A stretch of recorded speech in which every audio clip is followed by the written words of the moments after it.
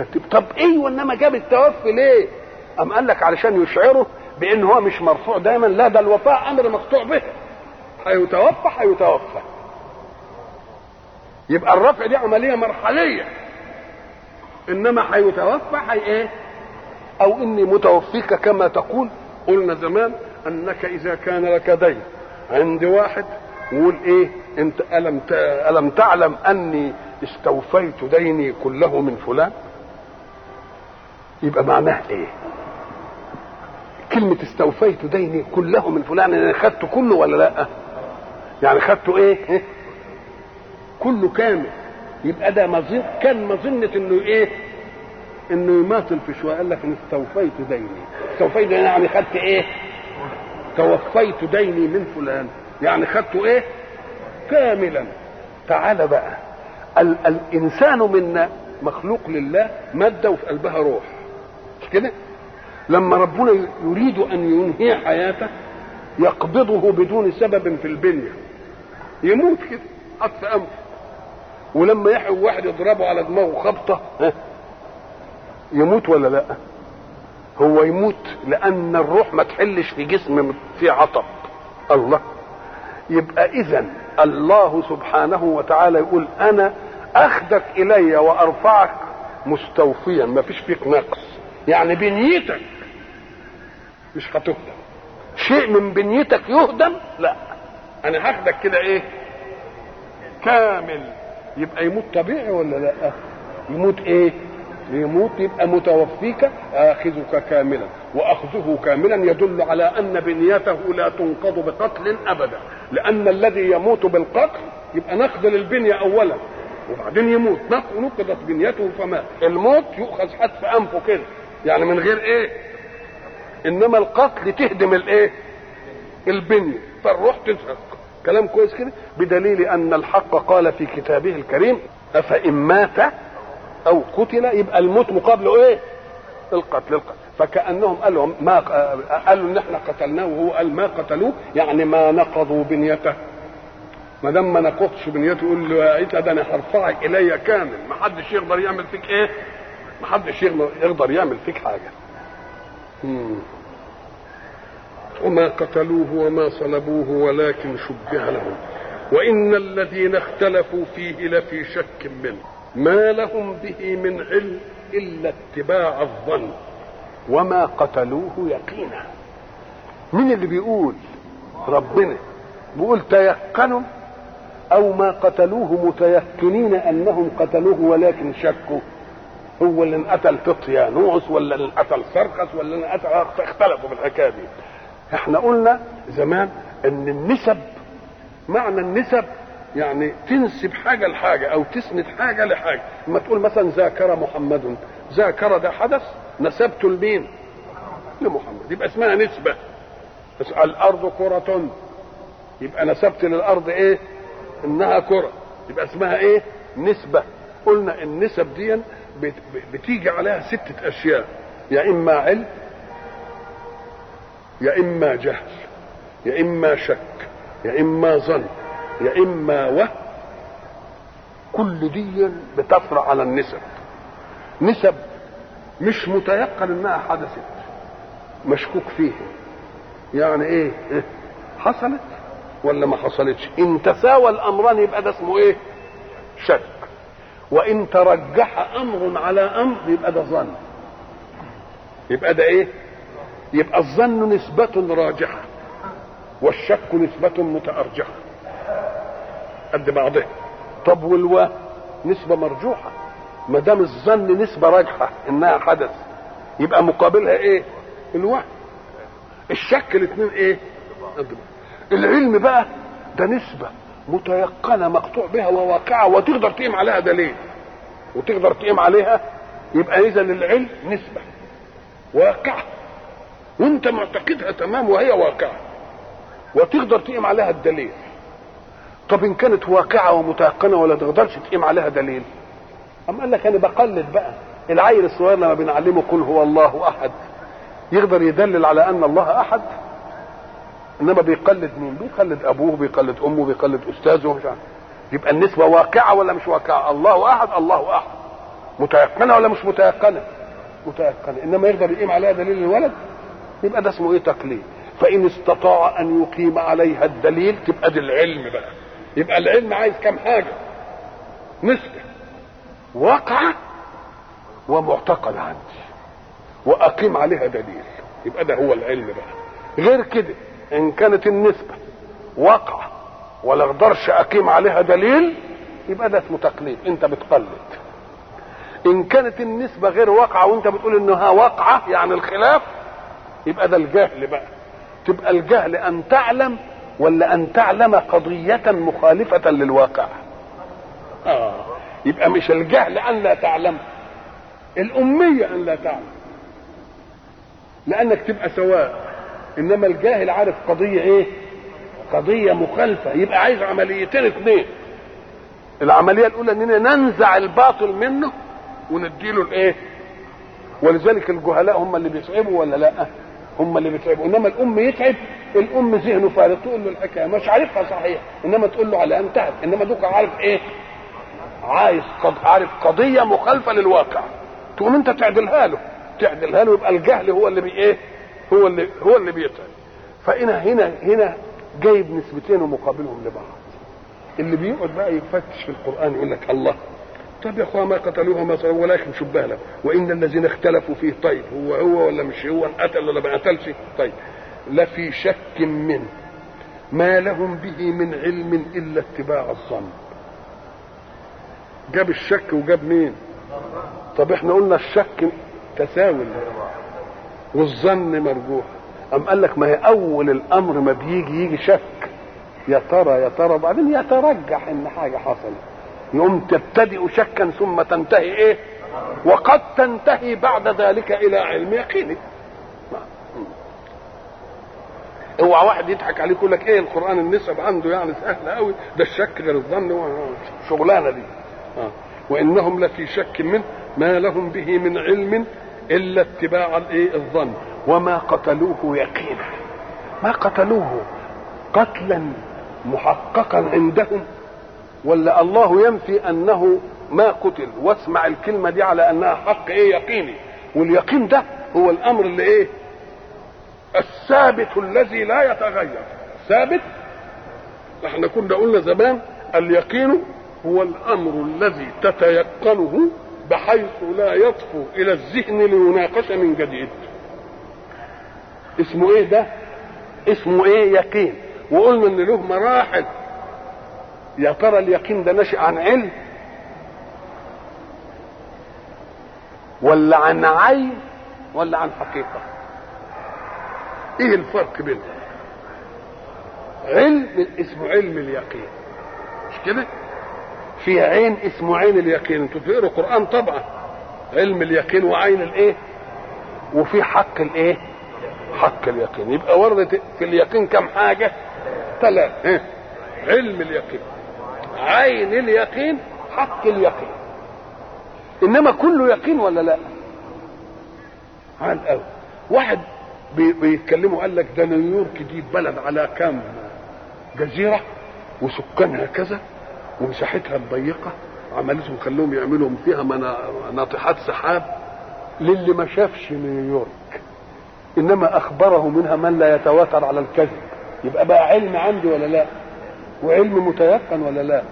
لان المعسكرات كلها اتفقت على الحكايه دي، والناس اللي راحوا او شافوها او جابوا صورها، تبقى علم يقين ولا لا؟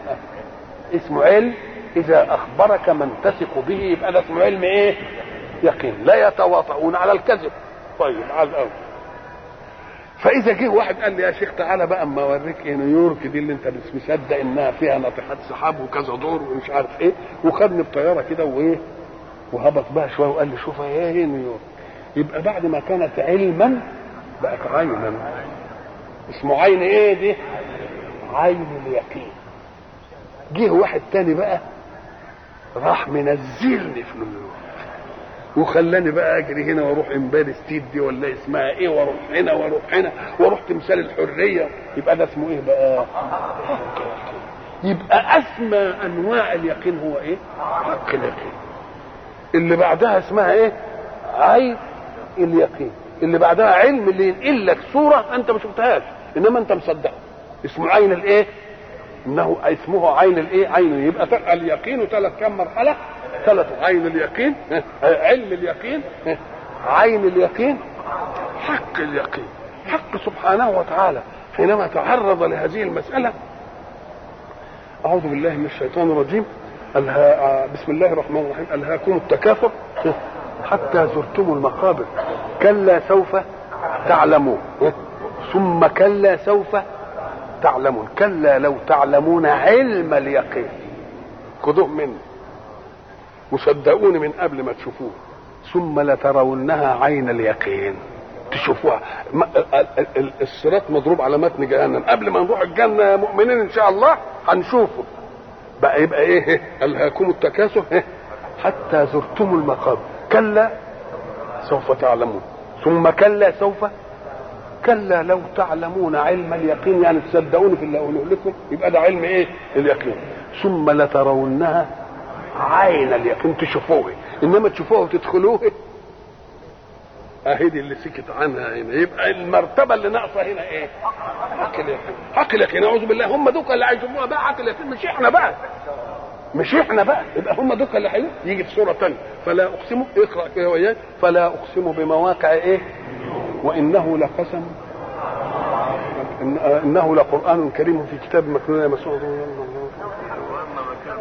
واما ان كان من المكذبين الضالين فنزل من حميم. نزل انزل هنا وتصلية جحيم.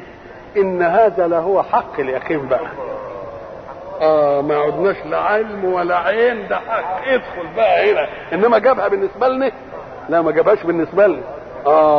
يبقى اذا يبقى ما قتلوه يقينا تيقنوا. فالذين لم يشهدوا الحادثة يأخذونها علم يقين لأن الله قال. مش كده؟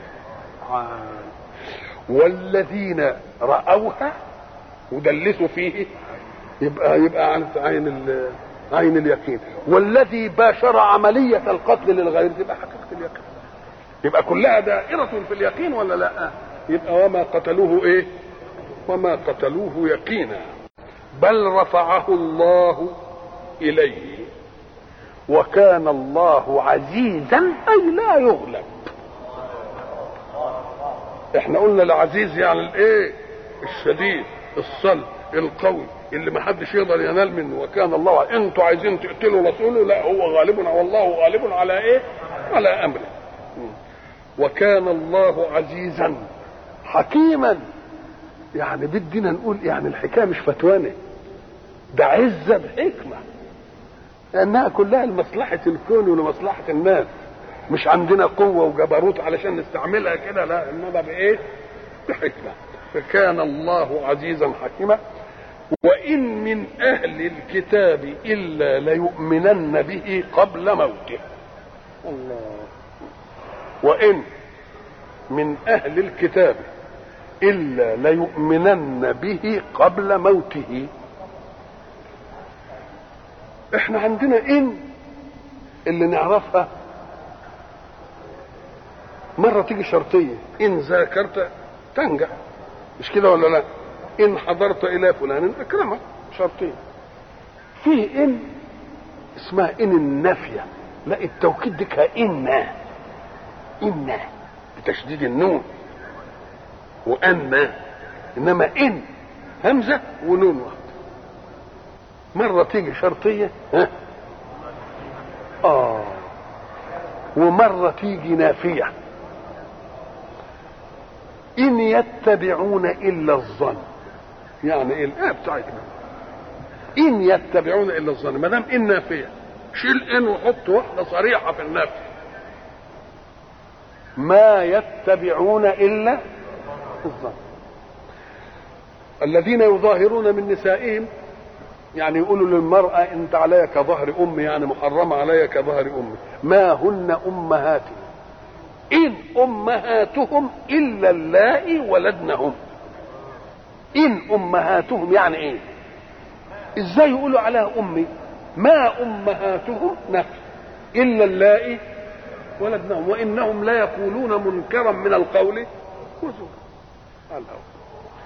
الآية هنا وإن من أهل الكتاب إلا ليؤمنن به قبل.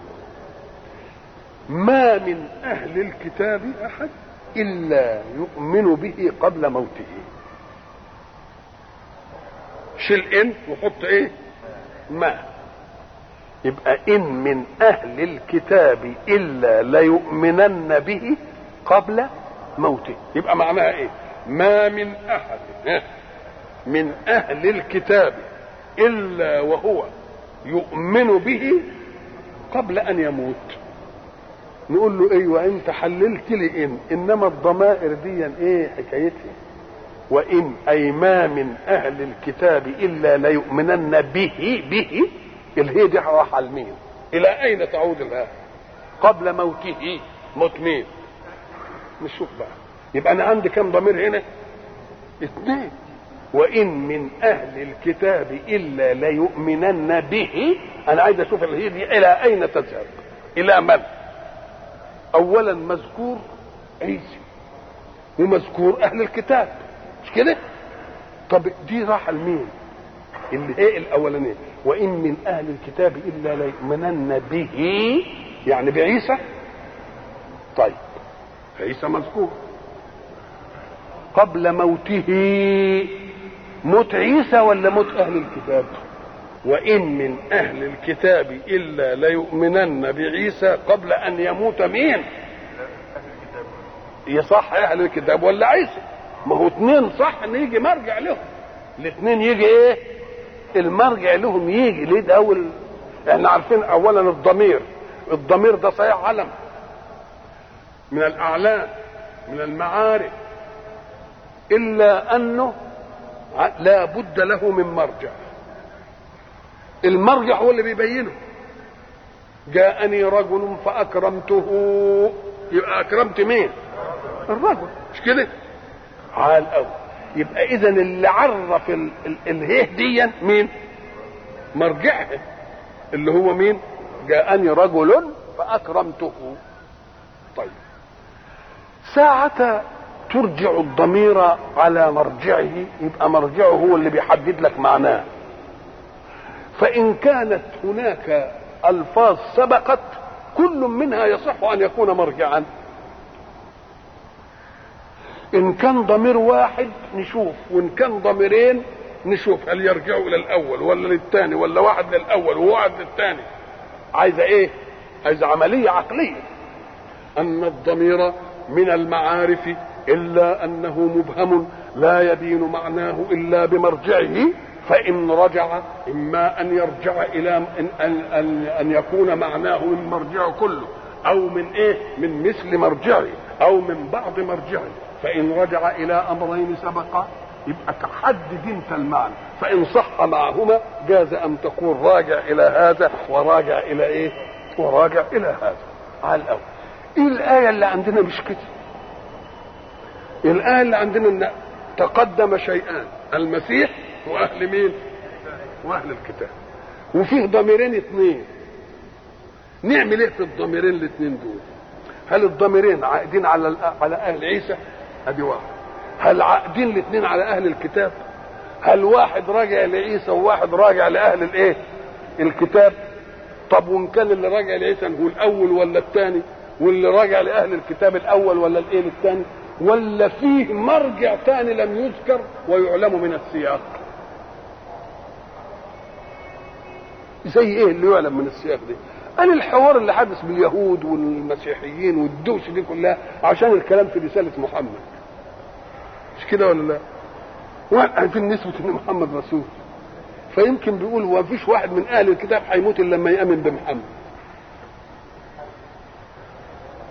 ادي معنى ده اذا كان بقى مش من ضمن 2 دول. وان كانوا من 2 وان من اهل الكتاب الا ليؤمنن به نخليه لعيسى قبل موته. قبل موته صالح انه يكون لعيسى، وصالح انه يكون لمين؟ لاهل الكتاب. وان من اهل الكتاب الا ليؤمنن بعيسى رسول ونبي قبل ان يموت عيسى. قبل ان يموت عيسى. طب ودي ازاي؟ طب ده هو الحكايه بتاعت القتل دي فضلوا ناس ما يؤمنوش باليهود، قال لك يبقى لازم له عوده، والكل هيجي خاضع ويقول له انت كنت رسول، ولما يجي ينزل بعد كده ينزل من السماء يبقى الكل ايه؟ يؤمن به. يبقى ادي وان من اهل الكتاب الا ليؤمنن بعيسى. المهمه الثانيه ايه؟ ان الناس اللي ادعوا فيه انه لا، والناس اللي ادعوا انه مش نبي، والناس اللي ادعوا كذا وكذا، في الاخر هيعملوا ايه؟ يبقى امام منطق الحق ويؤمنوا به كلهم. ادي معنى. طب وان من اهل الكتاب الا ليؤمنن بعيسى قبل ان يموت الاحد من اهل الكتاب. قبل ان يموت الاحد من اهل الايه؟ من اهل الكتاب. يقول له ازاي بقى؟ ام قال لك ما دام لا يؤمنن به قبل موته يبقى ممن يتاتى منه الايمان، وما دام بيتاتى منه الايمان يبقى دول في الناس اللي هيعصروا نزول عيسى. اللي هيعصروا مين؟ نزول عيسى. والثاني اللي ما عصرش نزول عيسى مات قبلها، خلاص تعلق الايمان به مش موجود. او ان وان من اهل الكتاب الا ليؤمنن به اي بعيسى قبل موته، وتبقى اهل الكتاب دي عامه حتى اللي موجودين الان. طب اليهود لسه ما امنوش، نقوم نقول له لا، كلمه قبل موته يدل على ساعه الاحتضار والغرغره، لان كل اللي بيكابر في حاجه بيكابر فيها عشان يحمي دنياه، سلطه زمنيه. انما ساعه ما يجي له الموت ولذلك تلاحظ ان 90% من حقائق الكون المخفيه يبديها الاموات عند احتضارهم، لانه خلاص بقى مقبل على مين؟ الدنيا كانت غراه وبعدين بقى مقبل على مين؟ يوم يجي للولد الكبير يقول له يا ابن الدنيا ما تغنيش عن الاخره، انا كنت خدت من فلان قد كده وعملت قد كده، انا قلت لي مش عارف ايه، لا لا لا، وعمال عمال يجيب حقائق كانت ايه؟ كانت هي عنده، انما الدنيا كانت عاملاها ايه؟ فلما لم يجد بقى الا انه خلاص يقبل على الله يوم يعمل ايه؟ يقوم يعمل يقول له لا كذا والدنيا ما تغنيش عن الاكل، ويبقى قد لفلان عمل كده، وانا عملت كده، وانا يا شيخ ظلمتك، وانا يا شيخ شتمتك، وانا عملت مش عارف فيك ايه. 90% من الحقائق الكونيه المخفيه على الناس التي كانت اسباب من اسباب النزاع يجي الواحد عند الموت ويعرف، والمرض اللي يبقى يعني فاهم انه ما فيش منه ايه، يقوم يجي بقى يفوق لنفسه كده. ولذلك ايه؟ لقد كنت في ايه؟ في غفلة من هذا فكشفنا عنك غطاءك فبصرك اليوم حديد. يعني ما لم تكن تره اولا اصبحت ترى، فبدك تخلص ايه؟ تخلص نفسك فتقر بكل حاجه. يبقى الذين كفروا بعيسى ساعه ما يجيهم الموت يقول انا والله عيسى مش عارف ايه ده انما ينفعوا الايمان ده؟ لا، ما ينفعوش الايمان ده. وإن من أهل الكتاب إلا ليؤمنن به قبل موته ويوم القيامة يكون عليهم شهيدا. وقلنا إن هذه الآية وقعت بعدما بين الله موقف اليهود من سيدنا عيسى وموقفهم من أمه الصديقة سيدتنا مريم، لأن الله قال وبكفرهم أي أخذهم الله بذنوبهم بكذا وكذا وكذا وبكفرهم وقولهم على مريم بهتانا عظيما. فكأن قول البهتان على مريم لم ينشأ إلا من منطلق الكفر، وبكفرهم وقولهم على مريم بهتانا عظيما. وعلمنا مما سبق ما قالوه عن أم عيسى الصديقة سيدتنا مريم، وهم بقولهم يناقضون أفهامهم ويناقضون عقولهم ويناقضون واقعا هم شهدوه. لقد كانت مسألة ميلاد عيسى عليه السلام من أمه بواسطتها دون واسطة الذكورة شيئا مذهلا يناقض ناموس الكون في أن كل تكاثر إنساني ينشأ من لقاء رجل بامرأة أو ذكر بأنثى، ولكن الحق شاء سبحانه أن يرد على مادية اليهود الذين أرادوا أن يجعلوا الله مرئيا جهرا ولم يؤمنوا به غيبا مطلقا، وظنوا بسخافة الفكر أنه إن رؤي بأعينهم جهرا كان إلها يستحق أن يعبد، وما علموا أنه لو كان مرئيا جهرة لخلقه لما استحق أن يعبد، لأن المرئي قدرت عين الرائي عليه فحيزته، وحين تقدر عين الرائي على مرئي لتحيزه يصبح المرئي مقدورا عليه، والقادر الأعلى لا ينقلب مقدورا لأحد أبدا.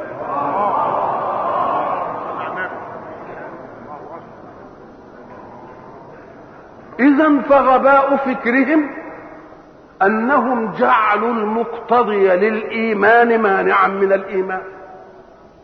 المقتضي للإيمان أن الحق لا يقدر عليه أبدا، وإدراك حاسة من حواس الإنسان له تجعله مقدورا للحاسة. أنت إذا أعطيت مسألة حساب أو تمرير هندسة ثم جئت فقدرت على حله يقال أن التمرين أو المسألة أصبحت مقدورة لعقلك، فلو رؤي الله وأدرك لأصبح مقدورا عليه، والمقدور عليه لا ينقلب قادرا. حينما قالوا ذلك البهتان ناقضوا عقولهم في الفهم وناقضوا الواقع الذي شهدوه. كانت الحادثة وهم أصحاب النفوذ الديني، وهم الذين يحكمون على الناس الذين يخالفون منهج دين. فإذا كانت مريم الصديقة قد فعلت البهتان الذي ادعوه فنقول لهم كان الأمر بأيديكم، فلماذا لم ترجموها والرجم وارد عندكم في التوراة؟ لا شك أنكم لم ترجموها لأنكم وجدتم آية بينة تشهد بأنها لم تأت بهتانا، وإلا فما الذي منعكم أن تقيموا عليها حد الرجم وأنتم أصحاب النفوذ هنا؟ لا شك أن آية من الآيات بهرتهم فلم يستطيعوا أن يفعلوا شيئا من ذلك، لأن الذين شهدوا الآية معهم يخطئونهم فيما ذهبوا إليه من حكم. طب ما هي هذه الآية؟ أن عيسى عليه السلام تكلم وهو في المهد، وكلام عيسى وهو في المهد براءة لأمه. إذن فالدليل قام أمامهم فلم يستطيعوا أن يرجموا. وبقي شيء آخر، وهو لماذا لم تثبتوا في أناجيلكم أن عيسى تكلم في المهد مع أنها معجزة واضحة بينة، وأنتم تتصيدون أشياء تثبت فوقية عيسى؟ فلماذا لم تقولوها في أناجيلكم؟ لم يقولوها لأن عيسى لم يبدأ كلامه في المهد ثم يستمر متكلما في أطوار حياته، لا، إنه تكلم كلمة واحدة ثم عاد إلى قانون الطفولة التي لا تتكلم. فكأن حادثة كلامه مقولة واحدة قالها ثم رجع إلى ناموس الكون في تكلم الأطفال. فإذا كان قد تكلم في المهد وكلمة واحدة يبقى لازم تتعارف هذه الكلمة ولازم تعلم. بقى إذا قيل بقرة تكلمت مش هنقول قالت إيه، هنقول قالت إيه دي. فإذا كان عيسى قد تكلم في المهد فما الذي قاله؟ القولة التي تثبت المعجزة من كلامه في المهد تناقض ما ادعوه في عيسى من الألوهية، لأنه لم يتكلم إلا بكلمة تشهد ببشريته وعبوديته للحق الأعلى. إذا ما أثبتهاش لأنها تنقض قضيتهم في ألوهية عيسى. ثم تكلم بعد ذلك عن قضية الصلب وقضية القتل. ومن العجيب أن الخلاف الذي بين اليهود وبين النصارى يلتقي في هذه المسألة. لماذا التقيتم عليه؟ دول بيقولوا قتلوه وصلبوه، دول كان برضه مسألة الصلب يؤكدونها، وهم معذورون في ذلك إن لم يأتي الحق ببيان فيها. قول الله وما قتلوه ولكن شبه لهم يدل على أنهم معذورون إن قالوا ذلك، لهم عذر ما دام قال شبه لهم أنهم صلبوه. لكن كان الواجب أن يتمردوا على مسألة الصلب هذه، لأن كيف تقولون بألوهية أو ببنوة ألوهية ثم يجيء أعداؤه ليقدروا عليه فيمسكوه ويصلبوه أو يقتلوه زي ما بيقولوا؟ برضو انقلب الإيه؟ مقدور لمقدور، بشر يقدر على بشر. إنما لو كان فيه ألوهية أو جزء ألوهية كان يجب تدارودي إنهم قدروا يصلبوه. إذن الإسلام لما يجي يبرأوا من هذه المسألة بيعينكم على تبرئة عيسى من هذه المسألة، وكان يجب أن تتلقفوا قولة الإسلام في هذه القضية، ولكن شبه لهم وتستترون وراءها في شبه لهم. حين يقص الحق كل ذلك يحكم حكما إلهيا وما قتلوه يقينا بل رفعه الله إليه. هم يقولون بالرفع ولكن بعد الصلب، ونحن نقول بالرفع ولا صلب.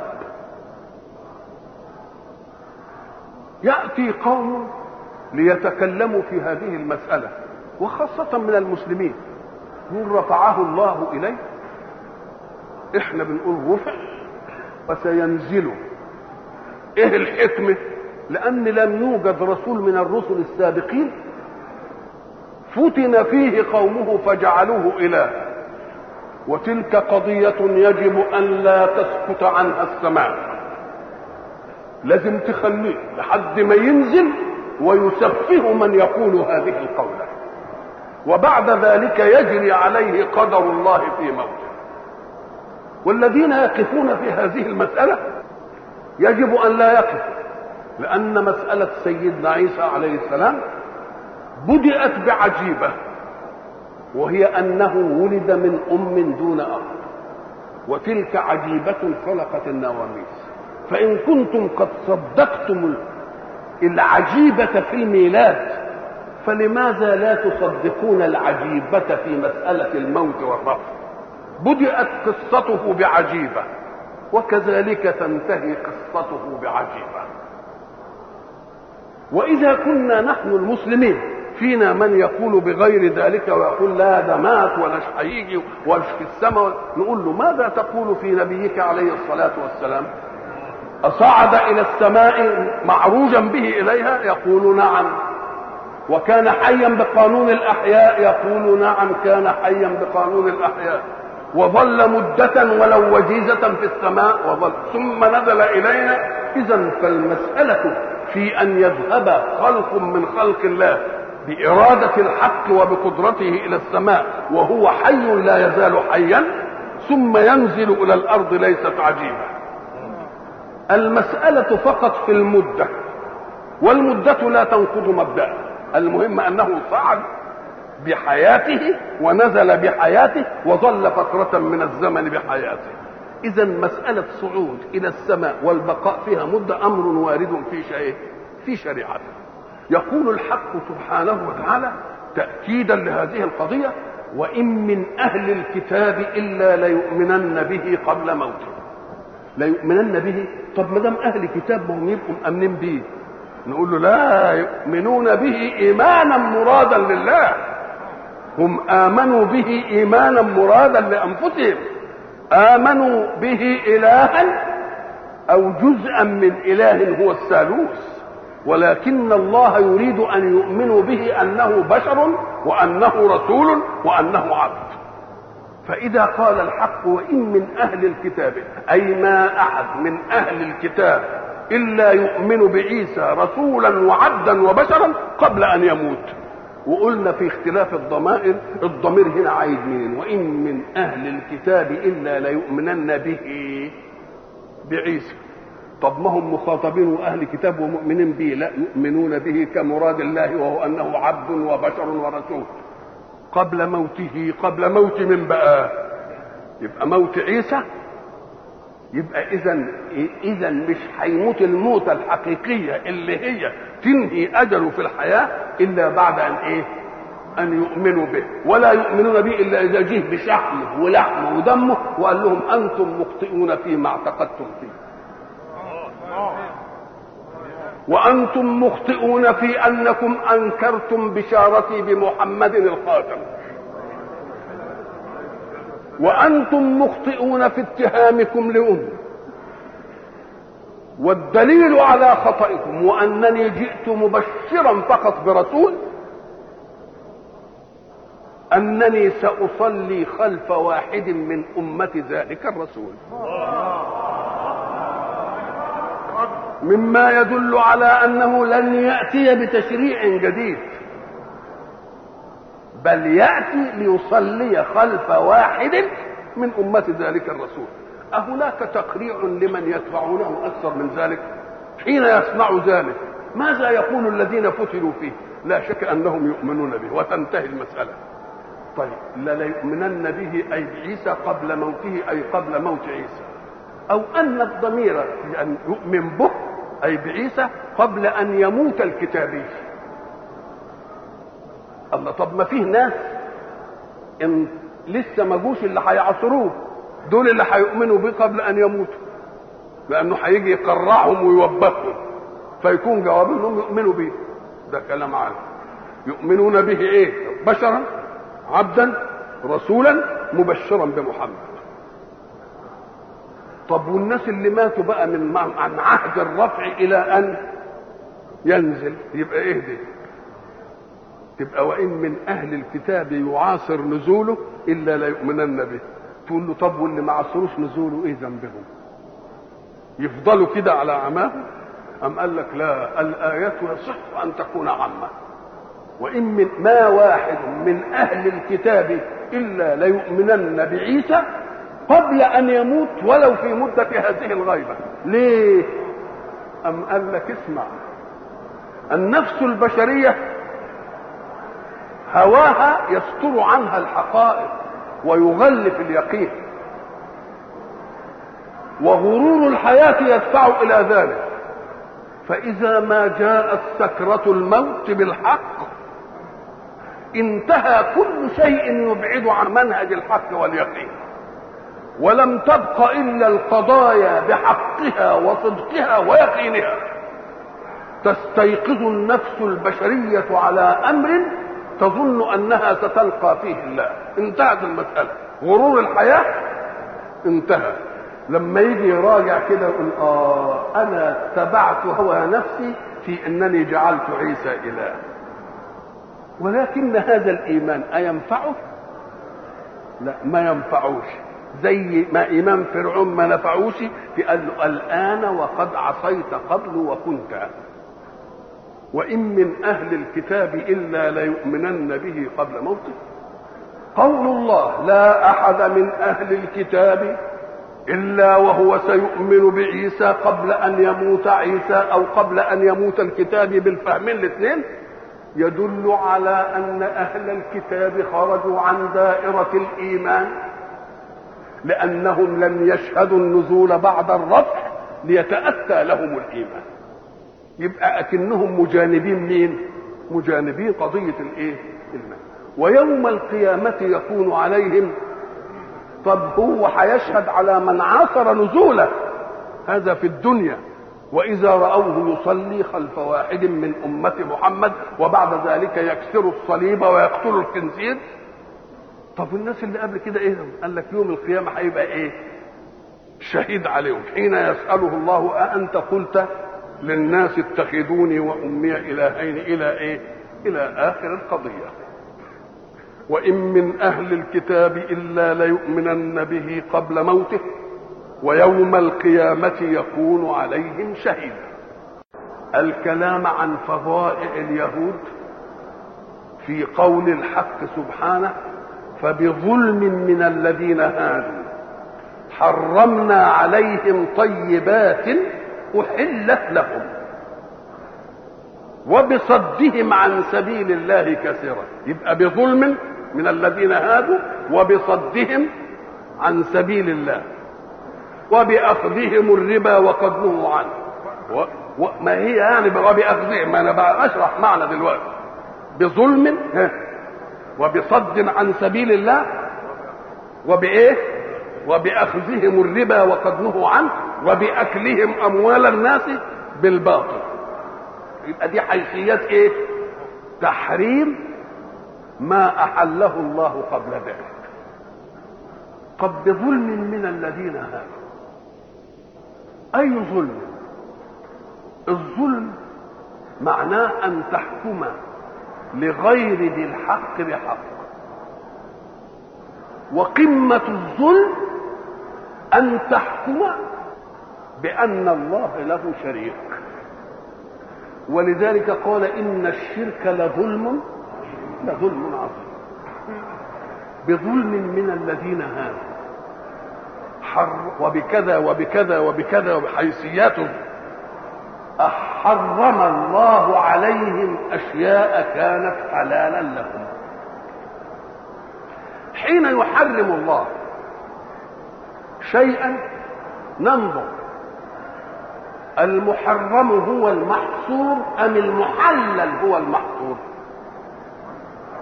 المحرم هو اللي محصور، لأن المحرم قليل، حرم كذا وكذا وكذا وبقية ما لم يذكر داخل في نطاق ايه؟ في نطاق الحلال. يبقى عادة نتكلم عن مين؟ عن المحصور. قل تعالوا أتلوا ما حرم ربكم عليكم. إنما لما يقول أحل الله عليكم نجيب ايه؟ النعم التي لا حصر لها، لكن المحرم منها أشياء. خلق حاجات كتير أو ما حرمش منها إلا القليل. خلق من النعم ما لا يعد وما لا يحصى وحرم منها القليل. تحريم القليل لتبقى نعمة في مجالها، لتبقى نعمة في مجالها. يجي واحد يقول التحريم لأن هذا الشيء ضار، نقول له جايز، لكن ليس هو الحكم. قد يحرم للأدب، قد يحرم كما تحرم على ابنك أكل من الأكلات، أو تحرم على ابنك مصروف من المصروفات. هو المصروف مش ضار، إنما أنت تريد منه العقوبة. ولماذا استحقوا عقوبة التحريم؟ لأنهم جاءوا من خلف منهج الله وأحلوا لنفسهم ما حرم الله. فإذا كان قد جاءوا فأحلوا ما حرم الله، يقولون اجترأتم على ما حرمت فحللتموه، فمن حقي أن أحرم عليكم ما أحللت لكم قبل ذلك. ليه؟ قال لك لحتى لا يفهم إنسان أنك بتحليل ما حرم الله أخذت شيئا من وراء الله. لا، انت خدت دي لأنه نفع نفسك، وأنا هاخد دي اللي كنت أحللت لك عشان تبقى المسألة أنت ما غلبتنيش في حاجة. الله. وهذا إما أن يكون تحريم تشريع وإما أن يكون تحريم طبع. الرجل الذي أسرف على نفسه في تناول محرمات كالخمر مثلا، يأتي الحق سبحانه وتعالى فيحرم عليه طبعا أشياء كانت حلال له. يقول له الدكتور كبدك انهرت، ممنوع عليك تاكل كذا وكذا وكذا وكذا وكذا وكذا. الله، يبقى بظلم حرم عليك لأنك استحللت ما حرم الله، فحرم الله عليك مش تشريعا بقى، ده طبعا وتكوينا وسنة كونية. يجي مثلا اللي أشرف على نفسه في تناول الأشياء، سكر مثلا، ياكل الحلو كتير كتير فوق ما تدعو إليه الحاجة، يقول والله أنت خدت أكثر من الحق، تعال في آخر عمرك كده واوعى تتناول السكريات دي أبدا، لأنك أنت أخذت منها حقك زائد عما. ويقعد كده هو يا عيني يبقى الحلوى موجودة عنده في البيت ولو مش قادر يتناول منها شيء، يبقى بظلم منك حرمت ما أحللت لك. وكذلك الذي يأخذ مالا بالربا. انت واخد المال بالربا ليه يا سيدي؟ عشان يكتر مالك تبقى 100 110. نقول له هو عايز المال ليه؟ لذات المال ولا لحاجة ثانية؟ طب ما هو المال رزق صحيح، انما هل المال رزق مباشر يعني تنتفع به مباشرة ولا لازم تجيبه حاجة؟ احنا قلنا زمان هبك في صحراء ومنقطع عنك الطعام ومعاك جبل ذهب، ينفعك بايه جبل الذهب؟ رغيف عيش قد كده وشويه ماء قد كده احلى من الحكايه دي كلها. اذا المال رزق صحيح انما رزق مش مباشر. ياتي به الرزق الايه؟ يقول له انت زودت المال عشان ايه؟ تعمل لنفسك متع؟ والله لم طير لك ده المال كله. الله، يبقى برضه بظلم من الذين هادوا واخذهم الايه؟ الربا وقد نهوا عنه. يبقى اذا الانسان هو الذي يسوس نفسه. انت عايز يبقى لك ما احله الله لك الى ان ياتي اجلك، اياك ان تضع شيئا حرمه الله عليك. تفضل متنعم كده بكل شيء من نعم الله عليك لحد ما ايه؟ ما تنتهي. وما ربك بظلام للعبيد. المساله انت اللي بتظلم نفسك ولكن الناس انفسهم يظلمون. فبظلم من الذين هادوا حرمنا عليهم طيبات احلت لهم. وكلمه طيبات دي تدل على ان من الذي نقل الطيب الى غير طيب؟ الانسان.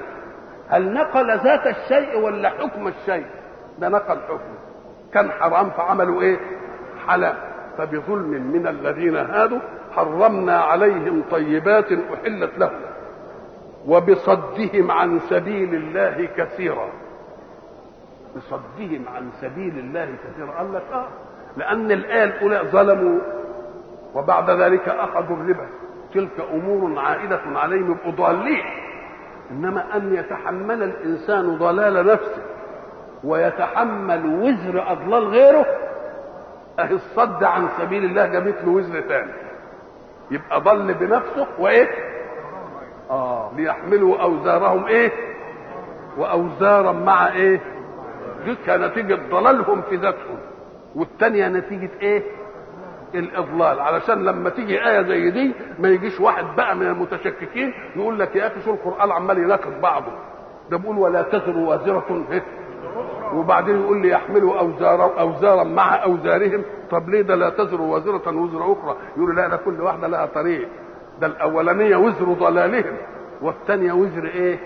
اضلالهم لغيره. نعم. واخذهم الربا وقد نهوا عنه واكلهم اموال الناس بالباطل، رشوه، سرقه، غش في سلعه، كل ده ما دام مال بتاخده من غير حق يبقى اخذ اموال الناس بالايه؟ بالباطل. واعتدنا للكافرين منهم عذابا ايه؟ عذابا اليما. واعتدنا اعددنا، مش لسه هنعمل، لا، ده الحكايه منتهيه. كل واحد معد له مقعدين، مقعد من الجنه ان قدر ايمانا، ومقعد من النار ان قدر مش ربنا عامل مقاعد للجنه وبعدين تنزحم، لا، ده عامل مقاعد على فرض ان كل الناس هيكونوا ايه؟ مؤمنين، ومقاعد ثانيه على فرض ان كل الناس كافرين. يبقى اذا ولذلك ايه؟ الذين يرثون الفردوس. يبقى لما يجي مقعد الجنه اللي يكون اعد لواحد وكفر فلم يستحقه، نقول له بل المؤمنين بعد ما خدوا الحكايه دي خدوا بتاعت ولاد المنازل وخدوا يعني. يبقى نورث الجنه بتاعتنا. نعم. وقلنا العذاب الاليم والعذاب المهين. العذاب الاليم المبالغ في ايه؟ في ايلام المعذب. انما المهين قد يصمد انسان كده وتجلدي للشامسين اريهم اني لريب الدهر لا اتضعضعه ويتحمل العذاب الاليم ده. نقول له لا، مع كونه اليم هو مهين ومذل، عشان ما تنفعش الحكايه بتاعتك دي. لكن هل هذا كل ما كان من اهل الكتاب؟ الم يوجد في اهل الكتاب من كان يدير مساله الايمان برسول الله صلى الله عليه وسلم في عقله، ويقعد يعرض القضايا اللي موجوده عنده من وصفه ومن نعته ويطبقها على النبي الجديد ده؟ كده قال لك اذا الحق يؤرخ تاريخا صادقا. الدول اللي بيعملوا كده، لكن الراسخون في العلم منهم والمؤمنون يؤمنون بما أنزل إليك وما أنزل من قبلك والمقيمين الصلاة والمؤتون الزكاة والمؤمنون بالله واليوم الآخر أولئك سنؤتيهم أجرا عظيما. يبقى إذن لم يعمم الله الحكم لا بكفرهم وقولهم ولا بظلم وبأخذ للربا وبكذا وبكذا، ولكن قال منهم أناس فيهم هذه الأوصاف. كعبد الله بن سلام مثلا، ألم يفكروا في أن يؤمنوا برسول الله؟ فكر عبد الله بن سلام في أن يؤمن برسول الله، ولكنه يعلم أن اليهود قوم بهت. فماذا قال لسيدنا رسول الله؟ قال يا رسول الله إني أؤمن بك رسولا، ووالله لقد عرفتك حين رأيتك كمعرفتي لابني ومعرفتي لمحمد أشد.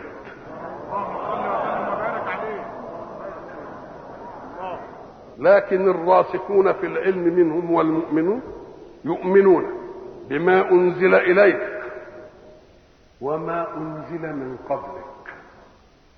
يجي يقول طب اللي أنزل من قبل ما يأمنوا باللي أنزل إليه، فكأن الذي أنزل إليك أصل يرد إليه كل كتاب، أصل يرد إليه كل كتاب. ولأنك لو نظرت إلى قوام الكتب في أصالتها وجدت القرآن إيه؟ متضمنها ومتضمنها وزائد عنها. يبقى حين يؤمنون بما أنزل إليه يبقى لازم يؤمنوا بإيه؟ باللي قبل كده، لأن القرآن قايل عليه. وما أنزل من قبلك والمقيمين الصلاة. اللي ياخد باله بقى من نسق الأسلوب يقوم يجد إن الأسلوب نسق الإعرابي اختلف، لأن بيقول هنا إيه؟ لكن الراسخون في العلم منه والمؤمنون يؤمنون بما أنزل إليك وما أنزل من قبلك. والمؤمنين يبقى والمقيمون للصلاة، مش كده؟ إنما هنا المقيمين. واحنا نعرف بقى القضية الأولانية إن جمع المذكر السالم بيرفع بالواو وبيجر بالإيه؟ بالياء. طب هنا الياء ولكنها معطوفة على مين؟ معطوفة على مرفوع. يسموه بقى علماء اللغة كسر الإعراب. كسر الإعراب. إيه يعني كسر الإعراب؟ الإعراب يقتضي حكم، والتفت لقيت الحكم انكسر هنا. الأذن العربية واخدة على الفصاحة، ساعة ما تلاقي حتة انكسر فيها الإعراب تعمل إيه؟ وتنتبه ايه الاعراب ده انكسر ليه؟ يعني جتتهم ما تستحملش ان الاعراب ايه؟ يبقى فيه خطر. النبي قال للراجل اللحن، قال للصحابه ايه؟ ارشدوا اخاكم فقد ضل.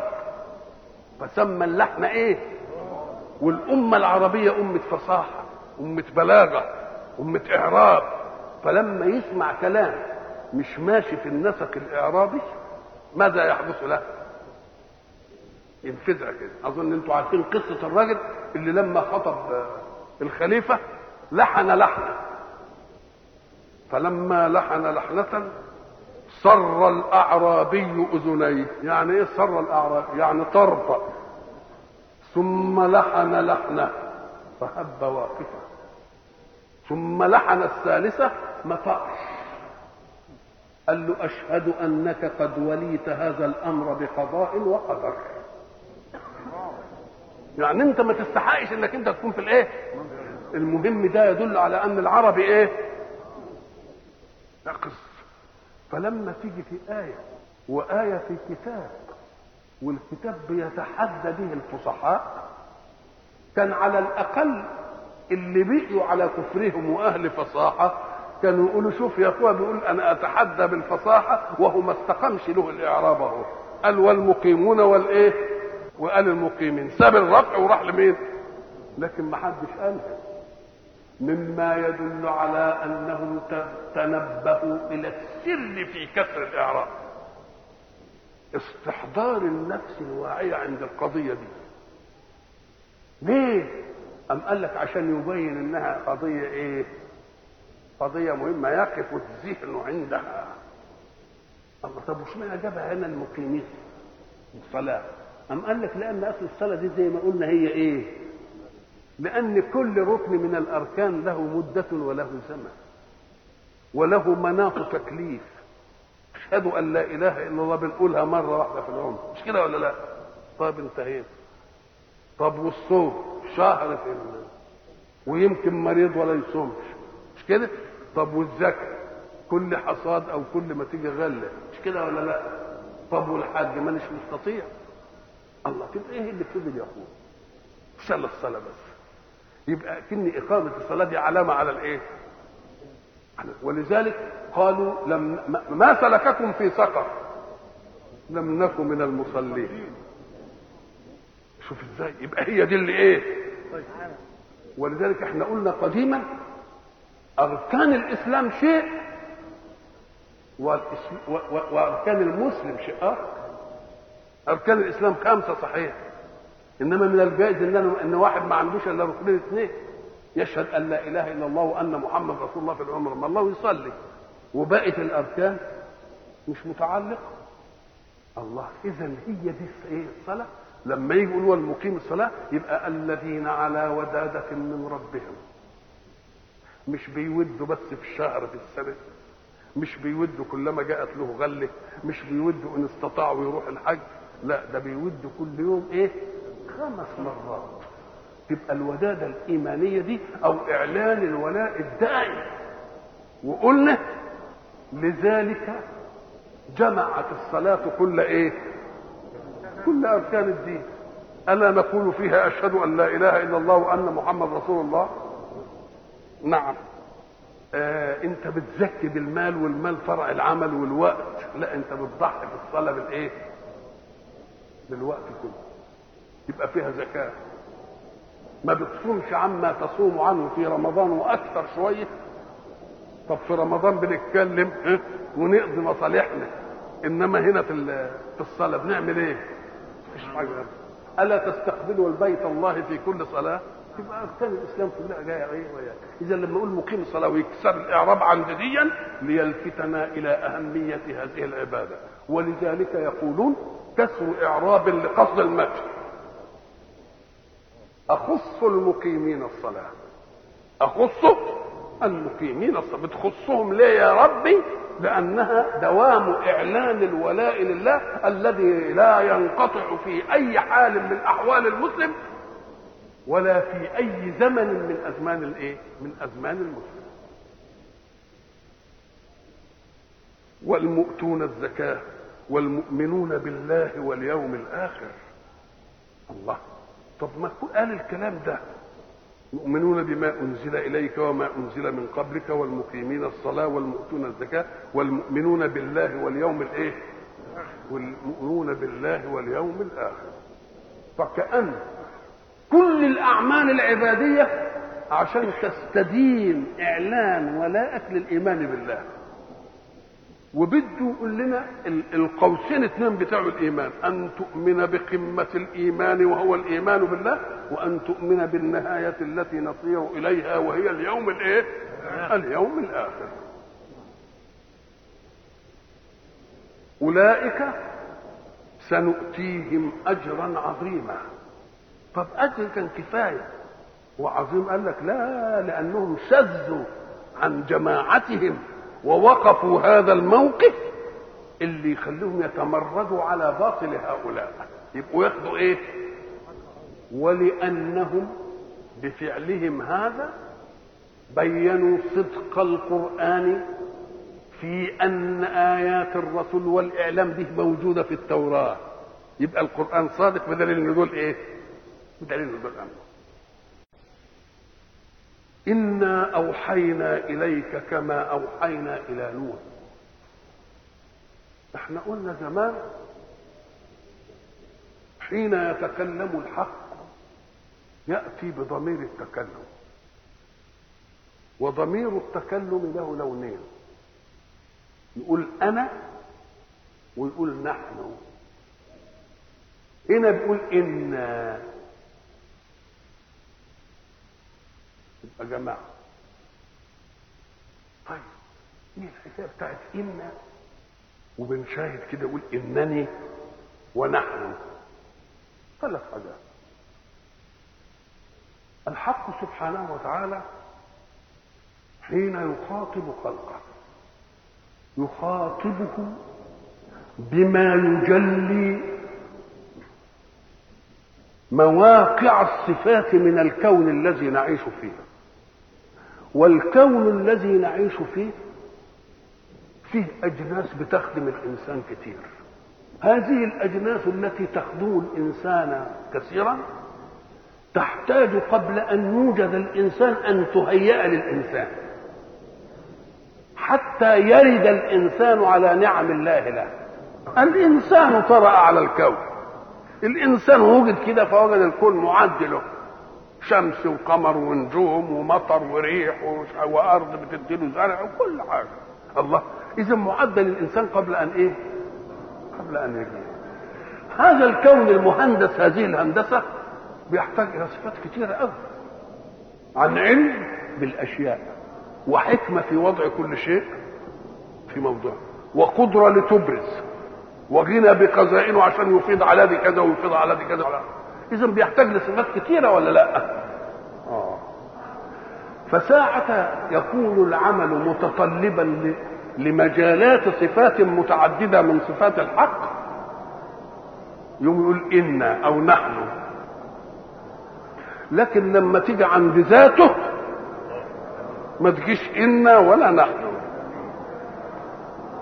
إنا نحن نزلنا الذكر، لأن دي عايزة صفات كتيرة، علم بالحكمة وقدرة على الصياغة وعملية، عايزة صفات كتيرة تتكاتب علشان إيه؟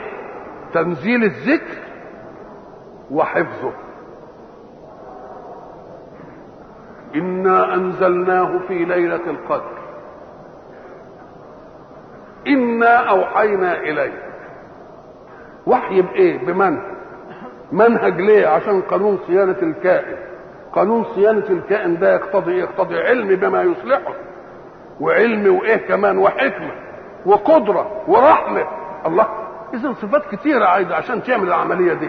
فيقول ايه؟ إنا. لكن لما يجي عند الذات يديها الوحدانية المطلقة، يقول إنني أنا الله.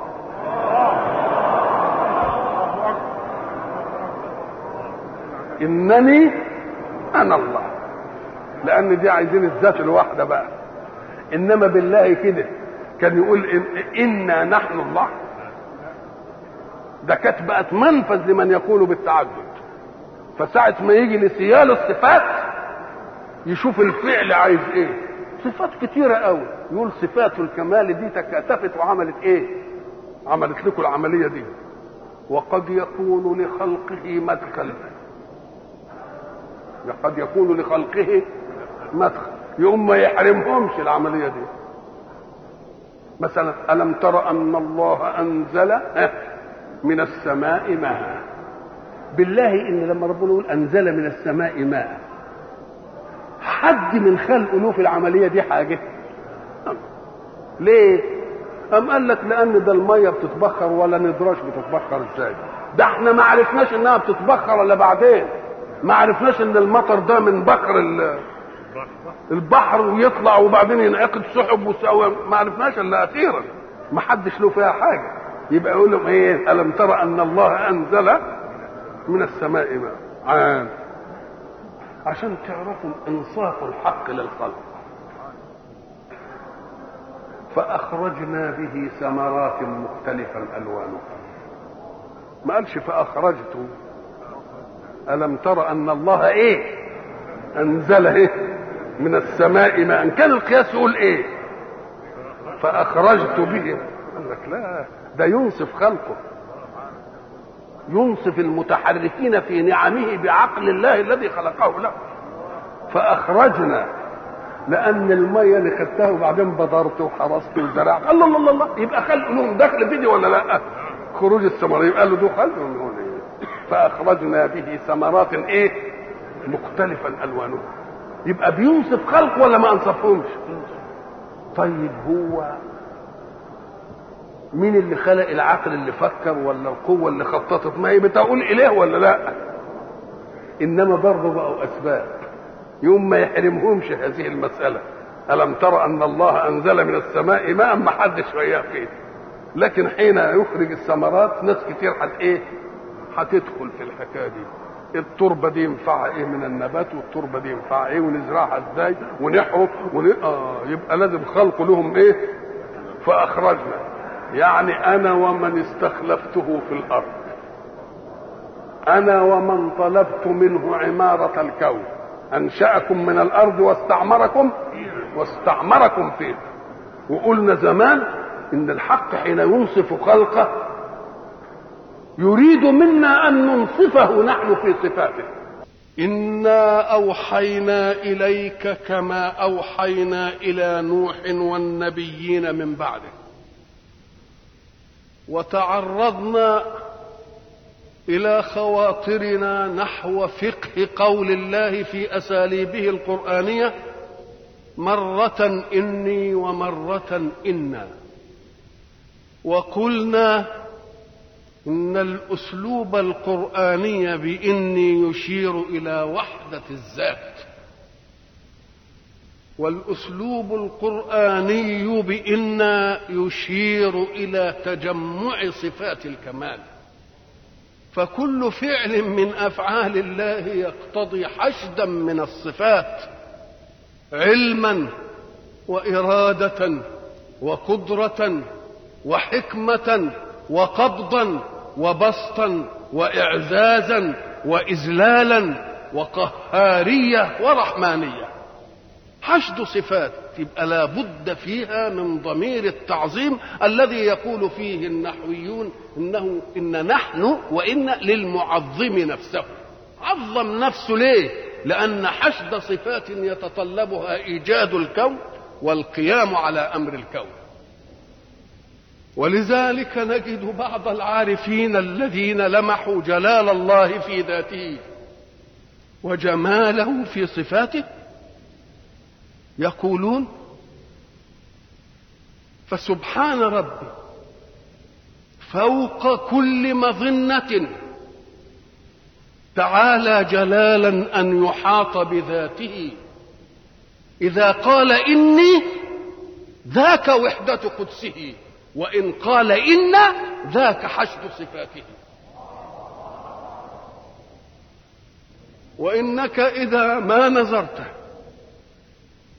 إلى هذه المسألة وجدت أن الحق سبحانه وتعالى كما قلنا في الحلقة السابقة أنصف خلقه لعلهم ينصفونه. أنصف خلقه فجعل لهم إيجاد أشياء وخلق أشياء. وحين يتعرض لأمر يكون للحق فيه فعل ويكون لمن أقدره الله من خلقه فيه فعل، يجيء بنون التعظيم. كما قلنا ألم تر أن الله أنزل من السماء ماء فلا شركة فيه لأحد، ولكنه حينما تكلم عن إخراج الثمرات لم يهمل حرث الحارث وغرس الغارث وبذر الباذر وري الراي، فقال أخرجنا به ثمرات كل شيء. وقلنا سابقا إن الحق سبحانه وتعالى حين أوجد خلقه من عدم جعل لخلقه من خلقه إيجادا من عدم، ولكن هناك فرقا بين إيجاد المادة وإيجاد ما يتركب من المادة وإيجاد المادة نفسها. خلق الله كل شيء من عدم، ولكنه جعل لخلقه أن يخلقوا أشياء، وما ظن سبحانه وتعالى عليهم بأن يذكرهم بلفظ الخلق، فقال أحسن الخالقين، فكأنه جعل من خلقه خالقين، ولكن الخالقين من خلقه لم يخلقوا من عدم محض، وإنما كونوا مركبا من موجود في مواده، فأخذوا من مواد الله وركبوا وأوجدوا.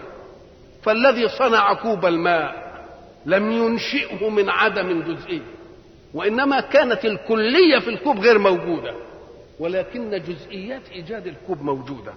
موجود الرمل في بيئاته، وموجود ما يصهر الرمل، وموجود العقل الذي يأخذ العناصر، وموجود العقل الذي يعمل العجينة والآلات التي تصنعها، ثم الآلة التي تصنع هذا الكوب.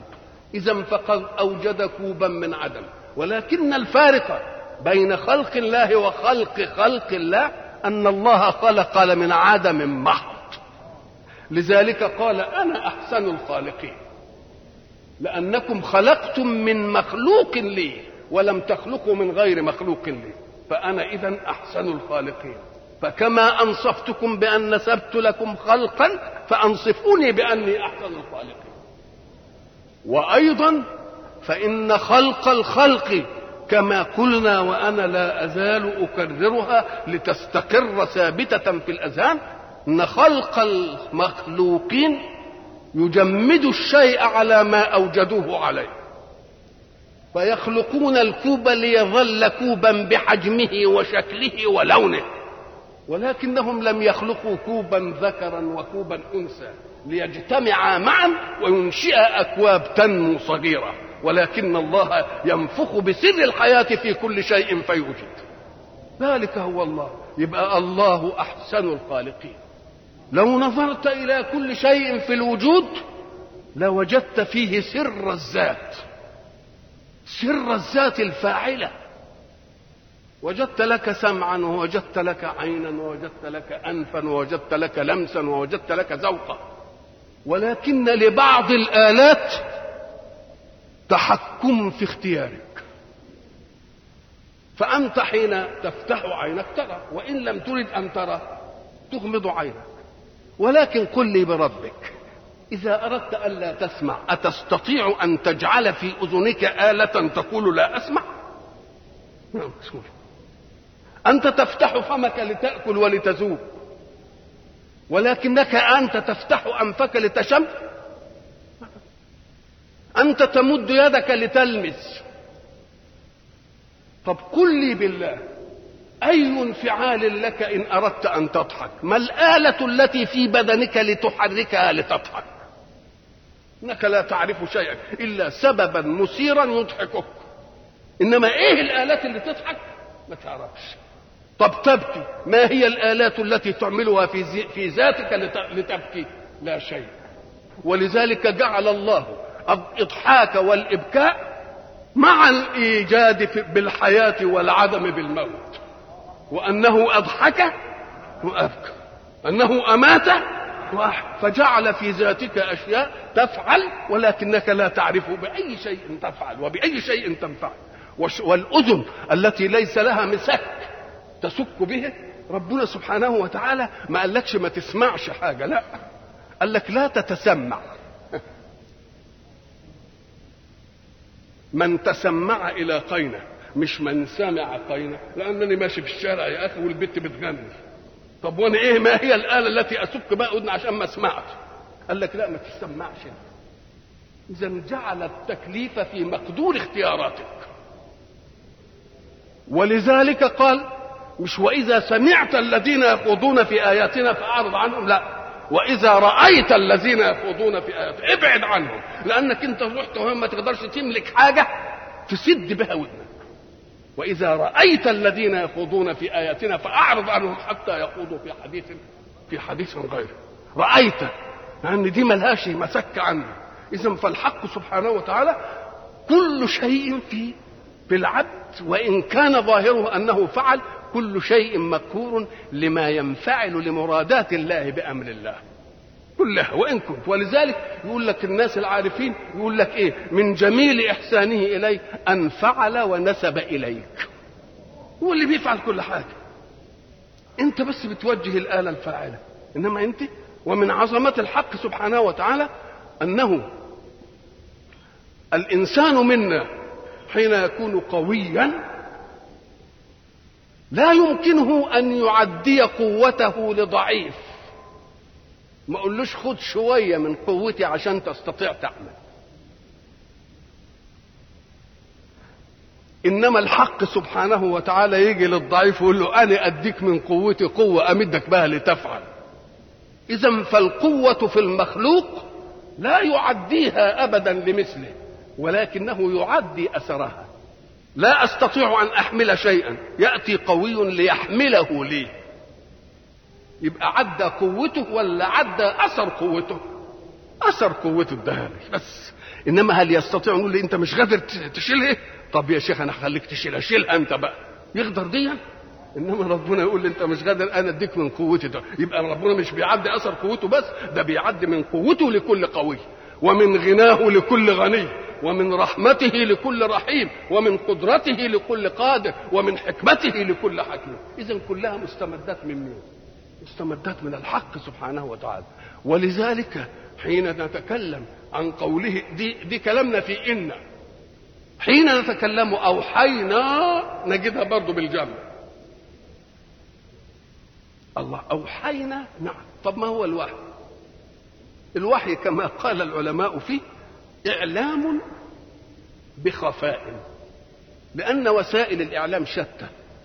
وسائل الإعلام تقول فيعلم السامع مرادك، هذه كلمة يا إشارة تشره، يبقى يفهم من ذلك أن لا الله كده يعني اسكت، كده يعني قوم. الله دي كلها إعلامات ليست بخفاء بل بإيه؟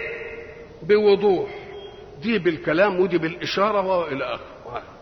لكن الحق لما يقول أوحينا يبقى أعلم، ولكن بطريق خفي.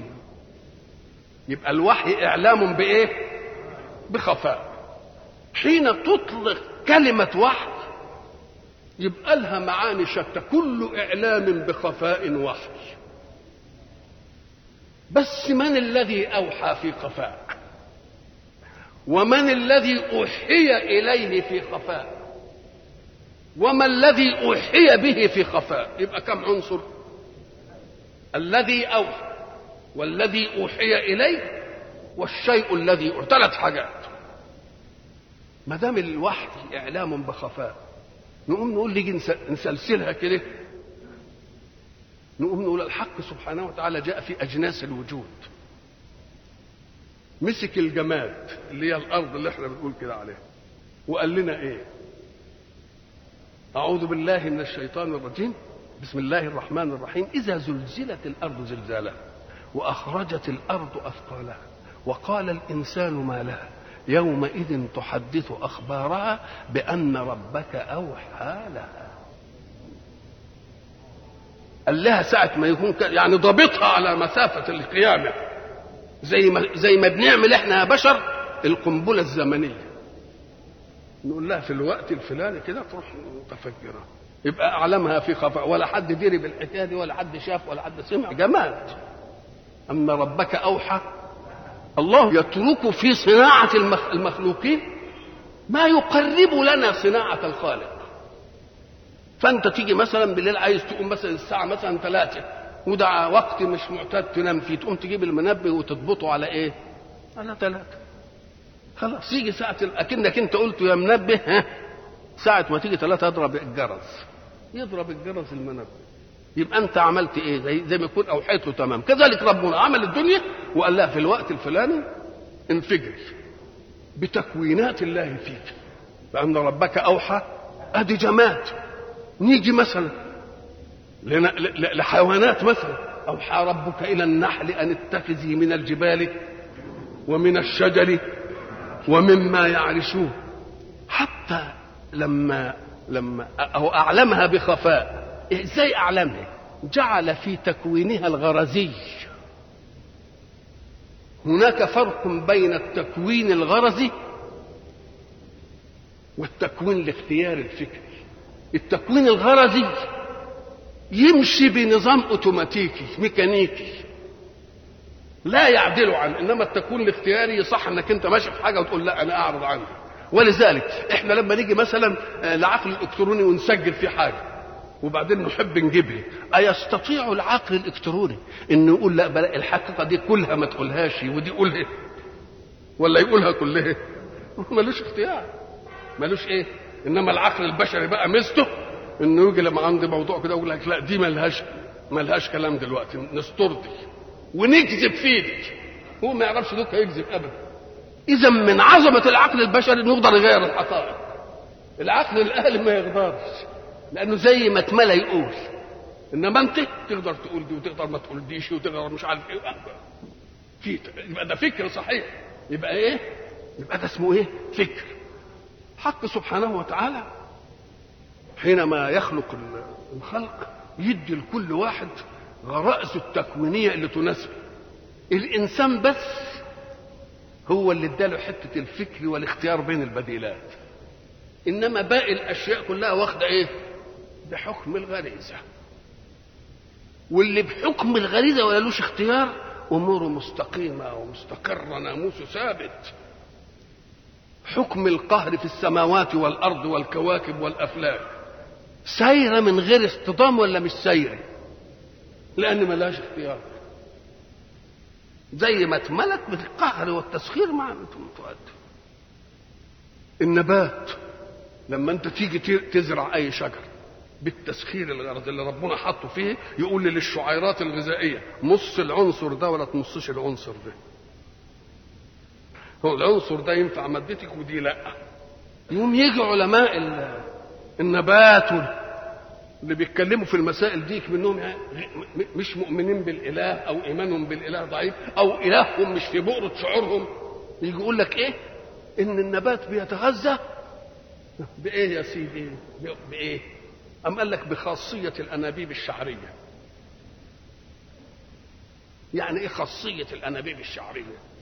قال لك لما نجيب انابيب الفتحه بتاعتها زي الشعره كده وتحطها في اي سائل، يقوم السائل يطلع فيها فوق مستوى سطح الاناء. السائل عاده بياخد ايه؟ استطراق واحد. ان جبت الانابيب الشعريه وحطيتها في قلب الاناء يطلع السائل فوق مستوى الايه؟ لان ضغط الجو هنا يخلي هنا يطلع. انما ان كانت الانبوبه واسعه يبقى هنا ضغط وهنا ضغط ما يطلعش. يبقى لازم تكون انابيب ايه؟ أم قال لك أهو النبات بيعمل جذوره كده وياخد الغذاء بخاصية الأنابيب الشعرية. نقول له طيب يا سيدي، طيب يا طبيعي، طيب يا اللي ما فيش ربنا مش في بؤرة شعورك، أنا عايز منك تجيب الإناء اللي فيه السائل وتحط فيه العناصر الغذائية المتعددة، خلاص، وتيجي تحط فيها أنابيب شعرية 20 أنبوبة، وبعدين تشوف كل أنبوبة خدت ايه. تلاقي كل أنبوبة خدت من السائل بكل كيماوياته. لا يا سيدي، النبات مش كده.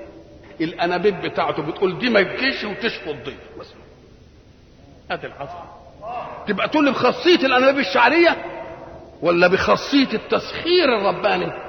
التسخير الرباني. وإلا لو كانت بخاصية الأنابيب الشعرية كانت تاخد من كل الايه؟ كل العناصر. لا يا سيدي، النبات ما بياخدش من كل العناصر، لانه بيقول لك ياخد العناصر المفيده له بس، والثانيه ولا يجي ناحيته. تبقى ده ايه؟ يبقى اذا قول الحق سبحانه سبح، اعوذ بالله من الشيطان الرجيم، بسم الله الرحمن الرحيم، سبح اسم ربك الاعلى الذي خلق فسوى والذي قدر فهدى. والذي قدر فهدى كل شيء الى ايه؟ الى موضوع. ولذلك قال يسقى بماء واحد ونفضل بعضها على بعض في الأكل. ايوه، لانه هو قال لي دي اوحى لدي بخفي تكوين الغريزي، خدي دي ولا تاخديش دي، انتهت المساله. تحط شجره الشطه في عود القصب، كل في الريحه بتاعه الرمان، ده يطلع حامض وده يطلع حلو وده يطلع حراق وده يطلع الله، ايش الحكايه؟ يبقى ما تقولوش بقى بخاصيه الانابيب الايه؟ خاصيه الانابيب الشعريه. وبعدين نيجي نقول له طب ازاي بتاخد يقول لك ده الانتخاب الطبيعي. طب ما تقول الانتخاب الالهي وتنفض. طبيعي ايه وهباب ايه؟ خليه الانتخاب الالهي، الانتخاب الايه؟ الالهي، كل حاجه بالشكل ده. نعم. فاذا الوحي هو اعلام بايه؟ وقد يكون مطمورا في تكوين الشيء بحيث اذا جاء وقته ينفعل، زي القنبله اللي احنا بنعملها. خلاص، يبقى ربك اوحى لها ولا لا؟ واوحى ربك الى النحل ان اتخذي من الجبال بيوتا ومن الشجر ومما يعرشون. ومن العجيب ان العالم الامريكاني اللي قاعد يدرس النحل، ويدرس النحل في اطواره، ويدرس النحل في اصنافه واجناسه، ويدرس النحل في بيئاته، قال ان اول انتاج للنحل كان في الجبال، وبعد ذلك من الشجر العام، يعني الشجر اللي مش مملوك لحد في اي حته. وبعدين الناس استأنسوا النحل وعملوا له بساتين وعملوا مما يعرشون. مراحل 3 وجدها طبق الاصل. اقرأ القرآن ووافقه ولا هو قالها كده بصدفة البحث التجريبي، البحث العلمي البتاع، علشان كل وقت نجد فيه من الكافرين من يبتكر اشياء تؤيده قضية الايمان عند المؤمنين، كلها كده. طيب اذا كان هذا الوحي يبقى احنا مسكناه في الجماد او بان ربك اوحى له، وفي الحيوان قال ايه؟ واوحى ربك الى الايه؟ الى النحل. وبعدين نيجي في الانسان عامه يقول ايه؟ واوحينا الى ام موسى ان ارضعيه فاذا خفت عليه فالقيه في اليم.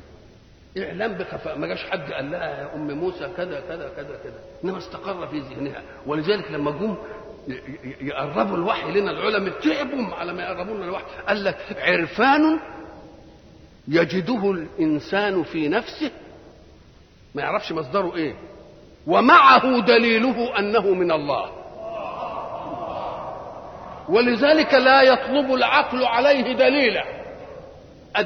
الذي يصدق هذا انك انت تيجي تسمع اوحينا الى ام موسى ان ارضعيه فاذا خفت عليه فالقيه في اليم. طب بالله تعالى خلي الدنيا تجتمع وتقول للواحده ان خفت على ابنك ارميه في البحر، بالله تصدق الحكايه دي؟ مش ممكن. انما هي خدتها قضيه ايه؟ اكنها ايه؟ ساعة دخل الايحاء من الله او الاعلام بخفاء من الله، لانه من الله ما فيش شيطان يزحمه، يدخل في النفس فتستقبله استقبال اليقين والايمان ولا تناقشه. وراحت القته ولا ما القتوش؟ والقته. وبعدين حب يطمنها يقول لها اياك انك انت تقولي مثلا ازاي ارميه في البحر، ده انا امرت البحر انه يرميه للساحل فليلقه. انا اصدرت الاوامر للبحر فليلقه اليم بالساحل، واصدرت اوامر للعدو، العدو اللي هو بده يتخلص من عدوينه، انا اصدرت له الامر ان هم اللي يلتقطوه وياخذوه، واصدرت الاوامر ان هم اللي يربوه علشان يبقى لهم عدو وحسن، هم اللي يربوه. ايه العظمه دي كلها؟ يبقى اذا كل حاجه سايره في الكون. ادي واحده. وبعد ذلك يقول الحق سبحانه وتعالى واذ اوحيت الى الحواريين. الله، يبقى في وحي للحواريين، بقى في وحي للناس وفي وحي لمين؟ في وحي للحواريين وفيه وحي للايه؟ للرسل، زي إنا أوحينا إليك كما أوحينا دي. وفي وحي للملائكة، أمال الملائكة هيعملوا إزاي؟ إذ يوحي ربك إلى الملائكة أني معكم. الله، إذا الوحي منتظم كل أجناس الوجود ولا لأ؟ بطريقة خفية عند عالم خفي عنا وهم الملائكة. وعلم ملحوظ لنا او لامثالنا اللي زي الحواريين ناس شافوهم، وزي مين؟ موسى. الله، الحق سبحانه وتعالى بيتكلم يقول لك اوحيت. قال لك ما تفتكرش ان الاعلام بخفاء ده قصر عليا، ده برضو الشياطين يوحون الى اوليائهم، وان الشياطين لا يوحون الى ايه؟ يوحي بعضهم الى بعض زخرف القول غرورا. الله، تبقى اذا الوحي مش خاصيه، ده الوحي ايه؟ اعلام بخفاء. من مين؟ يصح من ربنا. من مين؟ يصح من الشياطين. من مين؟ يصح من جنود الشياطين. مش كده؟ الى مين؟ الى الجماد، الى الحيوان، الى الملائكه. الله، اذا متعدد. ولذلك بقى لما نحب نركز حته الوحي تقول ايه؟ اعلام بخفاء من اي، يعني سواء كان من الله او من مين او من الشياطين، لاي، ان كان للارض ولا للحيوان ولا اللي مش عارف ايه، في اي، في خير او شر، يبقى نقول عليه ايه بقى؟ اعلام بخفاء من اي لاي في اي. لكن التشريع او الاسلام حصر الاصطلاح بكلمه وحي في معنى من هذه المعاني، بحيث اذا اطلقت انصرفت اليه. احنا قلنا الصلاه معناها ايه؟ الدعاء، ده في اللغه، والصلاه على النبي، مش كده ولا لا؟ الله، والصلاه بتاعتنا الاقوال والافعال. لكن الشرع خدها لحته خاصه من دول، اسمه تعريف اصطلاحي. اصطلحنا على ان كلمه الصلاه حين يطلقها الفقيه تنصرف الى الاقوال والافعال المخصوصه المبتدأه بالتكبير المختتم بالتسليم بشرائطها المخصوصه. اذا اطلقت مين؟ الصلاه. انما هل هذا معناها اللغوي؟ لا، ده فيها معاني لغويه كتير. لكن الفقيه لما يقول الصلاه يبقى المقصد منها مين؟ كلمه الصلاه. ولذلك ده جه اللغز المشهور اللي قلناه زمان لما دخل حذيفه على سيدنا عمر قال له كيف اصبحت؟ قال له ايه؟ قال له اصبحت احب الفتنه واكره الحق واصلي بغير وضوء ولي في الارض ما ليس لله في السماء. بالله دي حاجه تفزع ولا ما تفزع؟ عمر بقى الدره بتاعته جاهزه. دخل الامام علي فقال له ما يغضبك يا امير المؤمنين؟ قال سالت حذيفه كذا فقال كذا. قال نعم يا امير المؤمنين، اصبح يحب الفتنه، يحب ماله وولده، انما اموالكم واولادكم فتنه. يبقى خد الفتنه بمعنى من معانيها، ودك خد الفتنه بالمعنى العام. خلاص. ويكره الحق، يكره الموت، ومن منا يحبه يا امير المؤمنين؟ طيب، ويصلي بغير وضوء، قال له على النبي صلى الله عليه وسلم. ايش الله، وله في الارض ما ليس لله في السماء، قال له له زوجة وله ولد. شيء عجيب. اذا كلمة تصلي بغير وضوء خد على المعنى، هو المعنى اللغوي. اهي كلمة الوحي اللي احنا قلناها اعلام بخفاء من اي لاي في اي، ده المعنى اللغوي. لكن المعنى الاصطلاحي الشرعي بقى اعلام خفي من الله لرسوله. وكل دي هتبقى وحي ايه؟ وحي لغوي، ملناش دعوه بها. فكلمه اوحينا هنا جايه لمين بقى؟ جايه للاعلام بخفاء من الله لرسول من رسله. على الأول الحق سبحانه وتعالى صفات كماله كمال مطلق، وخلقه مقدورون لقدرته. لا يمكن أن يتصل الأعلى المطلق بمن دونه. احنا كنا ضربنا مثل تقريبي ولله المثل الأعلى زمان ولا نزال نكرره، لأن بيتكرر علينا الأعمار العقلية اللي بتسمع. يمكن قلنا الكلام ده زمان لجيل وده جيل، والمسألة ويا بعضها هيصة. فقلنا يا أخي أنت إذا أردت أن تستيقظ في الليل وتريد أن لا تتعثر في أثاث بيتك وأنت تذهب إلى دورة المياه. أنت تريد أن تعيش في ظلمة عشان تهدأ وتسكن، لكن إذا عن لك أن تستيقظ لشيء تقعد تتعثر في أساس البيت، يقوم يقول لك يا شيخ اعمل إيه؟ والناس يعني تدي ضوء خفافت عشان يديني الضرورة لحد ما أروح لمفتاح النور. أفتحه الوناسة دي تستطيع أن تصنعها على التيار العام للبيت؟ مش ممكن. إن عملتها على التيار العام للبيت بتاع الصغيرة دي تروح. أمال نعمل إيه؟ نعمل المهندسين ابتكروا حكاية اللي يسموها الترانسفور، ياخد من الأعلى يدي لمين؟ للأدنى. أهي مسألة الوحي من الأعلى للأدنى. ما يمكنش حد يقدر ولا الرسول يتلقى من الجلال الأعلى مباشرة. يقوم يجيب نورانيين من الملائكة يقول لهم ايه؟ خدوا مني انتم وادوا لدول. ومش كل البشر يتلقى مني، لا يتلقى من هذا هو الله. اذا مراحل تصفية. الاعلى يدي للمين؟ للملائكة، والملائكة يقول لهم ادوا للمصطفى من الخلق لانه مصنوع على عين الله عشان يتلقى، يبقى مش خلق عادي. وبعدين ده يدي لمين؟ يبقى تقريب مسافات الالتقاء، تقريب مسافات الالتقاء. ومع تقريب مسافات الالتقاء تحصل الهزة من آخر مرحلة حين يستقبل من أدنى مرحلة. لما يستقبل برضو البشر من الملك برضو تحصل هزة. أول ما جه الوحي ماذا صنع في رسول الله؟ تضمني حتى بلغ مني الجهد وإن جبينه لا يتفصد عرقا ويرتعش ويقول زملوني دثروني. الله ايه الحكايه دي؟ طبعا ملك يلتقي ببشر، حاجه صعب. يبقى لازم يحدث في مين؟ أيحدث في الملك أم يحدث في الرسول؟ يحدث في الرسول. عشان ايه؟ يتكيف ليستقبل من الملك. لكن أتظل هذه الرحلة المتعبة؟ لا، إلى أن يتعود الرسول.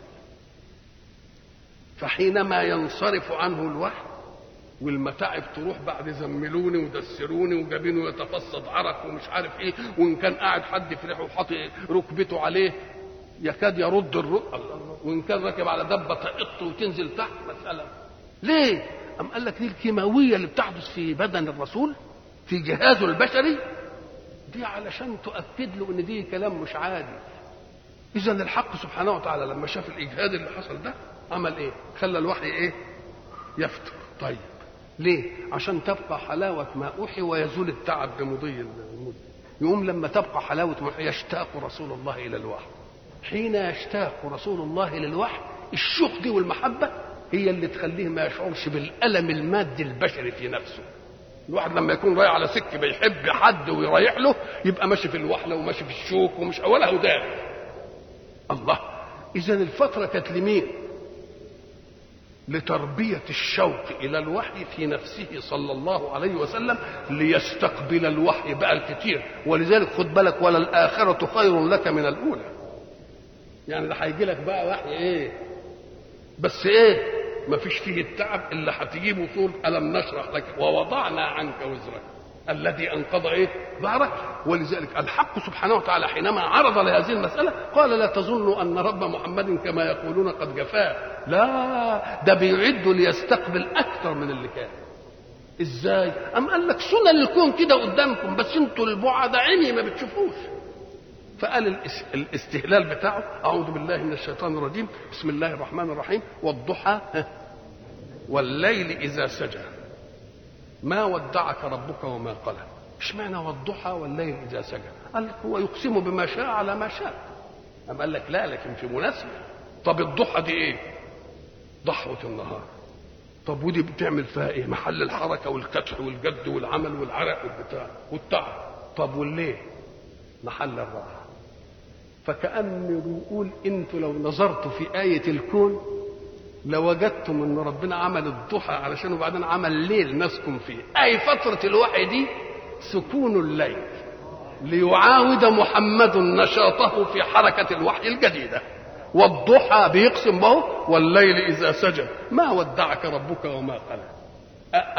أمجيء الليل بعد النهار ظن من الله على الناس بالنهار؟ لا، ده إعطائهم السكون بالراحة عشان يستقبلوا النهار الجديد بإيه؟ بالكدح وبالإيه؟ وبالحركة. الحق سبحانه وتعالى يقول هذه الآية حينما طلب اليهود من رسول الله صلى الله عليه وسلم إنه إيه؟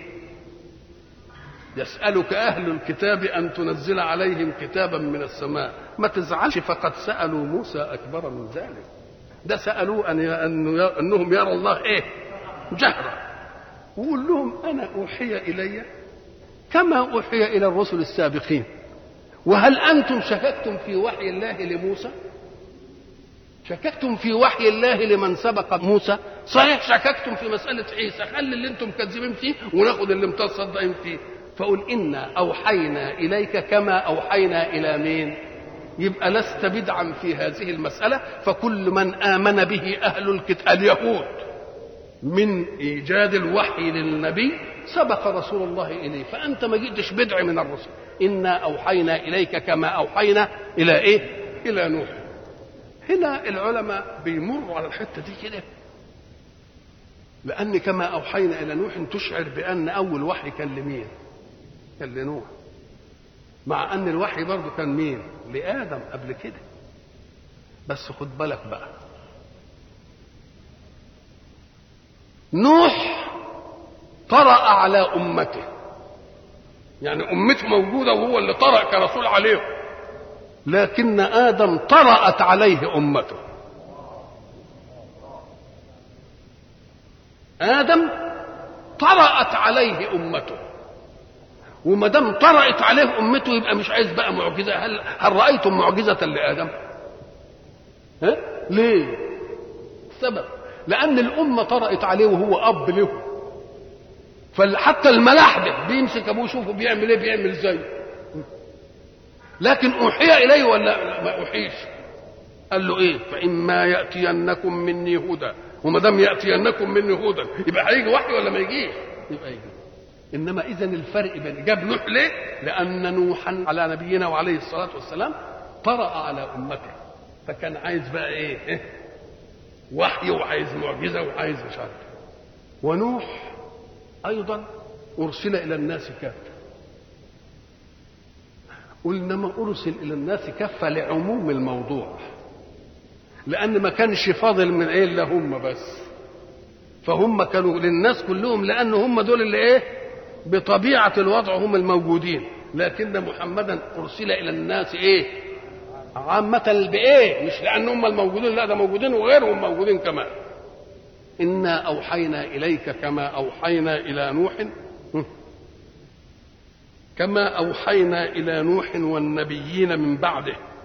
وبرضه كرر وأوحينا إلى إبراهيم. طب ما هو إبراهيم للنبيين برضه من بعد، إنما في حاجات يقول لك عطف خاص على عام لزيادة التنبيه على شرف هؤلاء. إبراهيم وإسماعيل وإسحاق ويعقوب والأسباط وعيسى وأيوب ويونس وهارون وسليمان وآتينا داود زبورا.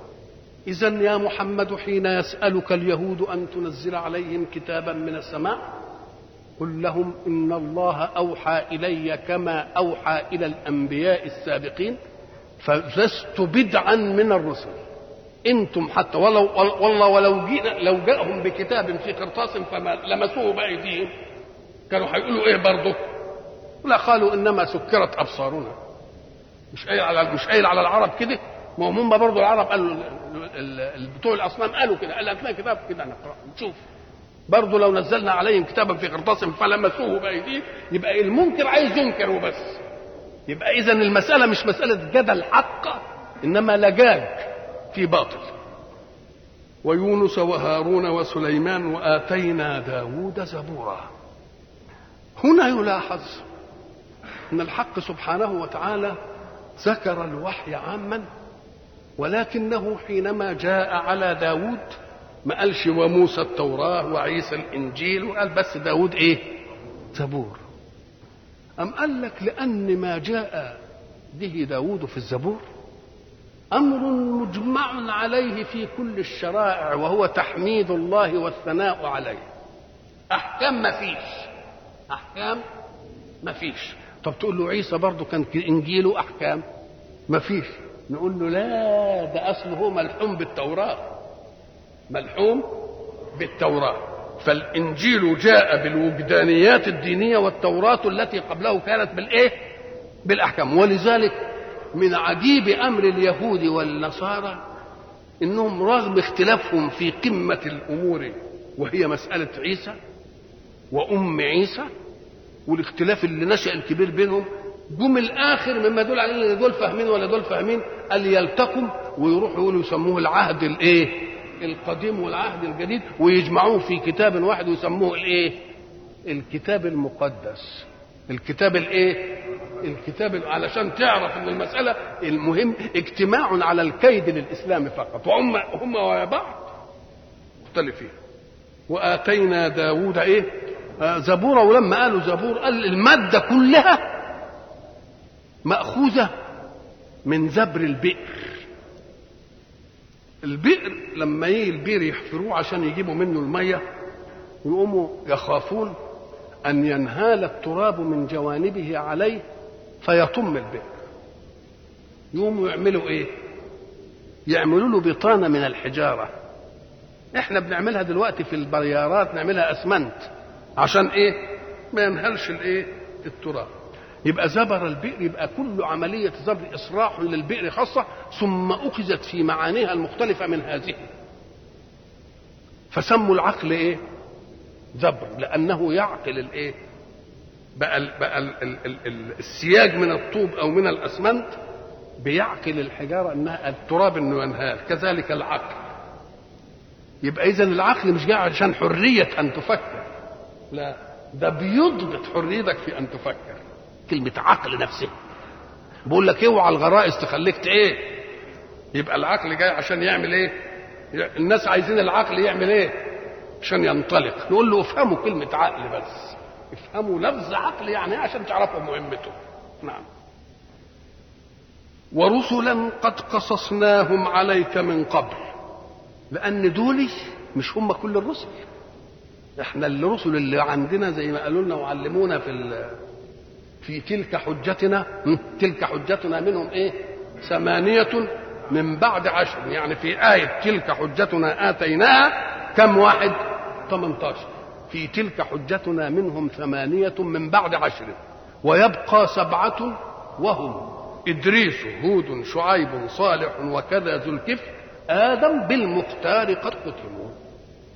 يبقى دول 25 اللي مذكورين، لكن اللي في الآية هنا مش 25. فبيقول لهم ورسلا قد قصصناهم عليك من قبل، في سورة الأنعام شوية، وفي سورة هود شوية، وفي سورة الشعراء شوية، وأصل الآية دي السورة دي مدنية. ورسلا قد قصصناهم عليك من قبل ورسلا لم نقصصهم عليك. يعني ليس 25 دول هم كل الرسل اللي أرسلتهم إلى الخلق، لا، وإن من أمة إلا خلا فيها نذير. بس أنا اديتك أعلام الرسل اللي كانت أممهم لها كثافة أو لها حيز واسع أو لرسلهم بهم شغل قوي. إنما لما تكون قرية، ده إذا كان بعض القرى يقولوا أرسلناه إلى 100,000 أو يزيدون، يبقى دلت على أن كل جماعة العالم قديما كان في انعزالية عن بعض، لأن ما فيش وسائل مواصلات إلا المتعبة. فكان كل جماعة يعيشون في مكان لهم عادات خاصة وأدواء وداءات خاصة. هذه الداءات الخاصة مش شائعة في الكل، يوم يجي لدور رسول ليعالج هذه الداءات فقط، ولا يقولش على الداءات دي عند الناس اللي ما عندهمش الداءات، وإلا وسع رقعة الداءات. لكن حين علم الله أن العالم سيلتقي كله ويصبح الداء في أي مكان داء في كل مكان، وحد الرسالة في محمد صلى الله عليه وسلم. ورسلا قد قصصناهم عليك من قبل ورسلا لم نقصصهم عليك وكلم الله موسى تكليما.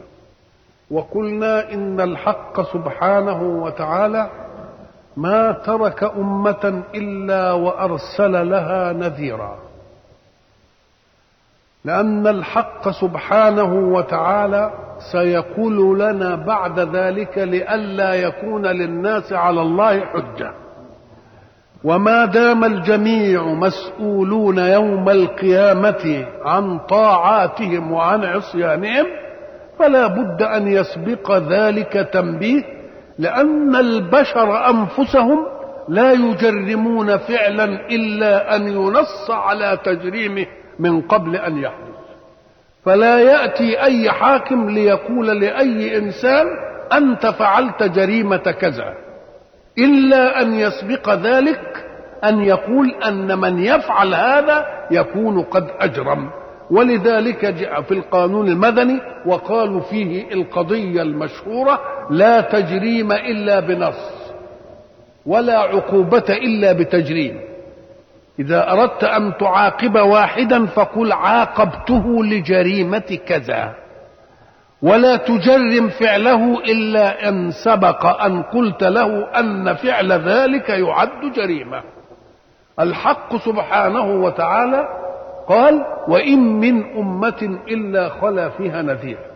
وقلنا إن العالم كان قديما في انعزالية، لأنه لم يكن عنده من وسائل الالتقاء ما يجعل العالم يندمج. وإذا كان العالم في انعزالية كل بيئة لها داءاتها وكل بيئة لها تصرفاتها، فيرسل الله رسولا إلى كل بيئة ليعالج هذه الداءات بمفرده، ولا يشيعها في من لا توجد عنده الداءات وإلا صارت أسوة. لكن الحق سبحانه وتعالى الذي علم بعلمه الأزلي أن خلقه بما أقدرهم الله عليه من شغل أفكارهم بأسرار كونه وابتكار وسائل الالتقاء، يعلم أن العالم سيصير وحدة واحدة، وأن الشر يحدث في الشرق يعلم في الغرب وقتها، وأن الداءات ستصبح في العالم كله داءات واحدة. إذن فلا بد من أن يوحد الرسول الذي يعالج الداءات المجتمعة. فكان صلى الله عليه وسلم هو الرسول الخاتم والرسول الجامع والرسول المانع. هنا نلاحظ إن الحق سبحانه وتعالى يقول: قد قصصنا ورسلا لم نقصصهم، ويتكلم عن تاريخ النبوات مع قومهم بكلمة قصص. لها حكمة، لأن القصص معناه أنه لا عمل في الأحداث حول الرسول، وإنما الأحداث مع الرسول كما وقعت. والحق سبحانه وتعالى يعلم أزلا أن خلقه سيبتكرون فنا اسمه فن القصص، ومن العجيب أنهم يسمونه فن القصص، ويجيبوا حكايات خرافية وحكايات ملهاش واقع، ويأتون إلى التاريخ الواقع ويقول لك: لا، أنا زودت دي عشان الحبكة القصصية. إذا ما فيش أمانة نقل. فالحق سبحانه وتعالى بيقول: أنا بقص عليكم أخبار الرسل قص، وذلك من قص الأثر. قص الأثر يعني إيه؟ يعني أن نسير مع القدم كما يذهب، لا نذهب هنا ولا نذهب هنا. يبقى كأن حكايات الأنبياء في القرآن حكايات إيه؟ واقعية. إياك أن تقول كما قالوا وكما صنع زيدان ومش عارف إيه في الروايات، ويدخل مش عارف إيه، يقول له: دي يا سيدة دخلتها ليه؟ يقول لك: عشان الحبكة القصصية. نقول له: لا يا شيخ، القصص القرآني جاي يحكي إيه؟ لأننا لو عودنا الناس إننا بندخل حاجات في القصص القرآني، تيجي كل حاجة يقول لك: يا شيخ ما هي شغل المخرج ولا شغل الكتاب ولا لا أبدا. يبقى بيسميه إيه؟ قصص. ولذلك الحق سبحانه وتعالى يعلم ما يقول في كونه، يقول: نحن نقص عليك أحسن القصص، اللي ما فيش فيه إيه؟ ما فيش فيه تزين. وليه بيقص لنا أحسن القصص؟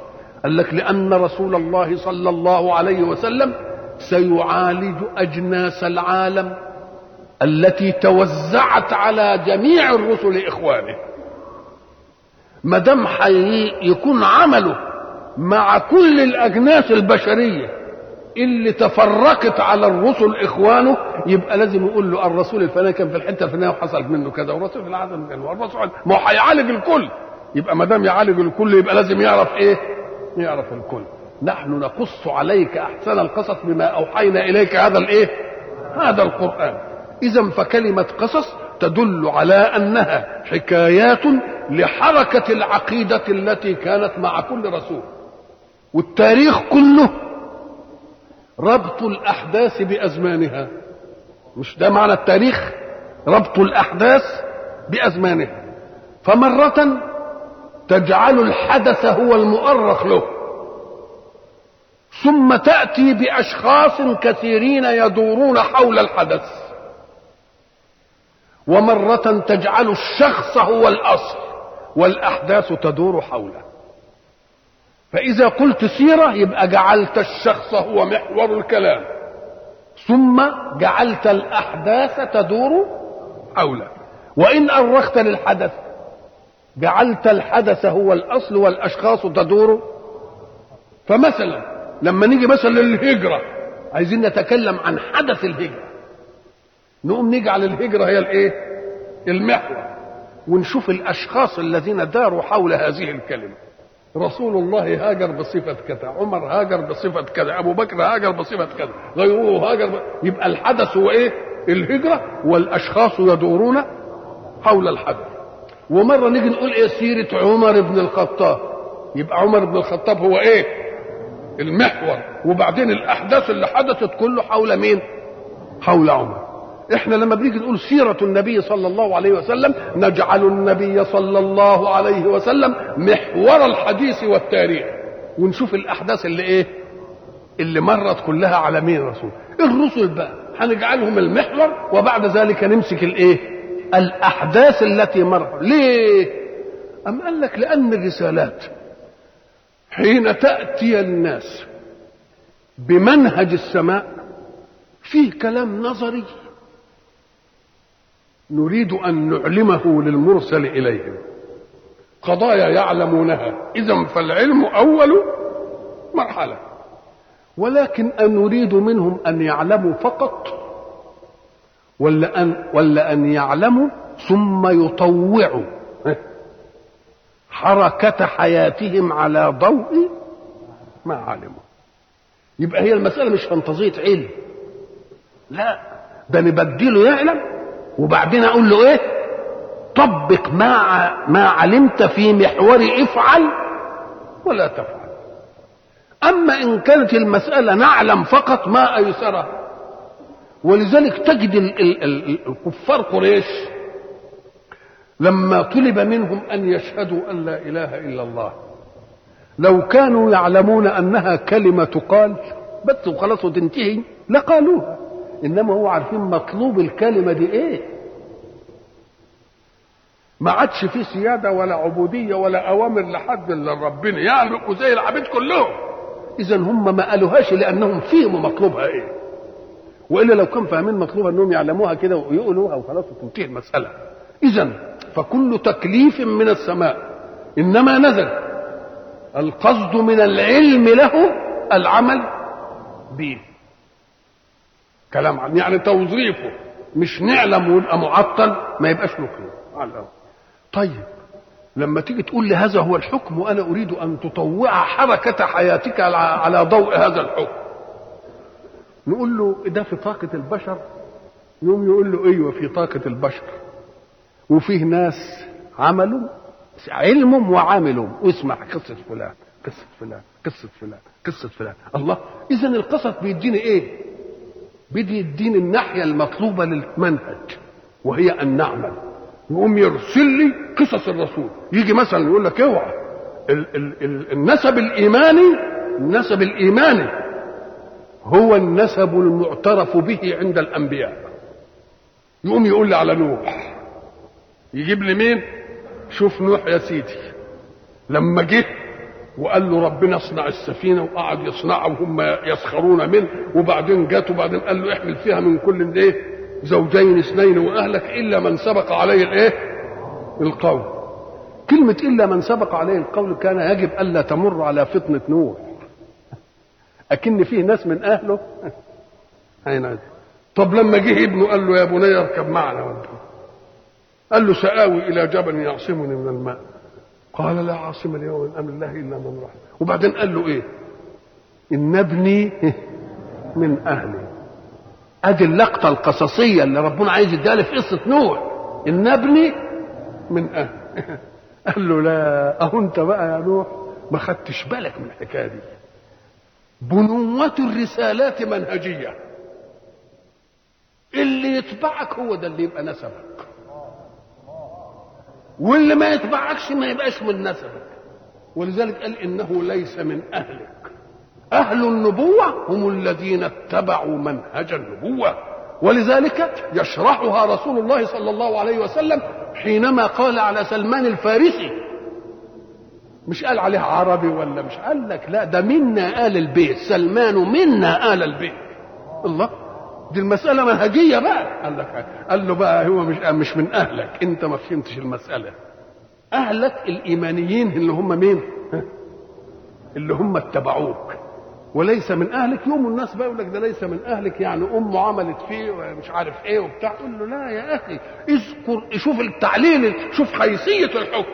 إنه ليس من أهلك، إنه عمل غير صالح ولا إنه عمل غير صالح. إذا فنسبة الأبناء للأبناء نسبة عمل، لا نسبة دم ولا نسبة زواج. نسبة إيه؟ نسبة عمل. إنه عمل. لكن لو قال إنه غير صالح كنا نقدر نقول طب افرض يا سيدي اللي بتخرف وتقول ده أصل أمه ربنا اتكلم عنها انها خانت. اشمعنى جبت الخيانه في الحته دي يا ربنا؟ انا هيدلس على رسوله؟ اشمعنى جبت الخيانه في الحته دي؟ طب ده كان يبقى وهب ان امه عملت كده، يبقى ما ذنب الولد حين تصير امه الى هذا؟ تبقى ذنبه ايه؟ طب هو ماله؟ دخله ايه لكن قول الله انه عمل دل على ان ثبوت النبوه، البنوه الايمانيه انما هي لمين؟ للعمل فقط، اللي يعمل. ولذلك النبي عليه الصلاه والسلام قال ما تقولوش يوم القيامه بانسابكم وياتي الينا الناس باعمالهم. يا فاطمه بنت محمد لا اغني عنك من الله شيئا. يبقى البنوه اذا جاء مساله ايه؟ مساله نور. ايضا يجي اللقطه في مساله امراته، ادي اللي نستفيدها من القصص. نيجي مثلا امراته، ضرب الله مثلا للذين كفروا امرأة نوح وامرأة لوط كانتا تحت عبدين من عبادنا ايه؟ صالح فخانتاهما. مش كده؟ خانتاهما، ما تقولش الخيانة اياها دي. طب ما هم بقوا يدلوا على مش مرات لوط بقت تقول لهم تعالوا ده الملائكة عندي مثلا، تبقى في غير المعنى اياه. يدلك على ان الرسول وان كان رسولا ليس له من القدرة على ان يقهر المرأة على عقيدة ابدا. هي حرية الاعتقاد عندهم، ما فيش ولاية للرجل على المرأة في العقيدة ولو كان رسولا. اهي ولا ولاية برضو للرجل على المرأة في العقيدة حتى وان ادعى الالوهية كفرعون. مش كده؟ مرات فرعون اللي ادعى الالوهية ما قدرش يخلي مراته تبقى وياه. قالت له ايه؟ قالت ايه؟ وضرب الله مثل الذين امروا امرأة قالت رب ابن لي عندك بيتا في الجنة ونجني من فرعون ونجني من القوم الظالمين. الله الله الله. اذا ادي لقطه الايه؟ لقطه القصه في نوح، ان القضيه الايمانيه هي النسب الذي يجمع اتباع النبي به. اياك ان تقول هذا ابني وهذا لا لا لا، ابنك عمل صالح. يبقى القران قال ايه؟ انه ليس من اهلك. وما هي ما هي الحيثيه؟ عمل غير صالح. مش ذات بقى، ما جابش الذات بل جاب مين؟ بل جاب العمل على الأول. وبعد ذلك يجيب لنا برضو كل نبي له قصة عشان تتضح في ذهن الناس وتيجي المثل في المصطفين الأخيار اللي هم ربنا اصطفاهم عشان هداية الناس. سيدنا إبراهيم مثلا، الله، سيدنا إبراهيم يجي يوم الحق سبحانه وتعالى يبتليه في أول حياته وهو لسه يعني له أمل في الحياة، يبتليه بالاحراق بالنار، مش كده؟ فماذا كان؟ ايه اللي حدث؟ حتى يجي له جبريل يقول له انت مالكش حاجه، يقول له اما اليك فلا. شوف عظمه التوكل، عظمه ايه؟ علشان دي تدينا صوره كده تنقع في عقائدنا وتنقع في نفسنا. يقول له ايه؟ اما اليك فايه؟ فلا. اكان من حظ الله سبحانه وتعالى ان هو ينجي ابراهيم من النار؟ طب ايه المساله دي؟ طب لو كان حظه ان ينجيه من النار ما كانش يمكنهم منه؟ ادي واحده. طب مكنهم منه في غفله، وخدوه وكبوه كده وحطوه في قلب النار. طب ما كان يقدر يخلي السماء تمطر شويه مطر وتطفي النار. انما ده ان فعل ذلك معه بانهم ما قدرش يمسكوه او جه ومسكوه وحطوه في النار والنار انطفت، ما تبقاش الحجه عليهم، الكذب ما يبقاش. كان يقول لك يا سلام لو لم يهرب منا كنا نكلنا بيه، يا سلام لو الدنيا ما مطرتش. لا يا اخوي، لا يهرب منكم وتتمكنون منه، ولا تمطر السماء وتظل النار نارا، ولكني أعطل ناموس النار عند نخولها فيه، فأقول قلنا يا نار كوني بردا وسلاما. شو الغيظ قد ايه؟ يعني ما فيش فايدة، ما تحاولوش. قلنا يا نار كوني ايه؟ بردا وسلاما على إبراهيم. وفي أول حياته ادي فايدة القصص، علشان يدينا مثل نجمعها من الرسول ده ومن الرسول ده ومن الرسول ده، علشان نبقى بحق خير أمة أخرجت للناس، لأننا أخذنا تجارب كل رسول وجعلناها منهجا لنا في حياتنا. يوم يجي في أول حياته يبتليه الله في نفسه، وفي الأخريات مش يبتليه في نفسه. طب ده ابتلاه في نفسه ونجح، كانت تبقى المسألة قمة بقى. أم قال لك لا، ده فيه وقت حياة الإنسان عند نفسه أعز من كل شيء، وفيه وقت حين يتقدم به السن يبقى كل حياته لمن بعده، لمن الأولاد. يوم يجي في آخر حياته يبتليه بإنه يعمل إيه؟ قال لا، مش قال له ده ابنك هيموت وتصبر، مش قال له ده ابنك واحد تاني هيقتله وتصبر، قال له لا ده انت اللي هتقتله. الله الله الله، مسألة قمة ايه؟ طب كان يقول له مثلا هيتاخد مع انه وحيده، مش كده؟ ادي واحدة. ما قالوش هموته، ما قالوش غيرك يموته، ده انت اللي تعمل ايه؟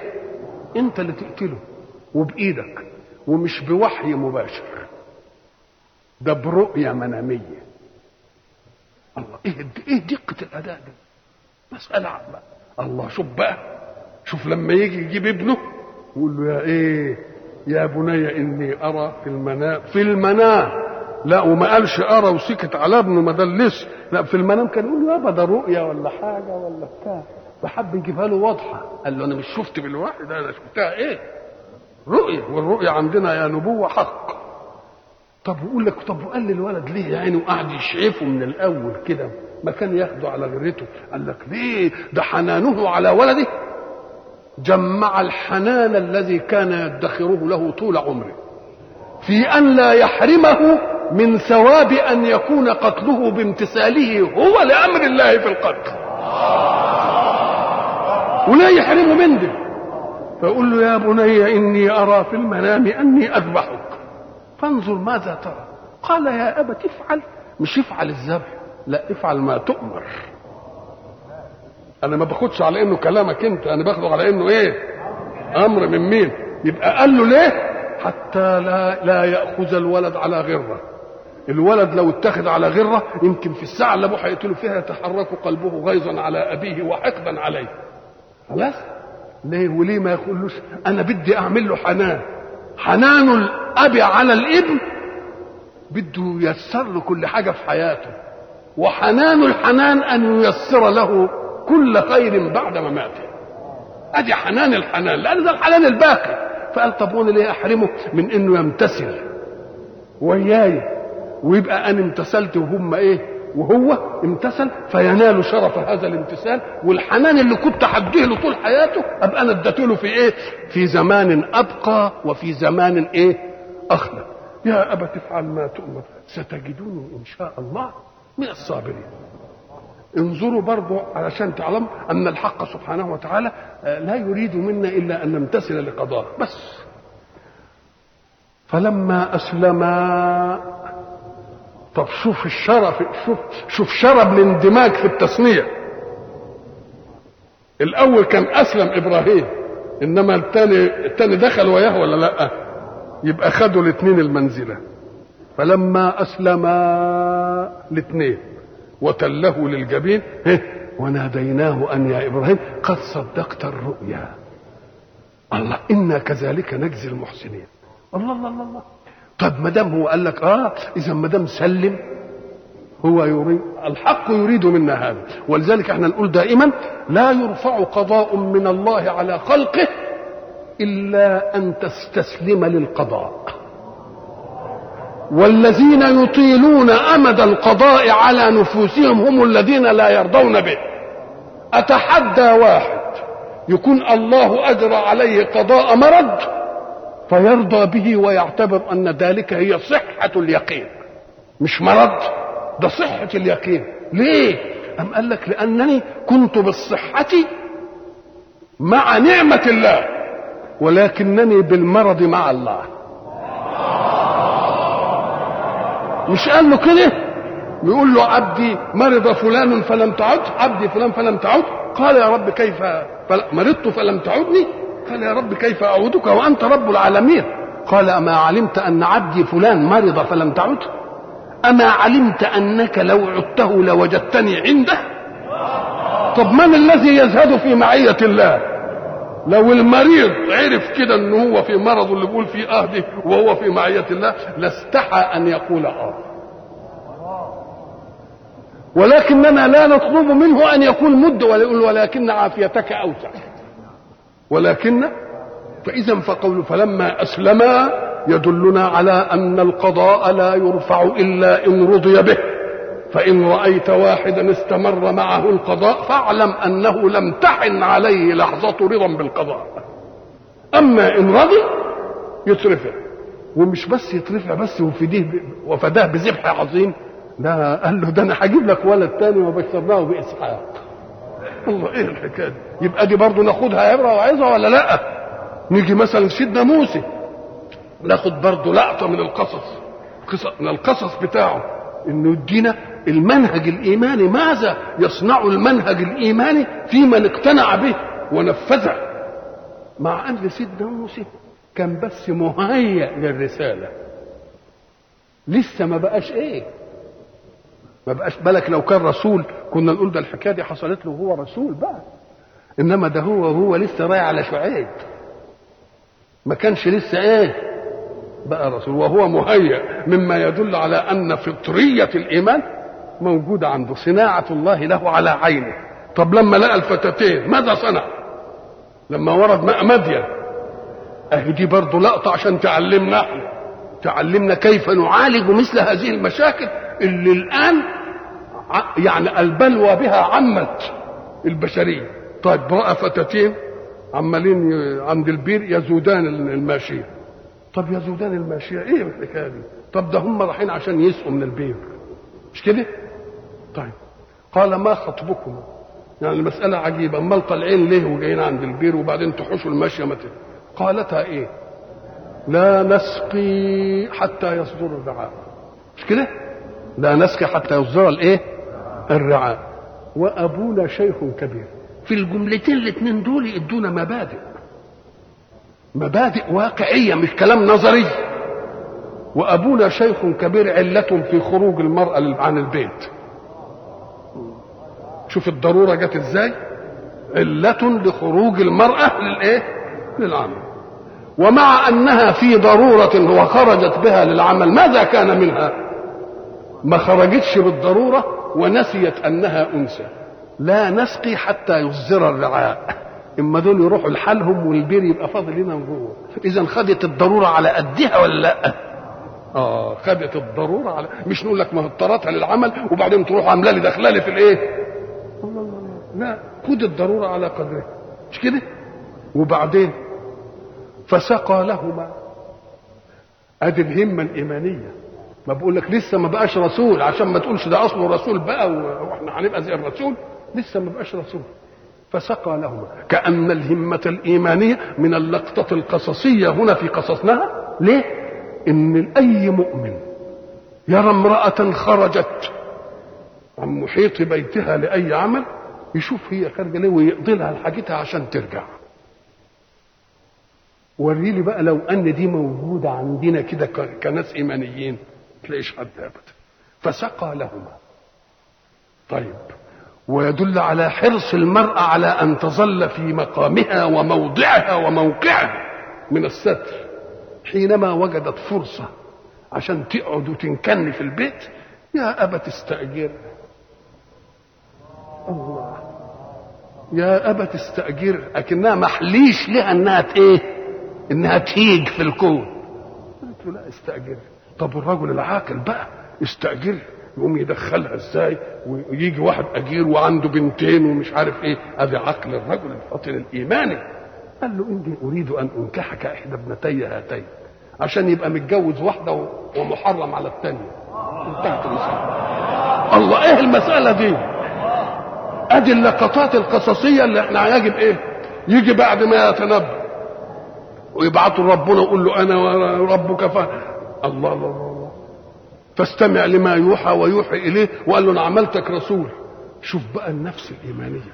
تعالى الواحد يقول له انا هعملك رئيس وزراء، وخلي واحد يقول له طيب والنبي تجيب واحد تاني يبقى رئيس وزراء وياي. ده قال له هنعمل لك نائب رئيس وزراء، يبقى قال له انت هتعملني رسول؟ قال له ايه، واخي هارون هو افصح مني لسانا. يا سلام، فارسله معي يريد ان يصدقني. شوف عمال بيرشح لايه وهو بيقول له ايه، لانه حريص على انه ايه، ينجح في الدعوه بتاعته. وينجح في الدعوه بتاعته وهو لسانه شويه، والمساله عايزه بيان وبلاغ. يبقى ده ايه؟ شوف ازاي قدر المهمه ولا استنكفش انه يعمل ايه، انه يبقى لا، واخي هارون هو افصح مني لسانا فارسله معي يريد ان يصدقني اني اخاف ان ايه ولهم علي ذنب. الله، اذا لقطات ايه؟ لقطات قصصيه.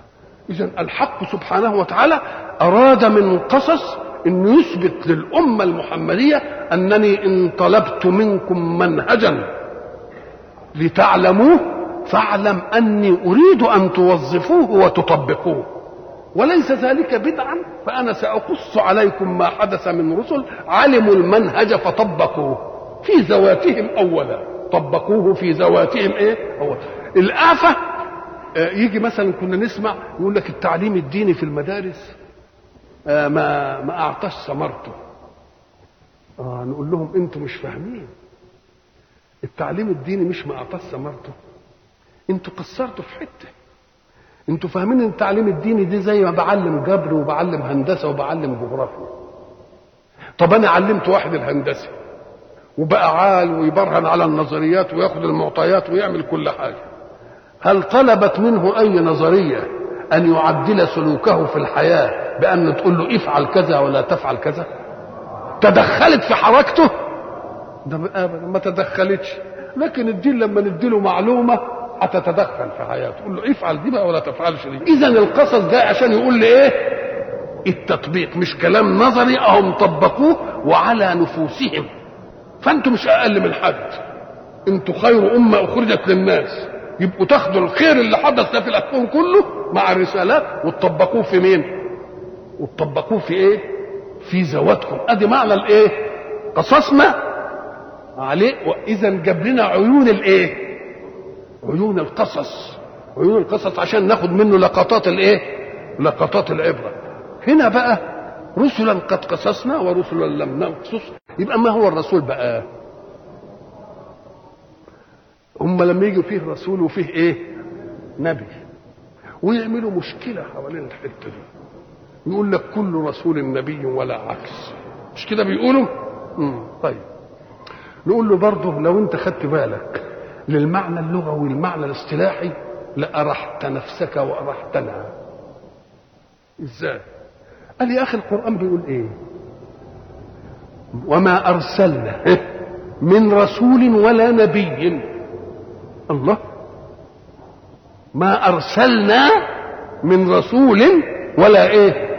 يبقى النبي مرسول ولا مش مرسول؟ مرسول. قال يبقى كلاهما النبي والرسول مرسل. خلاص ما ارسلنا من رسول ولا ايه ولا نبي. امال ايه الحكايه دي؟ ام قال لك فيه فرق بين ان يرسل بتشريع مستوعب لاشياء ما كانتش موجوده في الرساله اللي قبله، وبين ان ياتي ليطبق فقط رساله اللي قبله. فالانبياء ارسلوا ليكونوا نموذجا تطبيقيا للشرع اللي قبله، ما جوش بشرع جديد، ما جوش بشرع ايه جديد، جاي يطبق ايه. يبقى الرسول ارسل بشرع يعمل به ادي اللي زي مين؟ وامر بتبليغه. دوكها قال له طبق المنهج اللي عليه الرسول اللي قبلك، عشان تثبت ان الكلام ما بينزلش من السماء نظري، بل فيه ناس بتطبقه فعلي، ولتكونوا خميرة للأنبياء. ودي لا تأتي إلا في الأمم اللي لها مكابرة مع الرسل. ولذلك لما قالوا بنو إسرائيل إنها أكثر الأمم أنبياء، أغبياء، قال بيقولوا عليهم أذكياء. طب ما أنتوا أكثر الأمم أنبياء، طب هو النبوات والرسالات بتيجي ليه؟ مش عشان تشفي الناس مما بها من داءات؟ طب اما يقولوا ده احنا اكثر تردد على الاطباء او اكثرنا اطباء، نقول له ما هو داءاتكم كتير، لو كانت الداءات بسيطه كان كفاكوا طبيب واحد ولا بتاع، انما معنى ذلك انتوا غلبتوا الدنيا كلها. فاللي انتوا واخدينها على انها يعني ترفع منزلتكم، ده دلت على انكم ايه؟ على انكم موبوئين.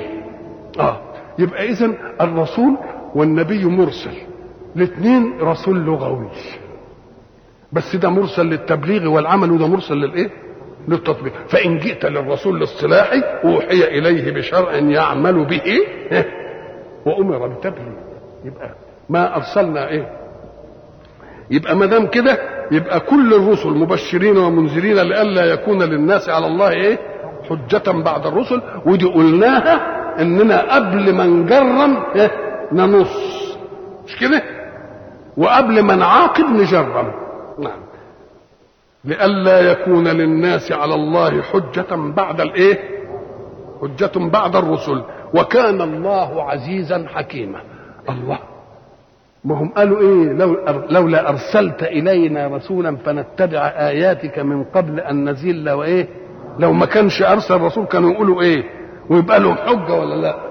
هنا برضو العلماء وقفوا وقفة عقلية وعراك نهى، فقال لك الله، اذا الحجة هي ارسال الرسل ولا الحجة العقل؟ تقول له خلينا بقى نفهم المسائل كده عشان تعرفوا انكم بتختلفوا على حاجة ما يصحش انكم تختلفوا عليه. أبالعقل يعلم الإنسان مطلوب الله منه، أم العقل يهديني إلى وجود قوة أعلى خلقت ذلك القول وتدبره؟ طب اسم القوة دي إيه؟ العقل يعرفه؟ طب العقل يعرف مطلوبها إيه؟ افعل ولا تفعل. طب العقل يعرف اللي هيعمل دي يبقى فين واللي ما يعملش دي يبقى فين؟ الله. يبقى انتم ما اختلفتوش. فالذي قال العقل حجة، العقل حجة في الإيمان بقوة عليا فوق ذلك القول، هي الذي خلقته وهي الذي تدبره وتديره بس. لأنه لما ينظر، أنا أريد أن أسأل، الكهرباء اللي احنا عايشين فيها دي مين اكتشفها؟ أديسون. بالله ما حدش يجهل القضية دي من أول ما نتكلم في النسبية، اينشتاين، من الأول ما نتكلم في الايه في الجاذبية، الله، نيوتن، كل واحد عمل حاجة في الكون عرفناه. بقى اللي عمل شوية الكهرباء دول اللي يا دوب شوف طاقة قد ايه، علماء ومصانع وقدرة مالية علشان تجيب لي مصباح كده ينور لي حيز محدود. طب بالله ده ينعرف واللي عمل الشمس ما ينعرفش؟ ايه دي؟ ده اتفه الاشياء. الله، كل واحد عارف مين اللي عملها دي. طب عملها كده واحد من البشر كده وواحد من الكلب، ولا رضيش يقول على نفسه؟ طب اللي ما قالش على نفسه الناس قالوا عليه.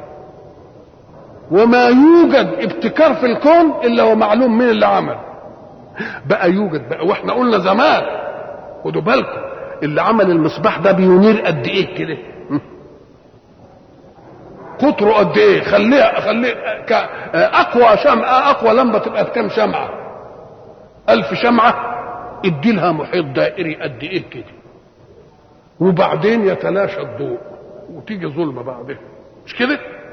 طيب بقى والبتاع اللي بتنور نصف الكره الارضيه دي كلها يبقى عايزه ايه؟ ده عايزه قدره تناسبها، وعايزه علم يناسبها، وعايزه حكمه تناسبها، والمهم ان ملهاش ازازه طق ونغيرها ونعمل لها ايش ده كان لازم العقل البشري يفهم ان الحاجات ده لها صانع يناسبها، ومش ممكن يكون صانعها من الخلق ويسكت عن نفسه ولا يقولش ده عمل. ده الناس بتدعي اللي ملهاش، اللي مش ليه، يبقى عملها كده وسكت. طب فاذا كان واحد جه قال انا اللي عملت ولم يوجد له معارض، يبقى هو ولا مش هو؟ يبقى هو الى ان يوجد له معارض، يبقى هو لحد ما يوجد له معارض. الله، اذا ادي مهمه العقل يا علماء. اوعى تقول ان العقل يغني عن الرسل. العقل في القمه الايمانيه يؤمن بقوه مبهمه عاليه تناسب عظمه ذلك الكون الذي طرأ عليه الانسان، مش كده؟ انما لا يعرف اسم القوه، ولا يعرف مطلوب القوه تفعل ولا تفعل، ولا يعرف ماذا ادخرت القوة لمن فعل وماذا ادخرت القوة لمن لم يفعل. يبقى دي نعرفها من دي تتعرف بالعقل؟ نقول له ما تنعرفش بالعقل، يبقى لازم في رسول. يبقى اذا الحجة حاجتين اتنين، حجة العقل في الإيمان بالقوة العليا مبهمة، وحجة الرسل في الإيمان بالبلاغ عن الله اسما وصفة ومطلوبا وجزاء. يبقوا اذا اتفقوا ولا ما اتفقوش؟ اتفقوا ولا ضرورة لمين للخلاف، والا يقولوا لنا يا اخويا اتفقوا على حاجه، ما انتوا علماء عمالين مش عارف ايه وبتاع وحاجات دي. اذا الرسل هي الحجه في ايه؟ في الاشياء التي لا عمل للعقل فيها.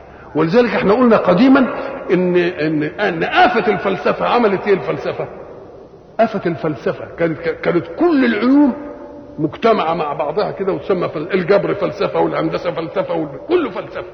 وبعدين العلماء الماديين اصحاب التجارب الماديه لقوا الجماعه الفلسفيين دخلوا في متاهات نظريه مش معمليه تجريبيه، فقال لك يا شيخ سيب الجماعه دول وامشي انت لوحدك، خليك علم تجريبي. علم تجريبي جاب لنا الاختراعات الحلوه دي كلها واستفدنا بها، وهم لسه عمالين يبحثوا في النظريات، ما قدموش حاجه للكون. من يوم ما اتخلقت الفلسفه لحد دلوقتي لم تلتقي مدرسه بمدرسه. فاذا كان العقل انشغل بان الكون العظيم ده، الكون اللي عامل الحاجات دي كلها ده لازم له قوه عاليه، ما قالت لناش عن نفسها ليه؟ يقعدوا يستشرفوا. يوم لما يجي رسول عشان يقول لهم انا جئت لاحل لكم اللغز الوجودي الذي تعيشونه، انتوا مش عايزين تعرفوا ايه الحكايه دي؟ انا هقول لكم، ده اسمه الله. يبقى خاطب النفس بما كانت تتمنى ان تعرفه. يبقى اذا من عقل العاقل انه لما يجي له رسول يحل له اللغز يستشرفه ويسمع منه ولا يصد عنه؟ ده جاي يحل لك اللغز اللي شاغلك. ايه الشمس اللي عماله تنور نص الكون ده، وايه النجوم، وايه مش عارف ايه، وايه الافلاك اللي دايره دي ما بتصطدمش مع بعضها، وايه الحكايه دي؟ فجاي يقول لك على اللي عملها اسمه ايه، لان الاسم ما تعرفوش بالعقل ابدا. الله، يوم لما يجي يقول لي اقوم انا اقول انت حسمت عند الخلاف وحلت لي اللغز اللي شاغل ايه؟ اللي شاغل بالي. ولذلك قلنا قديما ان سيدنا الامام علي لما سئل اعرفت ربك بمحمد ام عرفت محمدا بربك؟ زي الفزوره، اعرفت محمدا بربك ام عرفت ربك بايه؟ ام قال الله لو عرفت ربي بمحمد انا عرفت ربي بمين؟ بمحمد، ولا عرفت محمد بربي؟ لو كنت عرفت ربي بمحمد لكان محمد اوثق عندي من ربي، ولو عرفت محمدا بربي لما احتجت الى رسول، ما دام ربنا جه في ودني وقال له انا بعت لك رسول اسمه محمد، يبقى انا عايز رسول، دام بيكلمني مش عايز رسول، ولكني عرفت ربي بربي. وجاء محمد فبلغني مراد ربي مني. يبقى المسألة اتحددت ولا لا؟ يبقى إذن العقل الفطري يؤمن بقوة مبهمة وراء هذا الكون، هي الذي خلقت وهي التي رزقت وهي التي أمدت بقيوميتها وقدرتها. وبعد ذلك نقول الرسل جايين عشان يقول لي اعمل كذا ولا تعمل اي كذا. يبقوا الاثنين يا اللي بتختلفوا تقول لك لا العقل هو الحجه ولا الرسل هو الحجه، اللي بيقول لك الرسول العقل هو الحجه، والا الرسول كان يحتاج لرسول. طب احنا صحيح ان كل امه هيروح لها رسول، طب والرسول اللي هيجي ده مين الرسول اللي جاله؟ هيبقى تسلسل.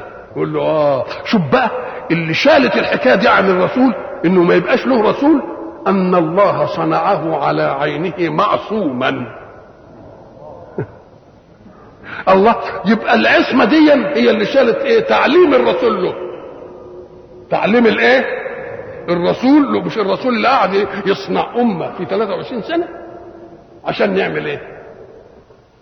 عشان نعمل الطيب ولا نعملش الخبيث، مش كده؟ ربنا خلقه كده. يبقى تحمل عنه حكايه الرسول ولا لا؟ ولذلك قال الله اعلم حيث يجعله ايه؟ اهم يقسمون رحمه ربك نحن قسمنا بينهم ايه؟ معيشتهم في الحياه الدنيا. رسلا مبشرين ومنذرين، وقلنا ان التبشير اخبار بامر سار ياتي بعد، والنذاره اخبار بامر ايه؟ مسيء ياتي بعد، لئلا يكون للناس على الله حجه بعد الرسل، وكان الله عزيزا حكيما. عزيز احنا قلنا زمان انه عزيز لا يغلب، وحكيم وضع الشيء في ايه؟ في موضعه. ليه؟ أم قال لك لأن ما دام هيبقى فيه تبشير ونزارة وفيه جنة وفيه نار، إياكم أن تظنوا أن الذي كفر يعني يعمل حاجة في ربنا. اللي كفر لنفسه، واللي آمن لأن الله عزيز عن مين؟ عن خلقه جميعا. كلمة لكن الله يشهد، ساعة ما تسمع كلمة لكن اعرف ان في استدراكات. تقول مثلا محمد بخيل لكنه شجاع، الله، يبقى انت في حكم قبل كده وبدك تستدرك وتجيبه. طب لكن الله يشهد، يبقى احنا ناخد من دي ايه؟ يعني خصومك يا محمد لا يشهدون بانك رسول، لكن الله يشهد انك لرسول، وكفى بالله شهيدا، وكفى بالله شهيدا. لكن الله يشهد بما انزل اليك، انزله بعلمه انك اهل لهذه، ولا بعلمه بالمنهج الذي يصلح خلقه. ليه؟ ام قال لك لانه هو خلق الصنعه، وما دام هو اللي خلق الصنعه يبقى هو اعلم بقانون صياناتها، ومنهج الله الى البشر بواسطه الرسل هو قانون صيانه ذلك الانسان. وكلم الله موسى تكليما. وقد جاء هذا التسجيل لآية إنا أوحينا إليك كما أوحينا، وذكر الحق أن وحيه كان لنوح ولإبراهيم وللنبيين من بعدهم، ولا شك أن موسى كان من هؤلاء النبيين الذين شملتهم كلمة إنا أوحينا. لسائل أن يسأل فيقول ولماذا خص الله موسى بقوله وكلم الله موسى تكليما؟ فنقول إن الوحي الذي يوحي به الله إلى أنبيائه، لأنه هو الوحي الاصطلاحي الشرعي الذي نتكلم عنه دون الوحي اللغوي الذي سبق أن أفضنا فيه. والحق سبحانه وتعالى قد بين الطريقة التي يخاطب بها أنبياءه المصطفين لأداء رسالتهم إلى خلقه. فقال سبحانه: أعوذ بالله من الشيطان الرجيم. وما كان لبشر أن يكلمه الله إلا وحيا أو من وراء حجاب أو يرسل رسولا فيوحي بإذنه ما يشاء. إذن فطريقة التقاء الحق بالأنبياء إما أن يكون بالوحي، وإما أن يكون من وراء حجاب، وإما أن يكون بإرسال رسول جبريل. فإذا ما نظرنا إلى الآية وجدنا أن الوحي الذي نقسمه إلى 3 أقسام: وحي خاص، وكلام من وراء حجاب، وإرسال رسول. كل هذا داخل في الوحي، مع أن فيه وحي قسيم للإثنين: إن ما كان لبشر أن يكلمه الله إلا وحيا، أدي واحدة. مع أن الوحي هو خطاب الله لأنبيائه بما قاله، إما أن يكون وحيا، وإما أن يكون من وراء حجاب، وإما أن يكون بواسطة إرسال رسول. فكيف يكون المقسم واحد من الأقسام؟ وحي وبعدين إلا وحيا أو من وراء حجاب. طب ما هو من وراء حجاب واحد ويرسل رسول واحد، كيف يكونان قسيمان لوحي مع أن الوحي يشمل 3؟ يبقى كلمة وحي الأولى لازم تطلق على الإلهام، إلا وحيا أي إلهاما. وكلمة من وراء حجاب كلام من الله يسمعه الرسول ولكنه لا يرى المتكلم وهو الإله، والرسول يجي جبريل ويكلمه. إذا ما نظرنا إلى قول الحق: وكلم الله موسى تكليما، فكأنه خصه بهذه العبارة ليدل على أن موسى أوحي إليه تكليما. كان يكفي أن يقول كلم الله، ما يقولش تكليما. جاب المصدر ليه؟ لأن مطلق الوحي بأي وسيلة سماه الله كلاما. وما كان لبشر أن يكلمه الله إلا، إذا فالنفس في الروع كلام، والكلام من وراء حجاب كلام، وإرسال الرسول به كلام. إذا فما هو الكلام إذا الذي يعنيه الحق سبحانه وتعالى؟ الكلام هو ما يدل على مراد المتكلم من المخاطب. الذي يدل على مراد المتكلم من المخاطب يسمى ايه؟ بدليل ان الله سمى الوحي في ال3 صور كلام. ما كان لبشر ان يكلمه الله الا وحيا. يبقى الوحي كلام ولا مش كلام؟ من وراء حجاب كلام، ده كلام. اذا فالخفاء في الوحي اما ان يكون خفاء في الاسلوب، يعني ما يجيش اسلوب يسمعه، يقذف الله في روعه، يبقى ادى مؤدى الكلام وهو الدلاله على ما في نفس المتكلم الذي يريد نقله للمخاطب، او يتكلم يبقى نقلها من الخفاء العام الى كلام، او يرسل رسول بالكلام اللي هو عايزه. الحق سبحانه وتعالى حينما قال وكلم الله موسى تكليما يريد أن ينبه أنه ليس من الكلام الذي قسمه الحق في قوله وما كان لبشر أن يكلمه الله. مش هو ده تكليم يعني تكليم، تكليم يعني تكليم.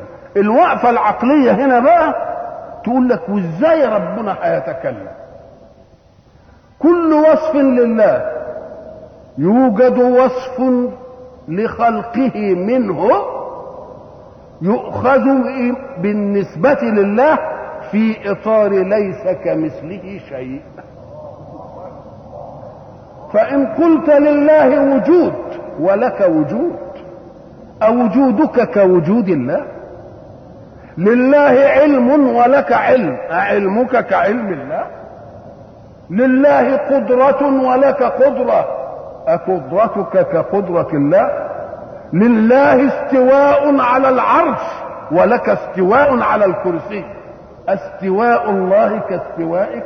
إذا لا بد أن تؤخذ كل صفة من صفات الله التي يوجد مثلها في البشر في إطار قوله ليس كمثله شيء. وبذلك ينتهي الخلاف كله في كل ما يتعلق بصفات الحق. الحق له يدان وله وجه، لكن أتريد أن تصور يديه كيدينا؟ لا، خذها في إطار ليس كمثله شيء. وجهه له وجه ولك وجه، أتريد أن تأخذ وجه الله كما تأخذ وجهك؟ لا، في إطار ليس كمثله شيء. ما دمت تأخذ هذه يبقى لا داعي للمعركة الطاحنة بين العلماء في الصفات وفي تأويل الصفات، وواحد يؤول وواحد لا يؤول، واحد يقول يد الله يعني قدرته، وواحد يقول لا يد زي ايدنا ديا. مسألة مش قول له لا مش زي ايدنا، انت تقول ان له يد تناسب قوله ليس كمثله شيء. وإذا كنا نحن قد عرفنا في عالمنا أشياء تختلف مواجيدها في الناس باختلاف الناس، تقول مثلا ذهبت إلى العمدة فأجلسني على مائدة طعام كذا وكذا، وذهبت إلى المدير فأجلسني على مائدة طعام، وذهبت إلى رئيس الجمهورية وذهبت إلى رئيس الولايات المتحدة فأجلسني على مائدة الطعام. أهي مائدة الطعام هنا كمائدة الطعام هنا كمائدة الطعام هنا؟ الله، إذا كان في البشر يوجد الشيء الواحد وملون بألوان مقامات المخلوقين، فلون كل شيء بألوان مقامات الخالق، وتنتهي المسألة ولا تدخلش في متاهة ولا إيه ولا تعب. الرسول صلى الله عليه وسلم أوحي إليه بكل ألوان الوحي. احنا عارفين وكلم الله موسى تكليما، أي فيما قصه علينا بالوادي المقدس لما آنس نار وذهب، وبعدين إيه اللي حصل؟ ربنا سبحانه وتعالى قال له إيه؟ وما تلك بيمينك يا موسى وأن اخترتك وكل ده الكلام اللي بدأ به مين؟ اللي بدأ. وبعد ذلك جاء له الوحي على طريقة مجيئه للإيه؟ للأنبياء. حق سبحانه وتعالى في رسوله الخاتم صلى الله عليه وسلم جاء له بالوحي على شتى الأنواع. الوحي اللي هو الإلهام كويس كده، والوحي اللي من وراء حجاب، والوحي اللي بإرسال رسول. أنا بقول الوحي اللي من وراء حجاب علشان أقول إن فرضية الصلاة لما فرضت لم تفرض بواسطة وحي، لم تفرض بواسطة جبريل، تبقى فرضت من الله مباشرة. أنا ما بدخلش في نقاش. أحين فرض عليه الصلاة كلمه فسمع منه رسول الله، هذا هو القدر المراد. إنما رآه وهو بيكلمه ده موضوع تاني، ده موضوع تاني. وألهمه أيضا وحيا، إلا أن القرآن لم يثبت بأي طريق من طرق الوحي إلا بإرسال رسول. كل وحي القرآن جاء بواسطة مين؟ جبريل. ما جاتش آية وقال لك دي بالنفس في الروح. يجيء بالنفس في الروح حكم، إنما ما يجيش بالنفس في الروح آية أبدا. كل الآيات نزلت بمين؟ بواسطة جبريل. ليه؟ أم قال لك لأن النفس في الروع قد يتصور إنه خاطر يجيله ولا حاجة، إنما جبريل بيجي بمقدمات، هذه المقدمات بدنية وبتعمل في نفسه كيماوية لا يشك في أنه جبريل أبدا. والقرآن عايزينه بطريقة ما فيهاش إيه؟ ما فيهاش شك. يبقى إذا لا القرآن جاء بالنفس في الروح ولا القرآن جاء بالكلام من وراء حجاب، وإنما جاء القرآن بالطريقة الأخيرة وهي أو يرسل رسولا. ليه؟ لأن الرسول بقى يجي وله مقدمات، يسمع صوت كصليل الجرس، وبعدين جبينه يتفصد عرق، وبعدين يثقل جسمه حتى إن كان على دبة طئته وبطنها تكاد تلمس الايه الارض، ان كان فخذه على واحد يكاد يرده. اذا علامات ايه؟ علامات ماديه كونيه ما يمكنش يحصل فيها لبس ابدا ان هذا من طريق مين؟ من طريق الحق ومن طريق ايه؟ جبريل. بعد ذلك نرجع الى قول الحق سبحانه: لكن الله يشهد بما انزل اليك. اذا كان هؤلاء اهل الكتاب لا يشهدون بما انزل الله اليه وينكرون ما في كتبهم من البشارة بك والبشارة انك الرسول الخاتم، فان الله يشهد وكفى بالله شهيدا. لكن الله يشهد بما انزل اليك انزله بعلمه، وما دام انزله بعلمه يبقى لا تخفى عليه خافيه، وما دام انزله بعلمه يبقى الخلق اللي هو خلقه يعلم جيدا ما يصلحه من القوانين. لان احنا قلنا في اعرافنا البشريه الذي يصنع الصنعه هو الذي يضع قانون صيانتها لتؤدي مهمتها كما ينبغي. اللي تعبنا احنا ايه؟ ان الخالق خلق الانسان والانسان يريد ان يصنع لنفسه قانون صيانه، نقول له ما تنفعش الحكايه دي ابدا. اللي يضع القانون هو مين؟ هو الذي صنع. انزله بعلمه والملائكه يشهدون، لان هم اللي مبلغين وجايبين من اللوح المحفوظ وهم اللي عارفين كل حاجه. وكفى بالله شهيدا. ما قالش ليه وكفى بالله وبالملائكه؟ طب ده بيقول والملائكه ايه؟ يشهدون. يقول وكفى بالله وحده شهيدا. أم قال لك لا، لأن أنا ما باخدش شهادة الملائكة تعزيز لشهادة الله. أنا ما باخدش شهادة الملائكة تعزيز لمين؟ هم بيشهدوا صحيح، إنما هل أنا باخدها تعزيز لشهادة الله؟ ده أنا إن أخذت شهادة الملائكة تعزيز لشهادة الله يبقى معناها الملائكة أوثق عندي من مين؟ أوثق عندي من الله. لكن هو بيقرر إن دول يشهدوا ودول يشهدوا، بس أنت كفاك مين؟ كفاك شهادة الله. وكفى بالله شهيدا. ان الذين كفروا وصدوا عن سبيل الله، الكفر ده عائد عليهم، يكفر هو حر، انما يجي يصد غيره عن انه يؤمن، دي عمليه متعديه، ضلال متعد. يبقى هو ضل في ايه؟ في نفسه، وبعدين اضل يبقى عنده ايه؟ اهي دي بتاع اوزارهم واوزارا مع اوزارهم. وصدوا عن سبيل الله. صدوا عن سبيل الله بأي شيء؟ كيف يكون الصد؟ أن يمنعوا آيات الهدى أن تصل إلى آذان القوم. يقولوا إيه؟ لا تسمعوا لهذا القرآن والغوا فيه لعلكم تغلبون. لو إنهم فهموا مدلول هذه الآية ما كانوش يعملوها. قولهم لا تسمعوا لهذا القرآن والغوا فيه يعني هيصوا، دوكوا عليه، شوشوا، علمين ان القرآن ده لو وصل الى الاسماع لبلغ الهداية. والا لو كانت المسألة يعني ما فيش يبقى يسمعوا ولا ما يسمعوش. قال لا تسمعوا لهذا القرآن والغوا فيه لعلكم ايه؟ اذا انتم تغلبون بان صوت القرآن لا ايه؟ لا يصل الى اذان القوم المدعوين الى الايه؟ الى الايمان. ان الذين كفروا وصدوا عن سبيل الله قد ضلوا ضلالا بعيدا. كان يكفي ان يقول قد ضلوا، لكنه جاب المصدر التأكيد، ضلوا ضلالا، مش يعني بس حاجات كفتي كده، ده الضلال بعينه، ومش بس ضلال كده، ضلال بعيد. ليه بقى؟ أم قال لك تعالى بقى نبحث كلمة بعيد دي.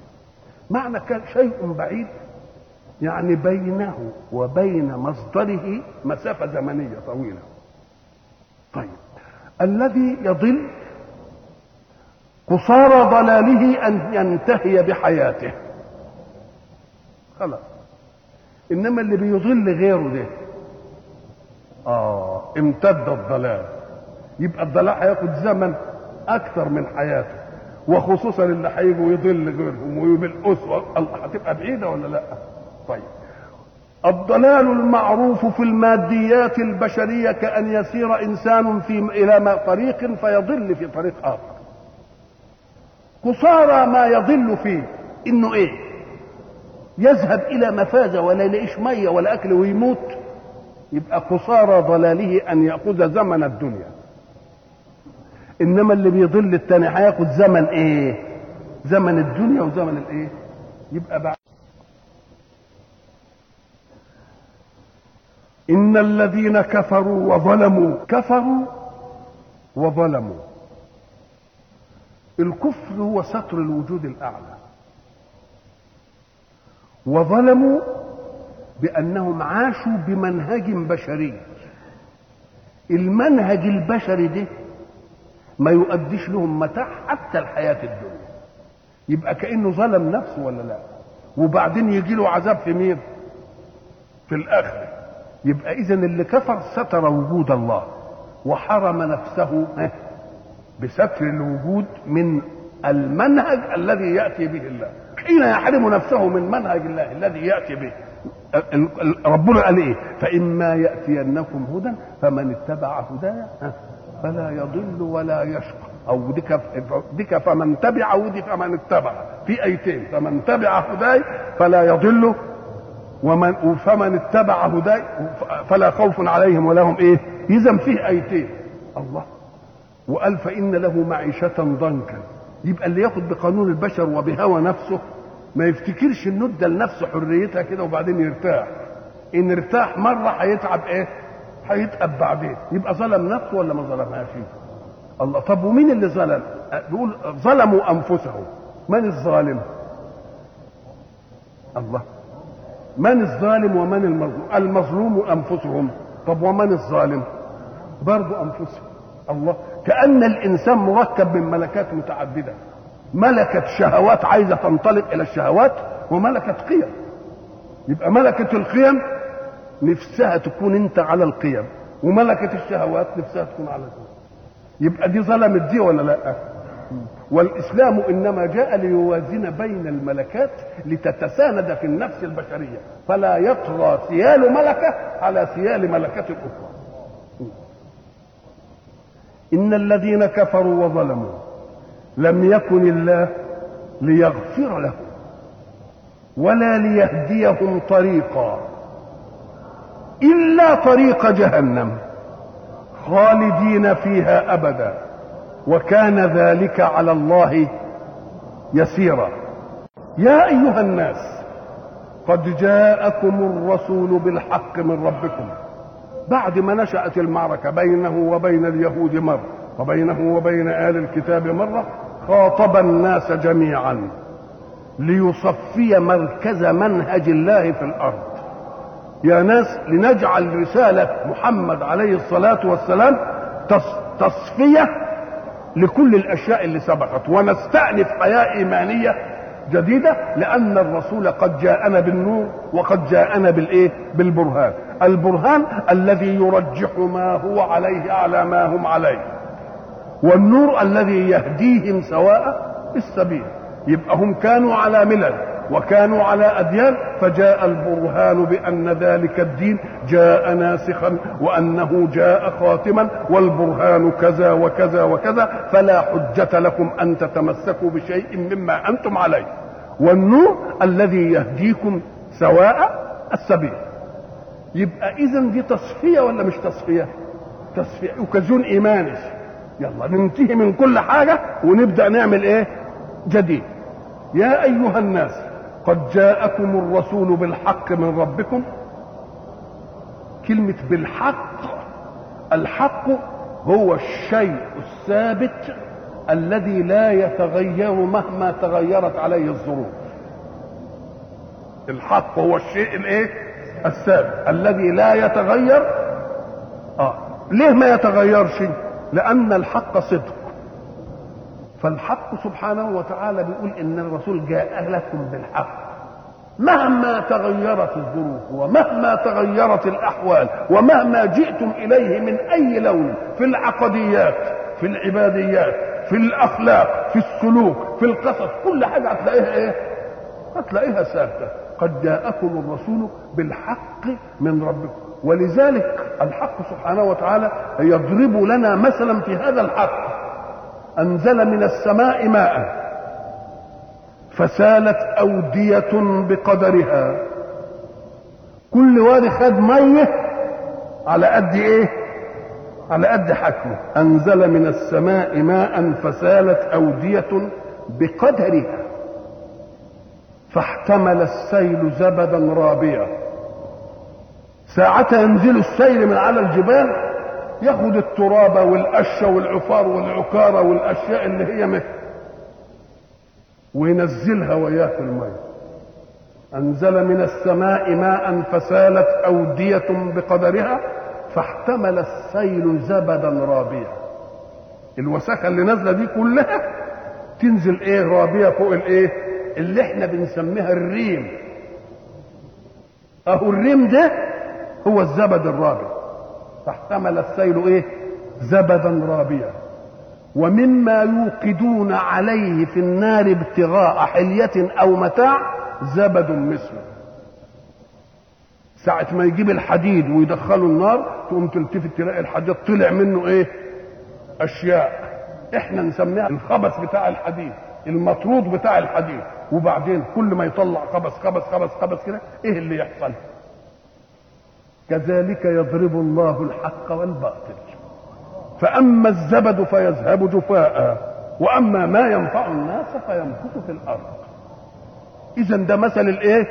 الحق. وان اختلطت به اشياء الا ان الحق يفضل ايه؟ الزبد يبقى فقاقيع فقاقيع فقاقيع ويروح جايب الوسخات والبتاع وجايبها راكنها كده في الايه؟ اظن انتم بتشوفوها كده في الجوانب وبعدين الماء تبقى ايه؟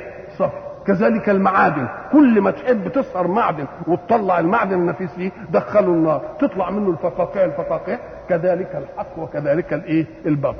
فان على الباطل يوما على الحق فاعلم انه علو الزبد الذي يذهب جفاء وسيظل الحق هو الايه؟ هو الحق.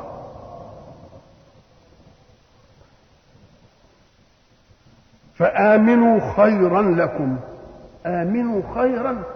الإيمان هي العقيدة بوجود الإله الأعلى والبلاغ عنه بواسطة الرسل وإن لهم ملائكة وكذا له. وبعدين طب آمنوا. طب ما هم لما يأمنوا وجوب خير عملوا خير. يقول لك لا، الإيمان يتطلب حاجة تانية. فآمنوا واعملوا خيرا لكم. يبقى في إيمان وفيه إيه؟ وفيه عمل. وإن تكفروا فإن لله ما في السماوات والأرض وكان الله عليما حكيما. الله. تكفروا فإن لله إيه؟ ما في السماوات وما في الأرض. يعني هو غني إيه؟ وسيظل كونه الثابت بنظرية القهر والتسخير هو كونه. فلن تغيروا كونا ولن تغيروا الا بفعلكم فعل غيركم. انما الاشياء اللي ما حدش يطولها دي هتفضل لمين؟ مش هتغيروا لا السماء ولا تغيروا النجوم ولا تغيروا القمر ولا تغيروا نزول المطر ولا تغيروا الهواء. ولذلك قلنا انك لو نظرت الى الدنيا لوجدت الفساد فيها ناشئ مما دخلت فيه يد الانسان على غير منهج الله. اما الشيء الذي لم تدخل فيه يد الانسان فانه الشمس عصيتش، القمر، النجوم، الافلاك ماشيه كلها، الهواء ماشي، مش كده؟ الله. كل حاجه ايه ماشيه. الحاجه اللي دخل فيها الانسان نقول له انت دخلتها بمواصفات منهج الله ولا بغير مواصفات منهج الله؟ ان كنت دخلتها بمواصفات منهج الله فستستقيم لك الحياة كما استقامت فيما لا دخل لك فيه. ولا تفسد الحياة إلا إن دخلتها بغير منهج الله. ولذلك أن لا يغيروا ما بقوم حتى يغيروا، لأن الأمر جاي منهم. الأمر جاي من مين؟ منهم هم. ولذلك احنا قلنا أشك الناس أزمة ضوء، لا، لأن الشمس مش متناولنا. أشك الناس أزمة هواء، برضو لا. أشك الناس أزمة ماء، برضو مش ما بيشكيش. امال شكوا أزمة إيه؟ أزمة طعام. ليه؟ لأنه بينبت من الأرض والأرض عايزة عمل. إما أن تكسل فلا تعمل، وإما أن تعمل فتخرج ثمر وتاخده ولا تديش غيرك. أدي الفساد اللي ناشئ في الإيه؟ اللي ناشئ في الكون. وكان الله عليما حكيما. ثم بعد أن جاء بما يمكن أن يكون ستارا لهم ليدخلوا فيه من مجيء الرسول ويكفروا عن أخطائهم مع أنبيائهم ومع الرسول الخاتم. قال يا أهل الكتاب لا تغلوا في دينكم. رجع تاني لأهل الكتاب، يا أهل الكتاب لا تغلوا في دينكم. الغلو هو إيه؟ الغلو هو الخروج عن حد الاعتدال في الحكم. كل شيء له وسط وله طرفين، فلما يجي يمسك طرف نقول له هذا الطرف افراط في الحكم ام تفريط فيه؟ يا افراط يا تفريط. نقول له احنا عايزينها ايه؟ لا افراط ولا تفريط. اهل الكتاب وقعوا في الحكايه دي، ما خدوش الامر اعتدال كده، لا افراط ولا تفريط. الله، واحد يكفر بعيسى ويقول دم صفتها كيت وكيت وكيت، ادي واحد يبقى غلا في الكره ولا لا؟ والتانيين عملوا ايه؟ غالوا في الحب فجعلوه الها او ابن اله او ثالث ثلاثه، يبقى ده غالى ولا لا؟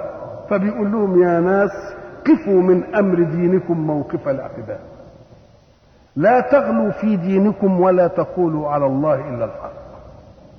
الغلو ده اما ان يكون غلو كره زي ما كرهت اليهود، كرهت مين؟ عيسى، وقالت فيه ما قالت وقالت في امه ما قالت، او يكون في الحب زي النصارى ما قالوا في رسولهم. يبقى اذا المساله مش عايزه غلو، المساله عايزه اعتدال. كان بيقول لكم انا جئت لكم بالدين الوسط الذي يضع كل امر في نصابه. الرسول صلى الله عليه وسلم شرح لنا باخبارات النبوه والهاماتها ما يحدث للامام علي. الامام علي ناس جم قالوا ده كافر، الخوارج كفروه، والناس التانيين اللي هم مسرفين في التشيع عملوه اله، والمعتدلين فيهم او عملوه رسول. المعتدلين يعني الله. فقال له يا علي هلك فيك اثنان، محب غال ومبغض قال.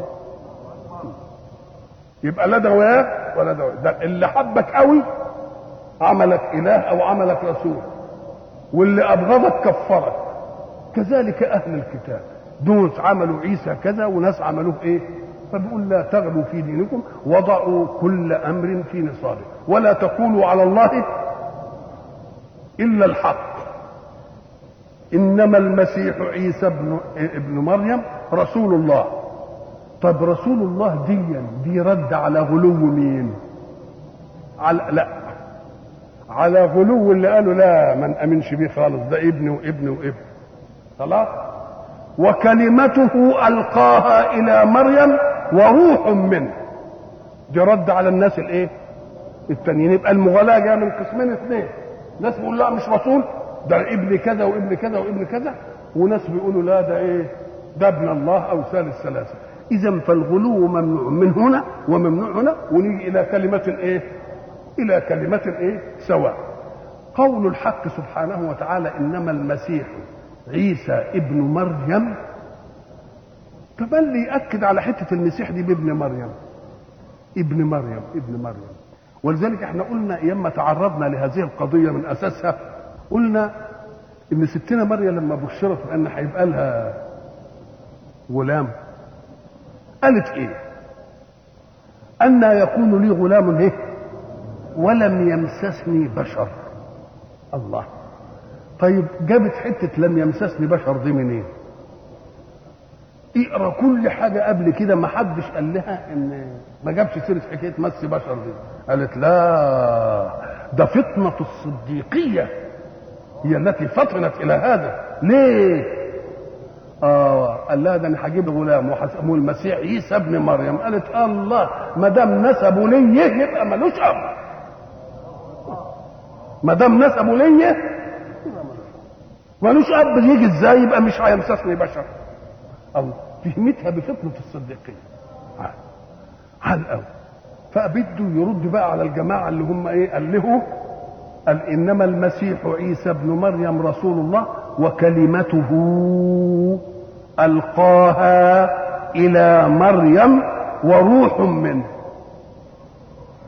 كلمته ألقاها إلى مريم وروح منه. طب روح منه دي قال ونفخنا إيه فيها من روحنا، ده كلام ماشي. طب وكلمة يعني إيه؟ يدل على أن الروح نفخت ثم جاءت كلمة كن التي قال عنها الحق إنما أمره إذا أراد شيئا أن يقول له كن فيكون. يبقى عايز حاجتين اثنين، روح وكن، كلمة وكن، ده كلام على الأول. هنا بقى الشبهة عند المسيحيين في ان عنصر الذكورة مفقود من مين؟ مفقود من مريم. وروح منه ونفخنا فيه من روحنا، قال لك من روح الله يبقى منه الله، بقى كل منه تشوفه تقوم تقول جزء من الله. الله، طب ما ربنا بيقول في برضه بيقول سخر لكم ما في السماوات وما في الارض جميعا ايه؟ منه. يبقى انا اقول بقى الارض حته منه والشمس حته منه والبتاع حته منه، ما تفهموا الكلام. ثم تعالوا نبحث المساله. الشبهه جاءت من ناحيه ان عنصر الذكوره مفقود، لكن عنصر الانوثه موجود، ده كلام عجب.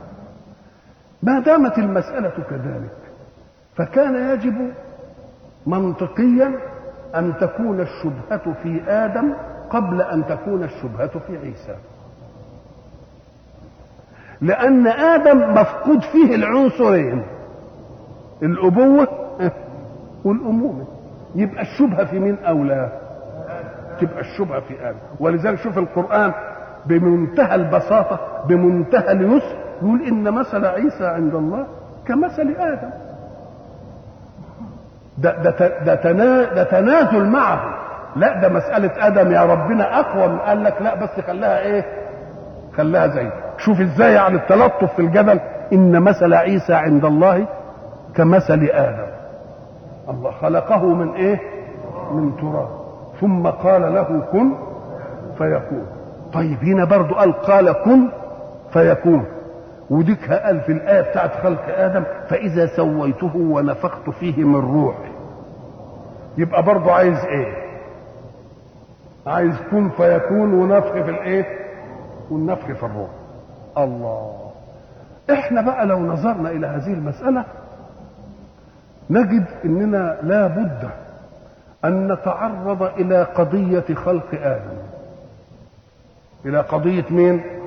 خلق آدم، علشان نعرف المسألة وسلسلتها في خلق الملائكة وخلق آدم وخلق حواء وخلق غيرهم من الايه وخلق عيسى. نمسك الأصل اللي هو خلق مين؟ آدم. خلق آدم كان غيبا عن آدم، ولا يعني كان آدم شايفه؟ بيقول لك خلق آدم، يبقى ده غيب عن آدم ولا مشهد من آدم؟ غيب عن آدم، اتفقنا على دي. طيب وما دام غيب عن آدم يبقى ليس لآدم نفسه ولا لمن جاء بعده أن يتكلم كيف خلق، لأن دي مسألة إيه؟ خلق آدم غيب عن مين؟ وما دام غيب عن آدم يبقى غيب عن ولاده أكثر ولا لا؟ يبقى لواحد من هؤلاء أن يتكلم عن الخلق ما يتكلمش، لأنه ما يوم ربنا يجيبها صريحة يقول حذاري أن تستمعوا إلى قوم سيأتون ويرجفون بأن أصل خلق الإنسان كذا وكذا وكذا وكذا، هؤلاء ضالون ومضلون. أنا بقول لكم من قبل ما إيه؟ شوف قايلها من كام قرن، قايلها من كام؟ قال ما أشهدتهم خلق السماوات والأرض. ما اوعوا يقولوا لكم ده كانت كده وانفصلت وبعدين بردت وبعدين اوعوا، ما حدش شاف الحكايه دي. ما أشهدتهم خلق السماوات والأرض ولا خلق أنفسهم. يبقى برضه قالوا لكم أصله قرد ولا نسناس ولا اوعوا تصدقوا الكلام. شوف بقى علشان يصفهم الوصف وما كنت متخذ المضلين عضدا. اذا اللي يقول الكلام ده في خلق السماء وخلق الارض وخلق ادم يبقى ايه؟ يبقى مضل من اول الامر كده. ليه؟ لانه يتكلم على امر لم يشهد، وامر لا يمكن ان يدخل في المعمل التجريبي، لان المعمل التجريبي تجيب ماده وتحللها عضويه ولا تنتهي. اذا الحكم ده حكم ايه؟ خرص وظن ورمي بالباطل. فبيقول اهي ما اشهدتهم خلق السماوات والارض ولا خلق انفسهم وما كنت متخذ المضلين عضدا. يعني كانوا وياي عشان يقول ده قالوا لكم من ورايا، ما كانوش ويايا ساعتها. يبقى امال نعرف الحكايه دي ازاي؟ يبقى ممن خلق بقى، يبقى اللي خلق نعرفها منه. طيب اللي خلق قال ايه؟ قال انا ايه الخلق كلها مره من ميه ومره من تراب ومره من ايه؟ من طين ومره من حمأ ايه؟ مسنون ومره من صلصال كالفخار. مش ايات متعدده؟ الناس اللي بدهم يتأففوا للقرآن يقول لك يا اخوان القرآن مش على واحده، مره يقول ميه ومره يقول تراب، مره يقول طين، مره يقول مسنون، مره يقول صلصال. نقول له يا اخي احين يتكلم عن المراحل ياتي التناقض؟ لما يتكلم عن المراحل ايه وهو الاصل ميه وحطيناه على شويه تراب يبقى من ميه والتراب موجود ادي واحد، وبعدين لما حطيناهم بقوا ايه؟ طين، وبعدين سيبناه لما يخمر كده ويبعضه وياكل الخلط بتاعه يبقى حمأ ايه؟ مسنون متغير، وبعدين نسيبه يجيب يبقى صلصال، وبعدين يسوي منه ادم. الله، فلما يقول من ميه ماشيه ولا مش ماشيه؟ من تراب ماشيه ولا مش ماشيه؟ طين ماشيه ولا مش ماشيه؟ حمأ مسنون ماشيه ولا مش ماشيه؟ صلصال كالفخار ماشيه ولا مش ماشيه؟ كلها ماشيه مش فيها ابدا اي حاجه. المهم فاذا سويته عملت التمثال كده اللي له ده كده يبقى القالب، يبقى الطين والعمليه دي كلها جايه لمين؟ للقالب. القالب ده هيبقى زي التمثال اللي بنشوفه ده، لكن ناقص الحركه والحياه والحس. يبقى يجي ايه؟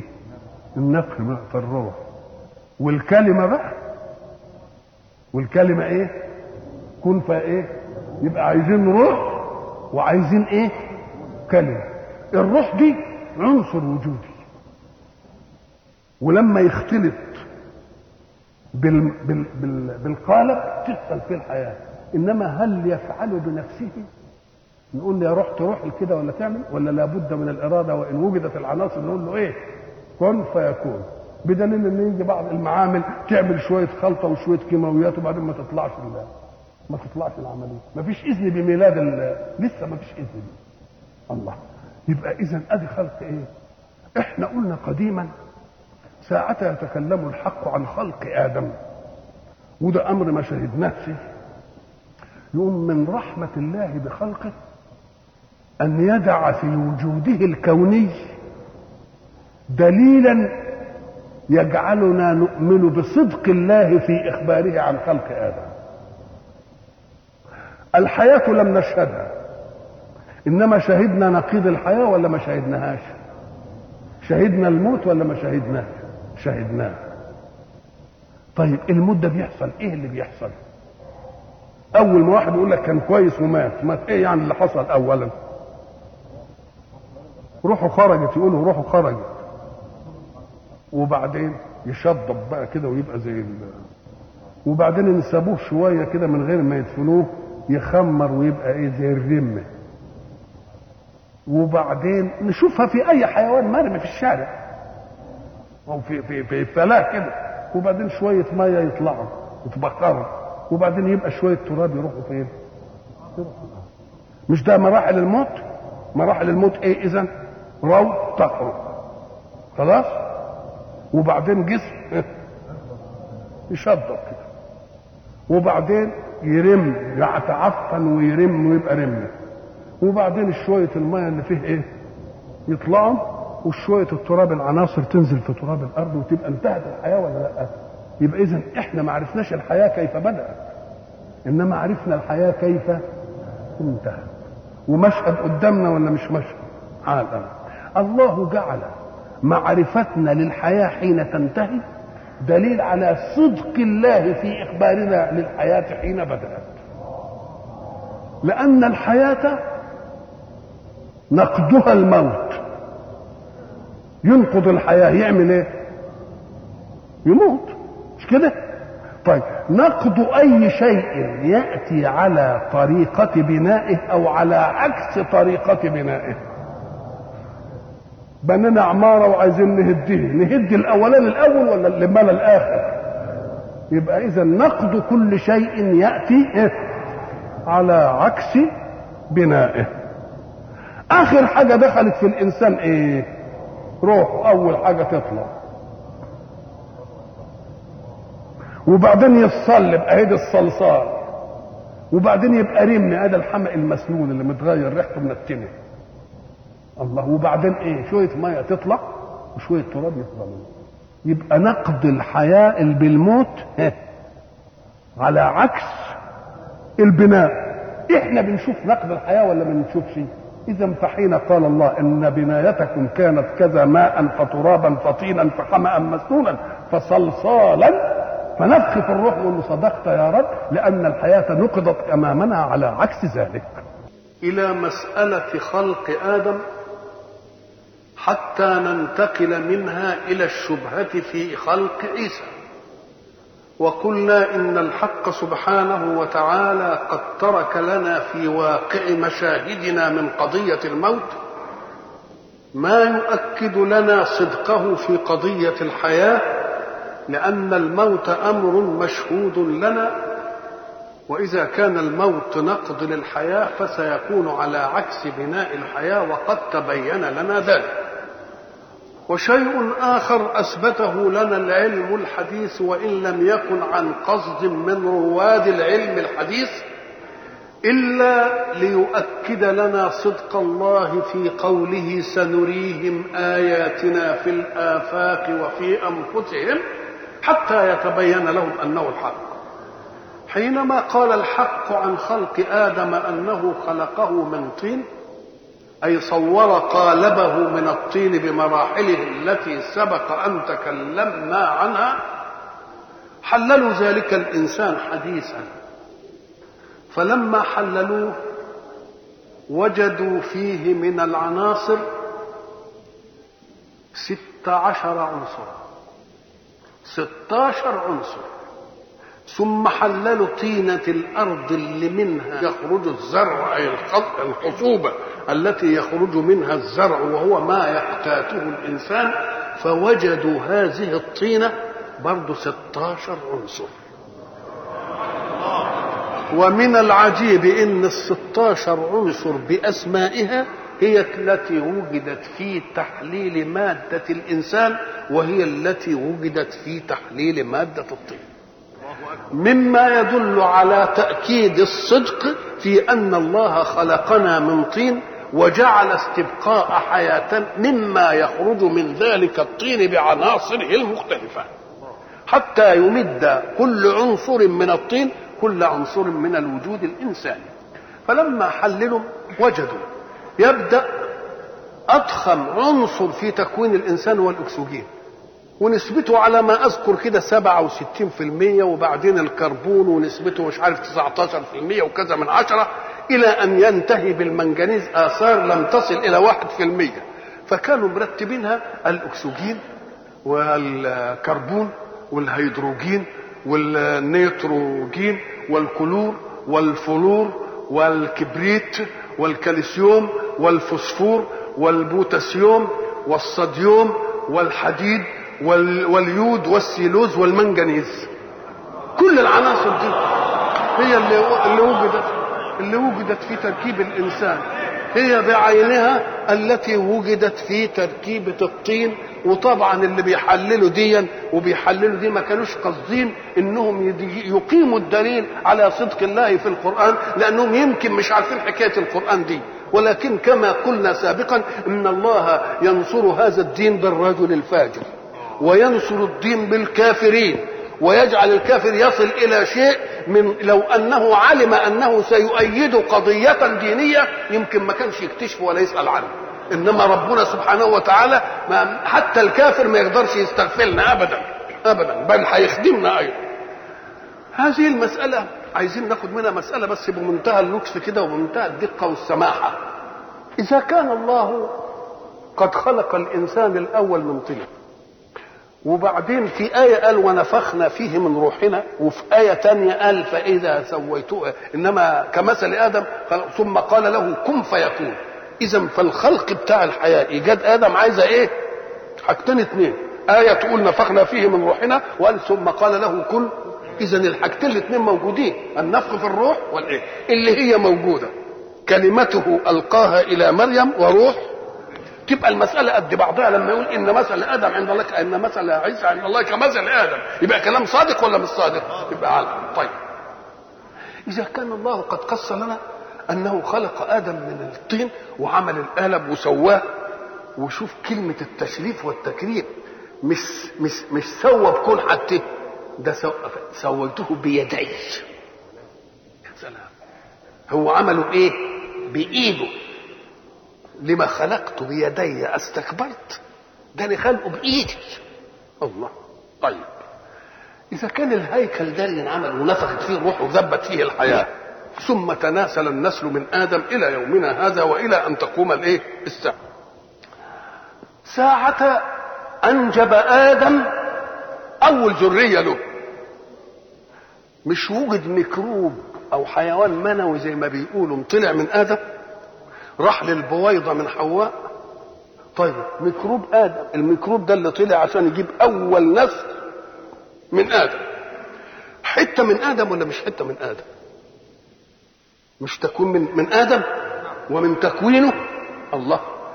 الميكروب ده له مادة وله حياة، المادة بتاعته معروفة والحياة اللي هي الروح انه حي، وإلا لو مات ما كانش يصلح لتخصيب الايه؟ البويضة. يبقى برضو الميكروب فيه مادة وفيه ايه؟ حياة. الله. طب المادة دي مخلوقة من مين؟ من آدم. من آدم اللي مادته مسواه بإيد مين؟ والحياة اللي فيه دي من روح مين؟ يبقى الميكروب اللي طالع عشان يخلف أول ذرية كان في حتة من مين؟ أي مما خلقه الله بيديه، وفيه حياة مما نفخه الله من روحه، وبعدين انتقل وكبر واتجوز راقر وجيه عشان يخلف راقر، طلعت منه حتة حية ولا مش حية؟ ولا ان كانت ماتت ما تخسرش. الله. وبعدين طلعت واحد تاني اللي هو الحفيد، وبعدين الحفيد برضه اتجوز وطلع واحد تاني، يبقى فيه برضه منها ولا لا؟ مهما سلسلتها الى ان تقوم الساعة يبقى في كل ذرة من ذرات من يوجد اخر الدنيا فيه شيء من خلق الله في القالب، وفيه شيء من نفخ الله في الروح.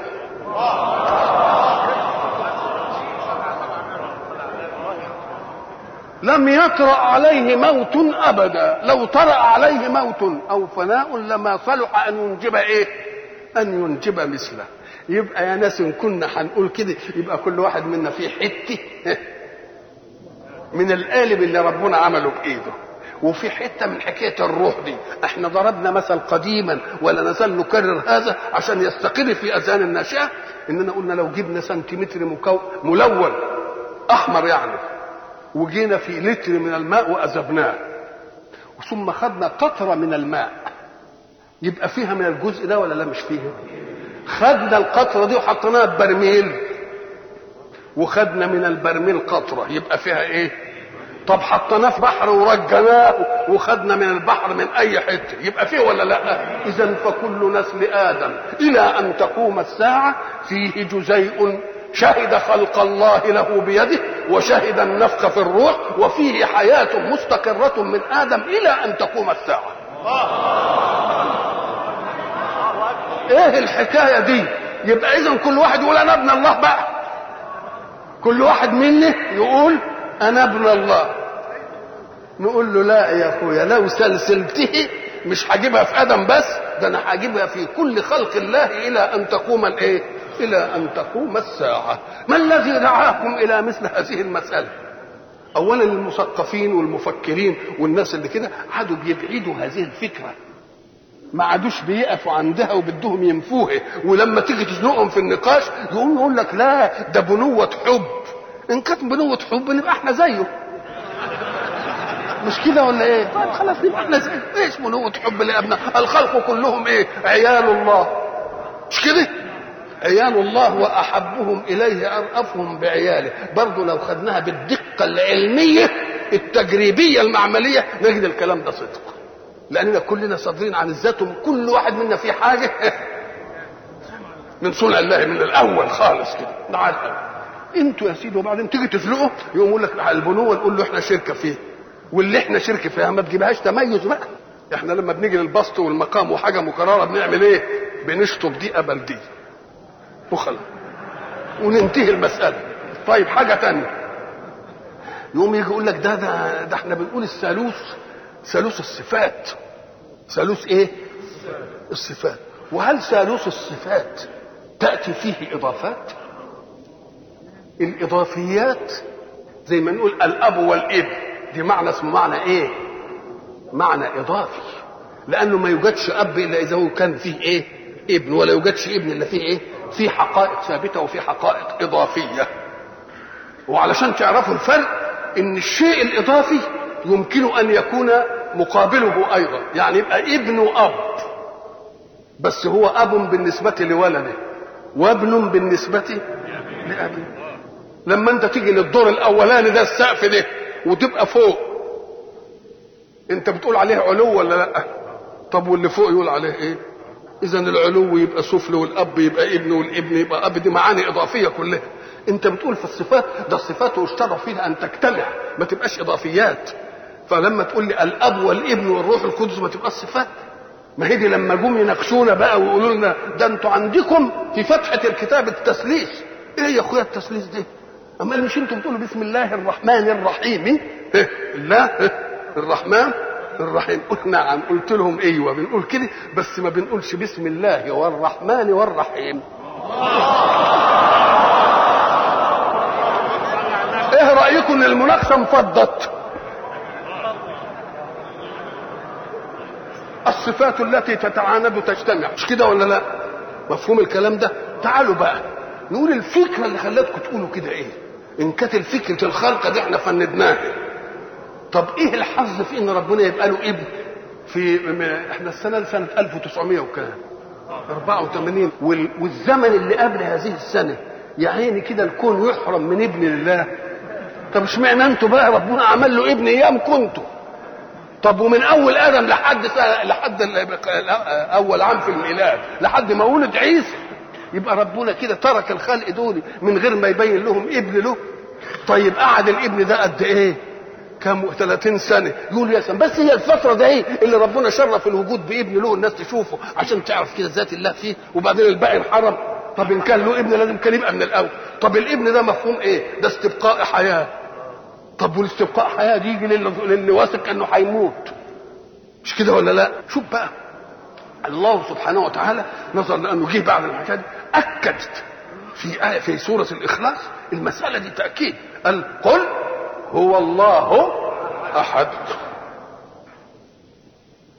وهناك يقول اله واحد. خدوا بالكم العباره عشان تدي الوحدانيه بكل ابعادها، مره يقول واحد ومره يقول ايه؟ احد. الناس فاهمين ان دي ترادف دي، لا. اللي دارسين اللغه واللي دارسين المنطق يعرفوا ان في اللغه والمنطق حاجه بيسموها الكل والجزء. والكلي والجزء دي غير دي. حاجه اسمها الايه؟ الكل والجزء. والكلي والجزء ايه الفرق بين الاثنين؟ الكل والكلي الاثنين حاجه تطلق على كثيرين. ما دام كل تفهم كل كده يبقى كتير ولا مش كتير؟ برضه كل حاجه كتير. بس الكل يطلق على كثيرين مختلفين في الحقائق، والكل يطلق على كثيرين متفقين في الحقائق. خدوا بالكم من الفرق اهو. نيجي مثلا كرسي، هل الكرسي دي حاجه واحده ولا مكون من اشياء؟ ايه مكون من خشب وغيره ومسمار، مش كده؟ وبويا معمول عليه اسطر مش كده ولا لا؟ الله، يبقى الكرسي ده كل ولا كلي؟ كل، لانه ايه؟ مقول على كثيرين اللي هو الخشب والمسمار والغيره والبويا. انما هل الخشب حقيقته زي حقيقه المسمار؟ لا. يبقى مكول على كثيرين مختلفين بالحقائق. خلاص؟ لا يصح لواحد من هذه الاختلافات ان يطلق عليه كرسي. ما اقولش المسمار كرسي، الخشب كرسي، لا، لان لازم يطلق على مين؟ مجموعه. تعال بقى كلمه انسان، انا انسان وانت انسان وده انسان وده انسان وده انسان، يبقى كلمه انسان مقوله على كثيرين ولا لا؟ انما حقائقنا متفقه ولا لا؟ حيوان ناطق. طب اذا قلت محمد انسان يبقى صح ولا لا؟ لكن ما يصحش اقول المسمار كرسي. فهمت الفرق؟ يبقى الكل بيطلق على كثيرين، وكثيرين بس مختلفين بالايه؟ بالحقائق، ولا يطلق على واحد منها الكل.